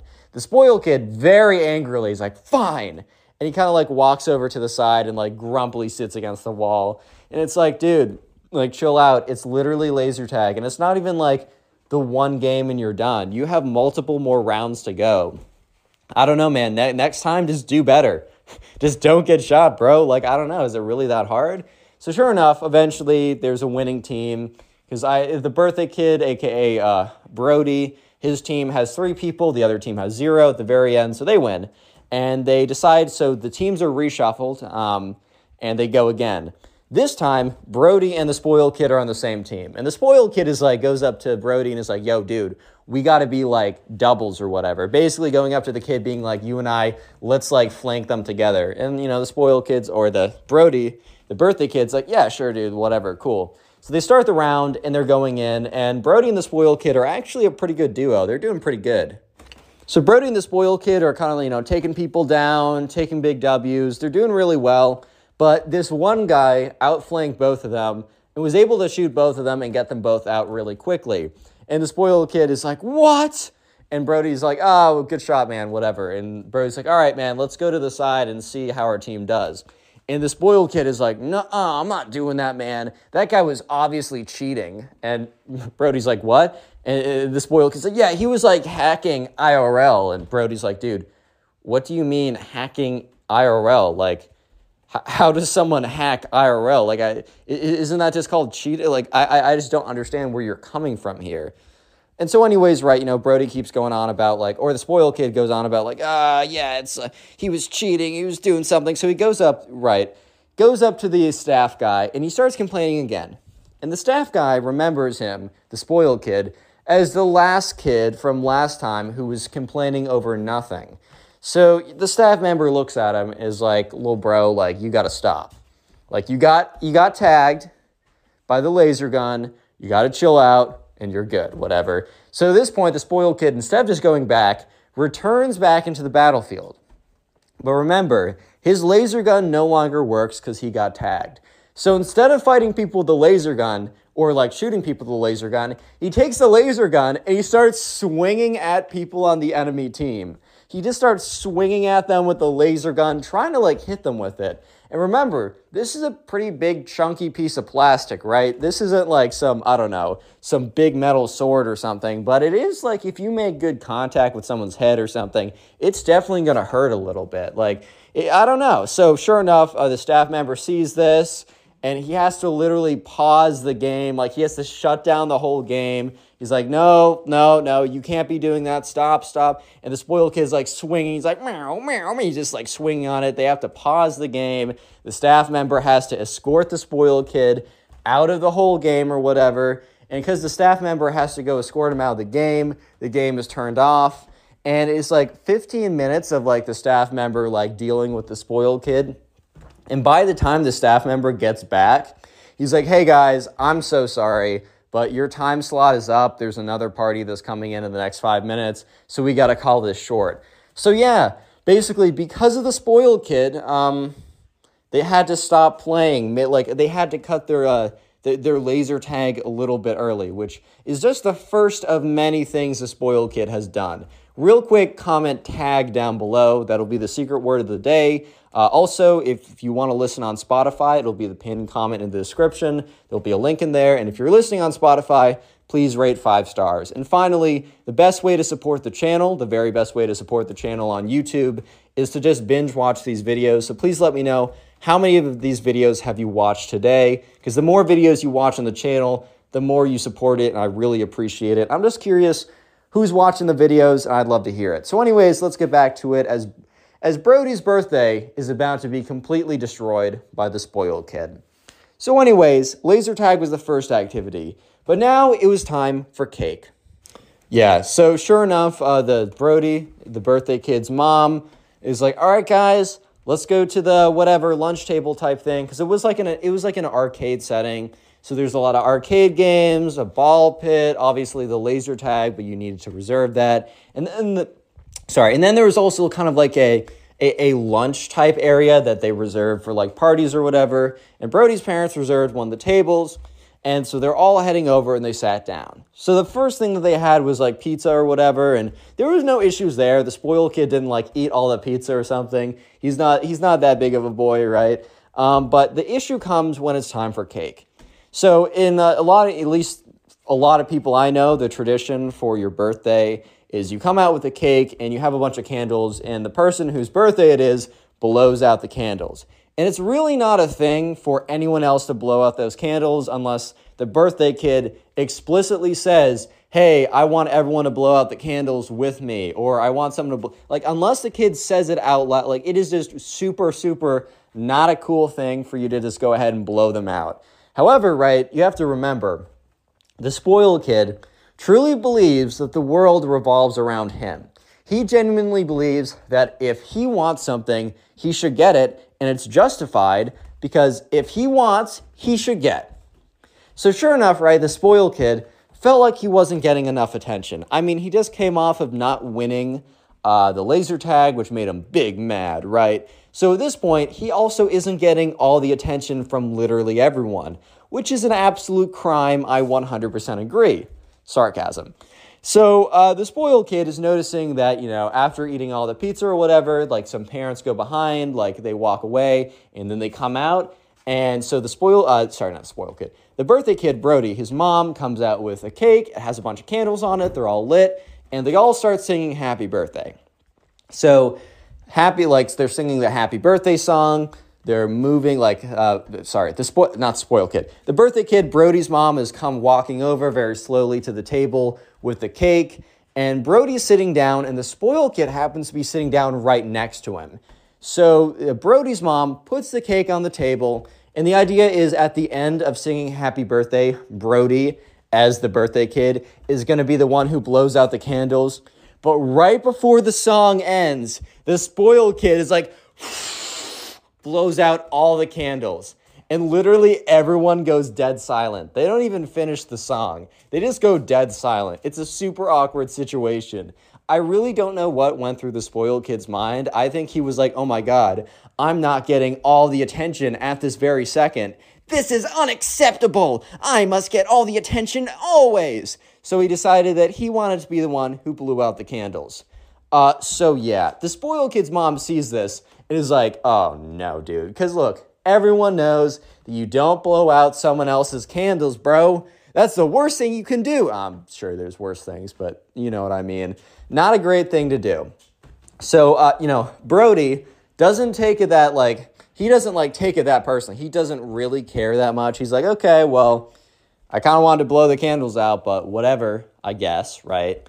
I'll just have some of the cake, right? It's cool. It's whatever. But so the spoiled kid's mom, immediately after the spoiled kid, after 20 seconds of an awkward silence, after he blows out the candles, comes over, and the spoiled kid mom, grabs him by the scruff of his, shirt or whatever, and drags him out to, another room, a private room to go talk with him or something, to give him a little bit of a talk, because he needs a little bit of a talking to right now. So the spoiled kid was out of the picture for a little bit. So they're all having cake or whatever, and the spoiled kid's mom eventually walks back into the room. But the spoiled kid does not walk back into the room with her. So Brody, the birthday boy, overhears his mom walk over to the spoiled kid's mom and say, hey, does your son want a piece of cake? We can walk, where is he? And the spoiled kid's mom says, oh, he's in a timeout right now. I'm so sorry for what my son did, stuff like that, right? I'm sorry, I feel really bad. He will not be getting any cake. He will not be rewarded for such bad behavior, stuff like that. And Brody's mom was like, oh, okay. Brody's mom was not going to push back on this, because I think Brody's mom 100% agreed that it is totally not okay behavior to blow out someone else's candles. And yeah, maybe I don't think she really wanted to give the spoiled kid any cake, but I think she felt like she kind of needed to, just out of I don't know, out of common courtesy or whatever. So yeah. Anyways, the spoiled kid is not done. You guys might be thinking, oh, the spoiled kid, destroyed the laser tag game. He blew out the candles. That's pretty bad. Nope. The spoiled kid is not done yet, because while he was put in a quote unquote timeout, that basically meant that the spoiled kid had free reign to go wherever he wanted and do whatever damage that he wanted. Because the spoiled kid's mom was not staying in there when he was in the quote unquote timeout. She came back. And that was about to be a pretty big mistake by her. So sure enough, after cake, it's time to open the presents. And so anyways, when people first arrived at 3 on that Saturday, there was a big table right in the front of the room that said, Brody's party, put presents here, whatever. So all the people went over there, and that's where they put the presents. So the whole idea was after cake, everyone was going to walk back into the main arcade type area, and they were going to watch as Brody went through and opened up all the presents. I know, at least for a lot of birthday parties that, I went to, and even my own back in 4th, 5th grade or whatever, I would never have this section.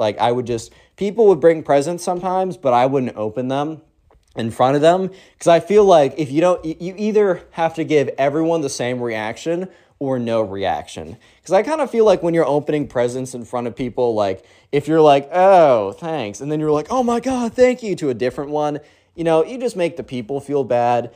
And so it was just so much easier just to not open presents in front of people. But a lot of people do it either way. So anyways, the plan was for Brody to go in and open up all the presents. However, the spoiled kid, who has ruined everything up until this point, has also ruined this. So anyways, everyone's kind of done eating their cake.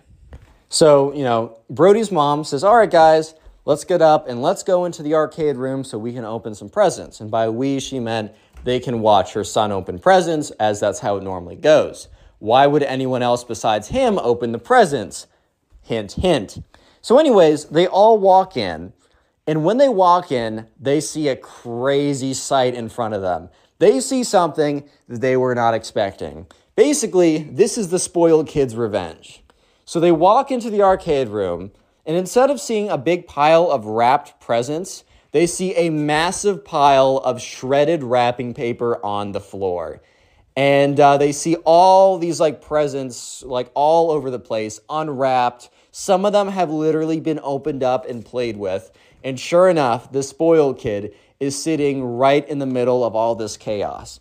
So basically what happened is when the spoiled kid was put on a quote-unquote timeout, instead of just sitting there, he decided to wander around, and he saw a big table full of presents that he did know were for Brody. And he was like, you know what? I'm bored, and the world revolves around me. So I'm just going to open up all these presents as if these were my presents to open up in the first place. Yeah, I'm not even kidding right now. So sure enough, the spoiled kid had opened up every single present and had actually not just unwrapped them, had literally broken the plastic off of. He was building some Legos when they came in there. And at that point, the spoiled kid's mom was like, oh my God, Jeremy, let's call the spoiled kid Jeremy, Jeremy, what have you done? And obviously, Brody, the subscriber, is pretty disappointed. He's like, dude, what? Because, the presents you get are cool, but honestly, such a big part of the present, the joy of it, is the anticipation as you're opening it up. That's sometimes better than the present itself, I'm not going to lie. So the spoiled kid basically stole that from him. The spoiled kid at this point has stolen the laser tag, stolen blowing out the candles, and stolen the joy of opening the presents. So the spoiled kid's mom grabs him, goes up to the Brody's mom, and is like, you apologize to Brody and his mom right now. And the spoiled kid's like, I'm sorry for, I don't know. He gives some really trash apology. And she's like, I'm so sorry. I'm going to take my son out of here and punish him or something. So yeah, the spoiled kid's mom, I'm sure, quote unquote, punishes him by saying, that was very bad. Okay, here's some ice cream. Just give some trash punishment, because if she was a good parent in the first place, stuff like this just wouldn't be happening, bro. That's all I'm trying to say. So yeah, the spoiled kid is escorted out of there. And it was just kind of Brody and all the other people. The parents were like, oh, we're so sorry this happened. And Brody's like, no, it's fine. Can you guys just tell me who gave what? Because now I don't know. So what ended up happening was, it was almost they recovered a little bit. So basically, each kid would run into the pile of opened presents, and they would go and Brody would turn around with his eyes closed. So the kids would run in, they would grab their present for Brody, and then they would walk over and hand it to him. So there was still a little bit of a surprise factor. So yeah, shout out to Brody's mom for kind of saving the birthday at the end. And also, moral of the story is don't be a spoiled kid, dude. Look, if you have a sibling, you may find them annoying sometimes. But hey, at least they won't try and sell your cherished pet behind your back like the siblings in today's story did. This is quite a crazy one, so strap in and let's just jump right into it. So we're going to call the subscriber who submitted today's story Sebastian. So anyways, Sebastian was the older of one of two siblings. So we had a younger brother. Sebastian was 18 and his younger brother was 16. Sebastian was a senior in high school. His younger brother was a sophomore in high school, and they both lived with their parents.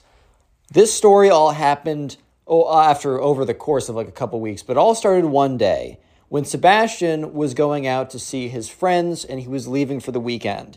At this time, Sebastian's brother, we're going to call Sebastian's brother Ben for the rest of this video. So Sebastian and Ben's parents were gone on a very long kind of vacation, whatever. Basically, Sebastian and Ben's parents their relationship was kind of rocky for a little bit. And they've just gotten it back together, and they wanted to kind of just have basically another honeymoon, 20 years into their relationship, to kind of try and rekindle things. And so they were gone for many, many weeks. They trusted Sebastian to be the good older brother to take care of his younger brother Ben and to make sure that the house was in order. However, they were also okay with Sebastian going out for a little bit and seeing his friends. So Sebastian went over to his friend's house one night. More context. Sebastian and Ben and his family, they have a dog. However, it really is Sebastian's dog, because Sebastian, many years ago, for his birthday, really wanted to have a dog, and his parents were not really looking for a dog in their life. They had a lot of responsibilities already. They were stretched pretty thin between their two kids. But they said to Sebastian, we will get you this dog as long as you promise that it will be your responsibility. Sebastian, got the dog for his birthday. It was kind of the family dog, but it really was Sebastian's dog, which makes what the younger brother is going to do even worse. You guys kind of have a hint by the title, but let's jump into the story with all that important context given. So this all happened one weekend. Sebastian was heading out just for one night to go see his friend who lived in another town. So Sebastian was getting his stuff together, and he saw his brother was in his room on the computer or whatever. So Sebastian walks by, he's like, hey, bro, I'm going out tonight. And, Ben's like, yeah, dude, I know you're going out. And Sebastian's like, all right, well, make sure to feed the dog, make sure to lock up. There's food in the fridge, just heat it up on, like, the oven or microwave or whatever. And if you need anything, you got my number. And Ben's like, dude, don't worry. I'm only 2 years younger than you. Like, you don't need to worry about me. Thank you, but have a good night. And, Sebastian's like, all right, word, cool, whatever. Sebastian gets in his car, and he drives off to go see his friend. Sebastian has a good time seeing his friend, but that's kind of irrelevant to the situation, as Sebastian comes back and, drives back into the house, and he opens up the door. He also sees that the second car that they left there was missing, and that basically means that, probably Ben was out of the house. So Ben would go sometimes take like one of the cars that they had in their driveway, go to the mall, go see his friends. So it wasn't really surprising to see Ben leave randomly. But one thing that was really surprising that was a little bit strange right off the bat was when when Sebastian walked back into his house, he didn't hear his dog bark. And I don't know if you guys have dogs. I have dogs, or I have a dog, and I've had dogs in the past. And I think I've always lived with dogs, except for very short periods in between when they've passed away. In every single case, when the door is open, the dog comes running down, barking, saying hello. It's always a very, very powerful greeting. One of the reasons why I love dogs so much is no one will give you, and I mean no one, will give you the same unconditional excitement to see you coming home. You got a girlfriend, boyfriend, partner, mother, father. They might love you more because they have more emotional capacity to love you, but they are not going to have the same level of blind enthusiasm to see you every single day. So Sebastian was a little bit taken aback by the fact that when he opened the door, no one came running to him to say hello. So he thought, okay, well, my dog is probably sleeping. So Sebastian kind of walks in the house, he puts his stuff away, and after just being there for about 30 minutes, it just feels really weird. So he starts going around the house, yelling the dog's name. We're going to call the dog Teddy, because that was one of my old dog's names. So he's like, Teddy, like Teddy, Teddy. And after going throughout the entire house, Teddy's nowhere to be found. Looks in all the sleeping spaces. Teddy sometimes sleeps in specific little corners or whatever. Teddy is nowhere to be found. So Sebastian is starting to get a little bit nervous. And he's kind of looking all around. And that's when he hears the door open. It's Ben. Ben is coming back from doing whatever Ben is doing. Sebastian was pretty sure that Ben was going out to go see his friend.